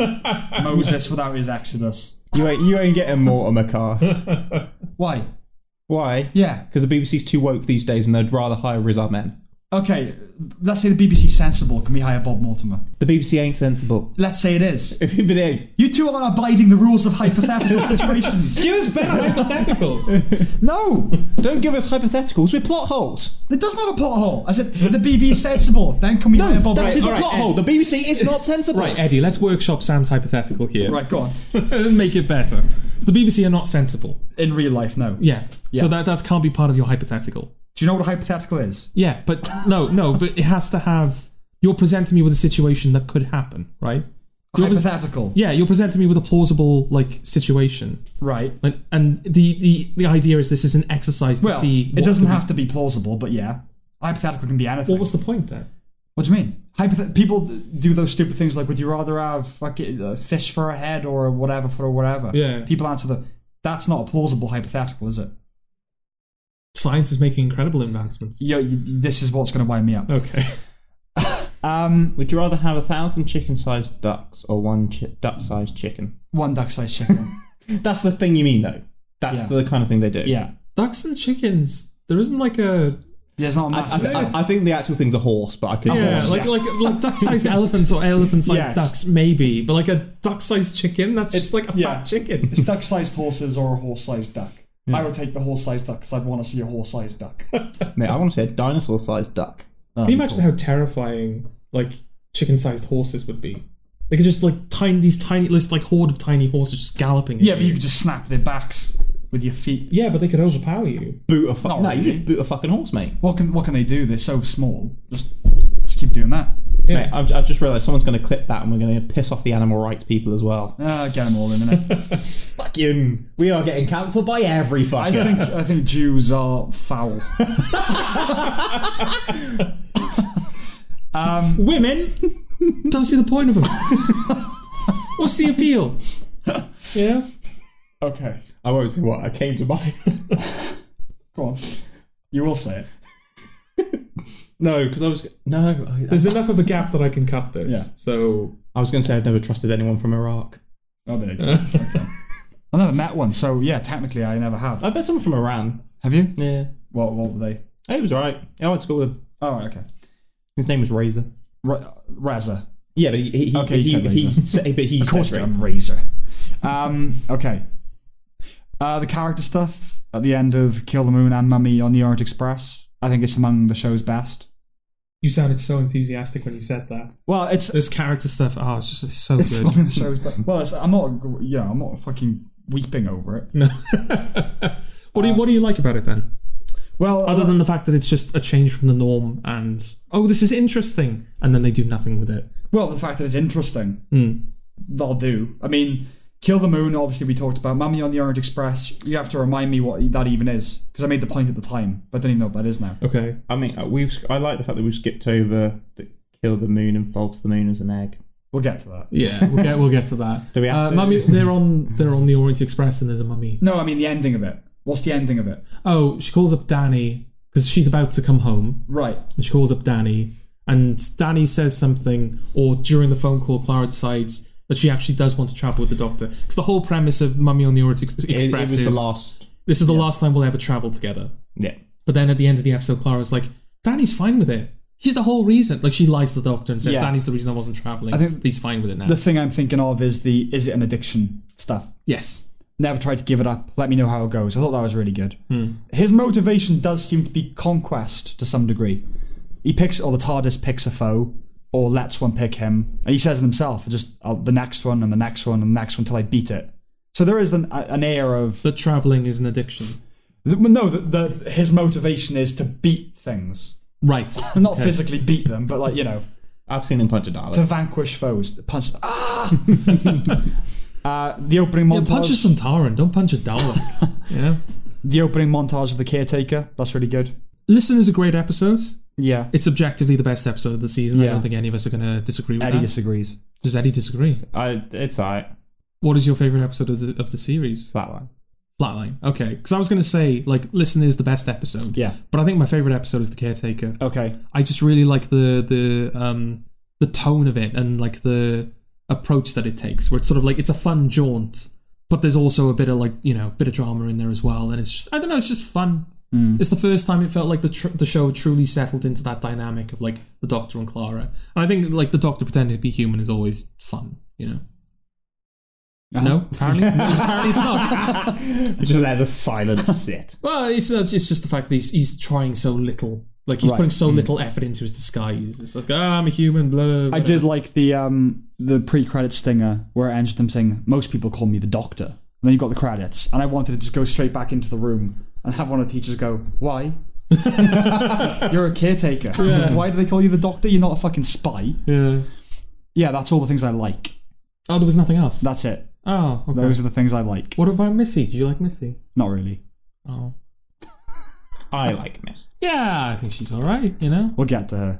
It's I think it was, in hindsight, I think it was a good impulse to do. Because obviously at the time, the Master is a woman. But I like that, Missy is a character unto herself, almost. You had John Sim, which was, the maniacal master. But you've kind of brought Missy into the show and you're sort of changed. I know, She goes on a bit of a journey in later seasons. Yeah, I mean, At the moment, she's maniacal master. She's But she's a woman. Yeah, she's maniacal master, but also there's sort of like Flirtiness. yeah, there's flirtiness, and there's sort of like the reason she's doing what she's doing is so that her and the Doctor can sort of meet each other on the same level. Right. She says in Death in Heaven, "I just want my friend back. That's why I Right. did this. I need you to see, Doctor, you and I are the same, Right. because I just want a friend again, rather than I'm the master, I am evil." Right. Okay. And John Sim but the thing- wasn't quite that, but he was mostly that. but this is the thing with Missy. The point, obviously, at the time was people were going, "Oh, when are we going to see a female Doctor?" That was like the conversation had started by that point. Yeah. And they went, "Well, give you a female master, see how you do." A taster, yeah. And she's better than the female Doctor. So Well, we'll see. no, she I is. don't- yeah, she is. There's no. I don't like the new music.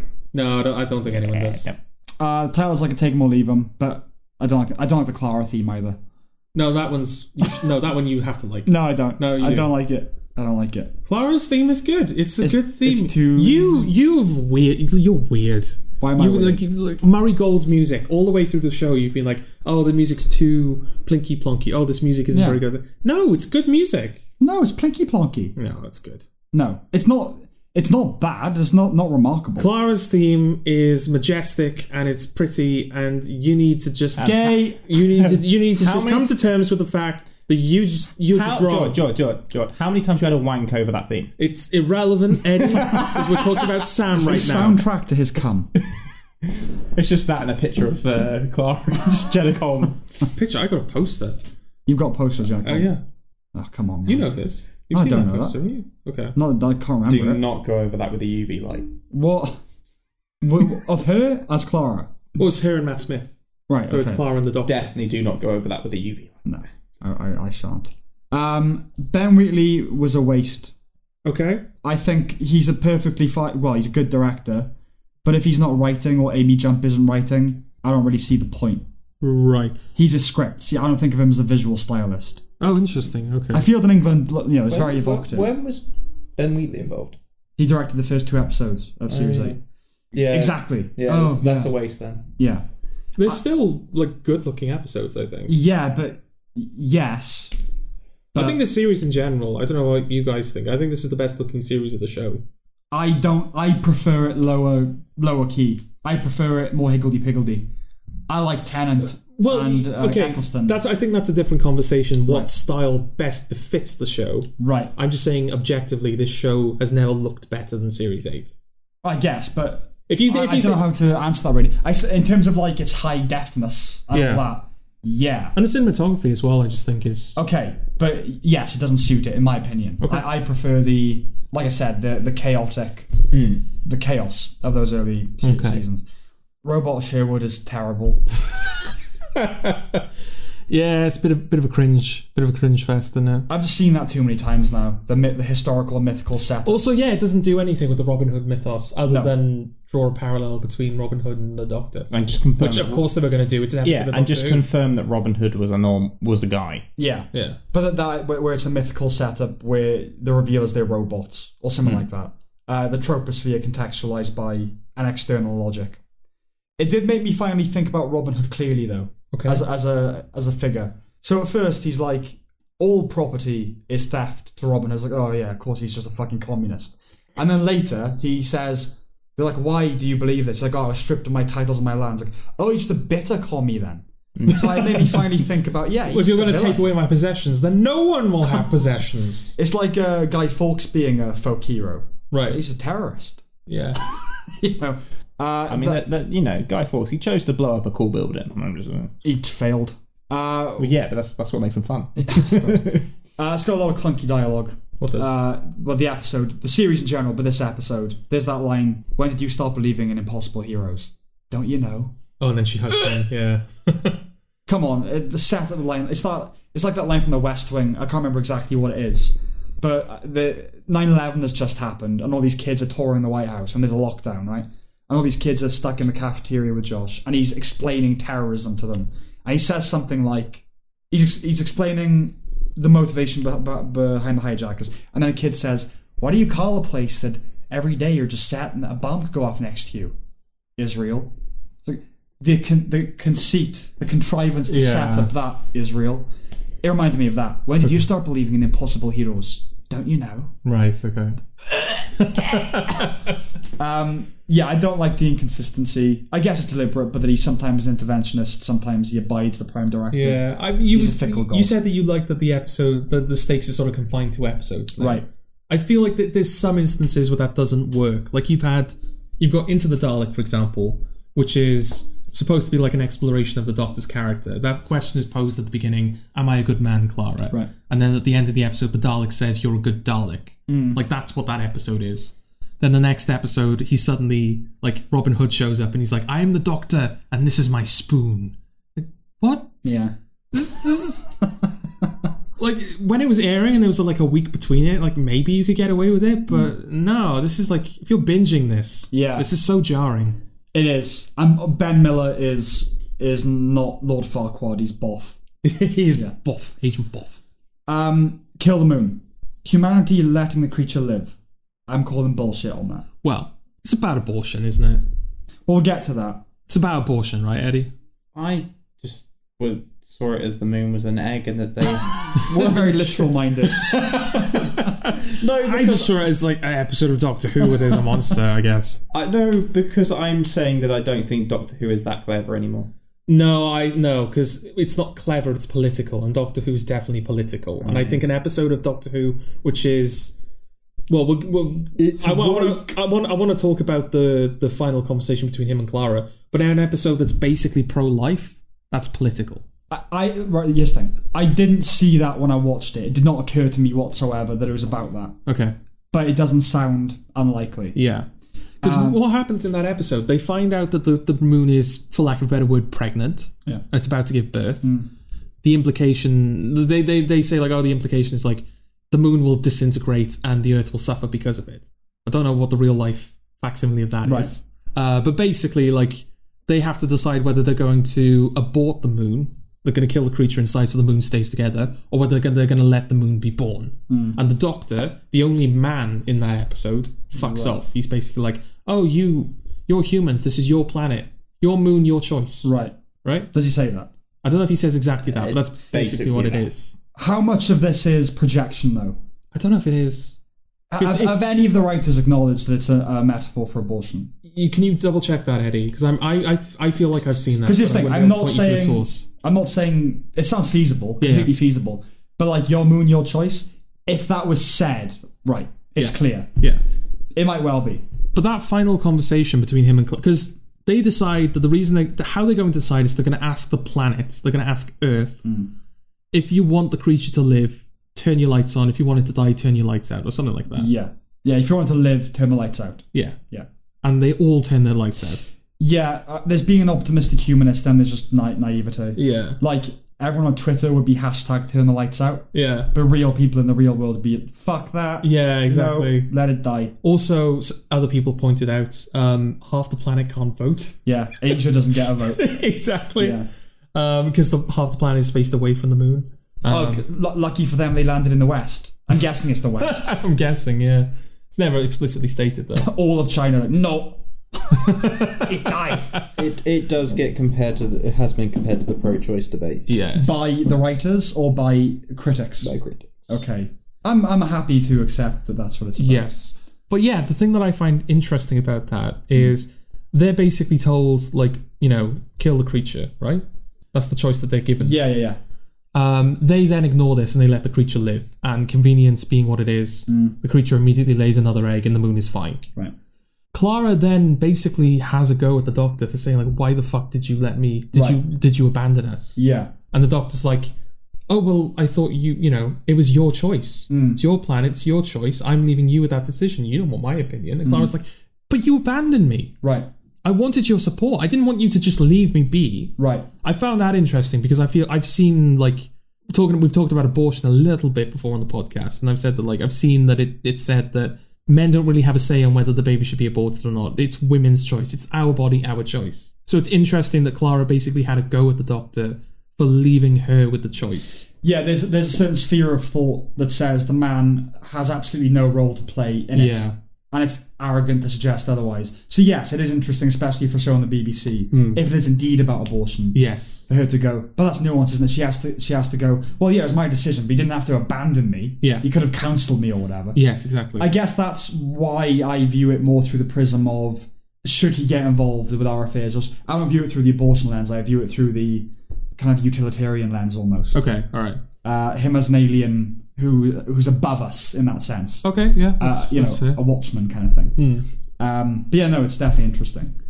Mummy on the Orient Express, there's a line where someone says, I can't tell if you're a genius or just incredibly arrogant. Yes. And his response is, on a good day I'm both. Surely it should have been, yes, I'm a genius. yeah, should have been, should have. Right? Yeah.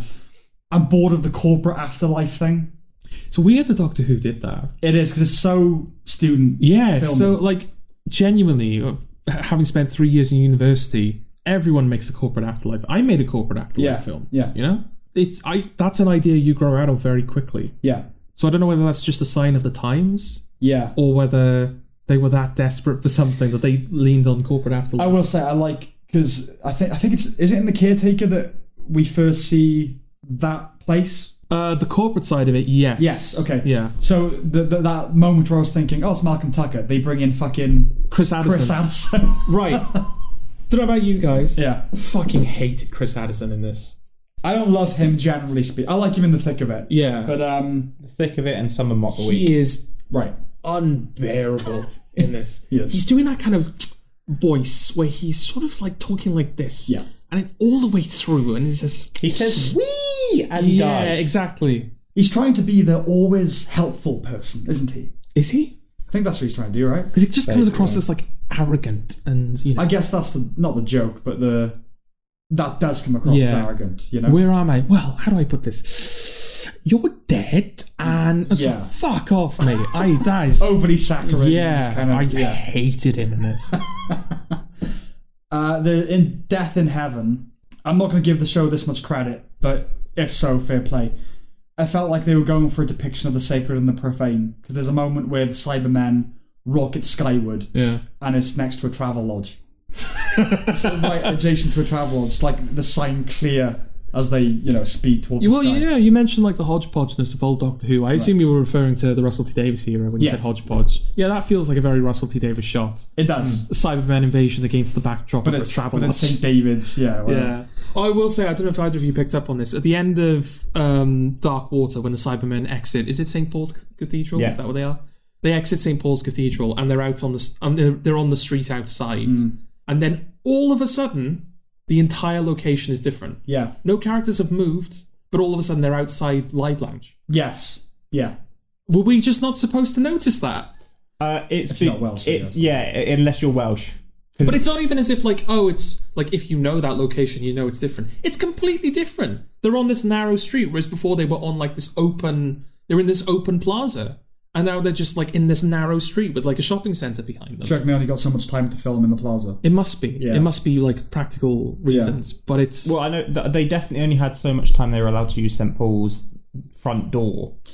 Is that where they?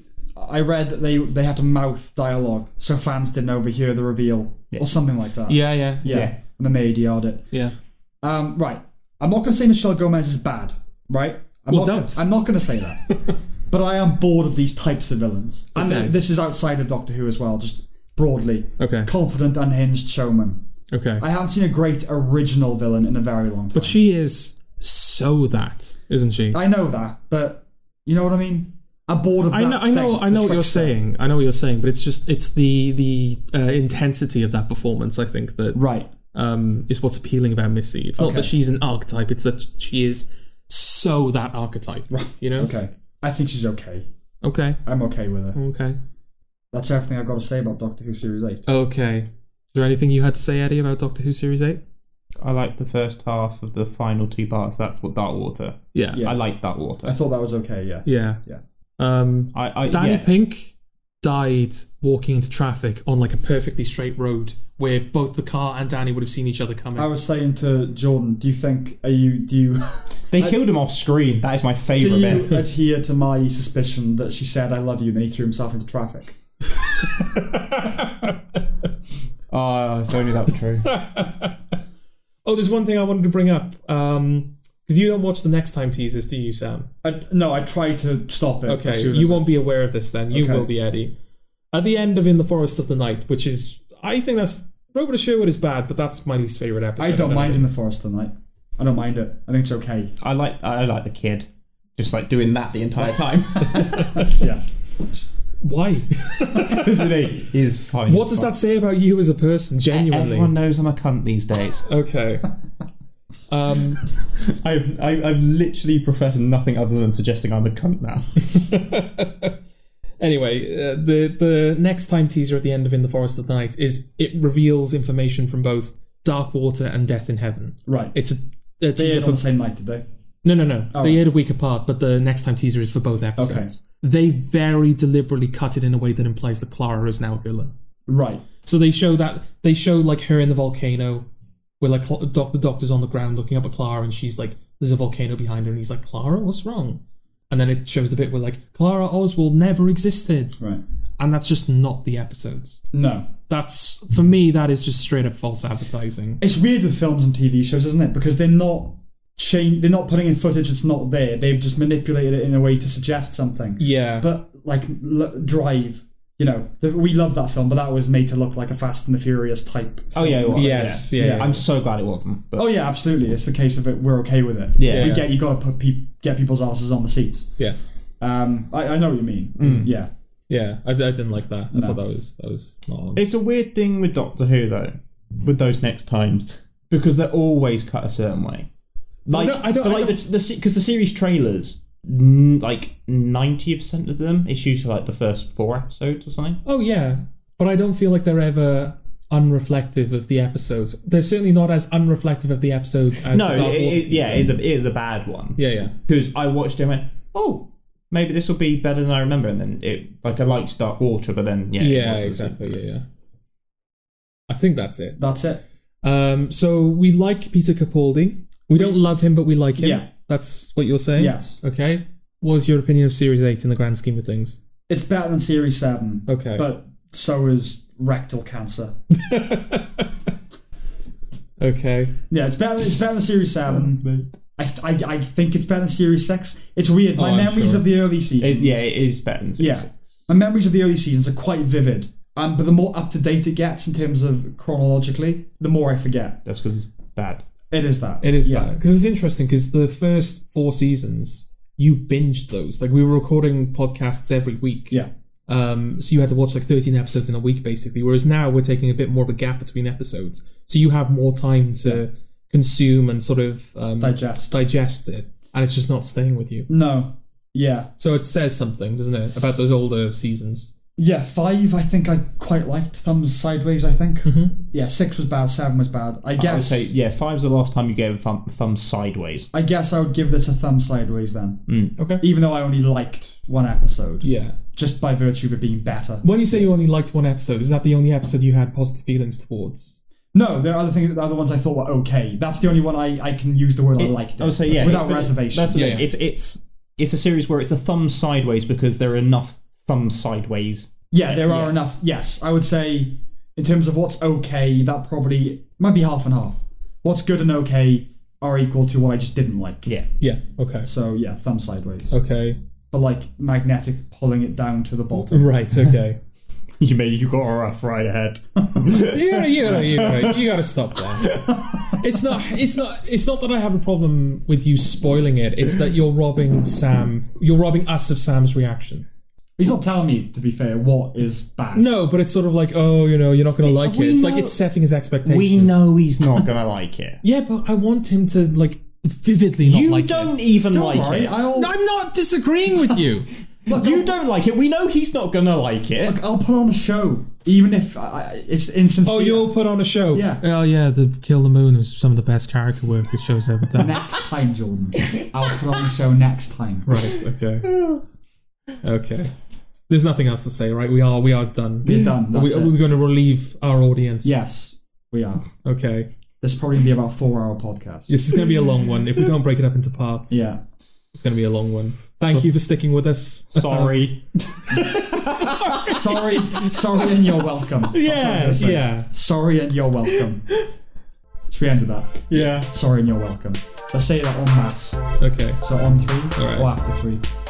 On 3. 1, 2. Sorry and you're welcome.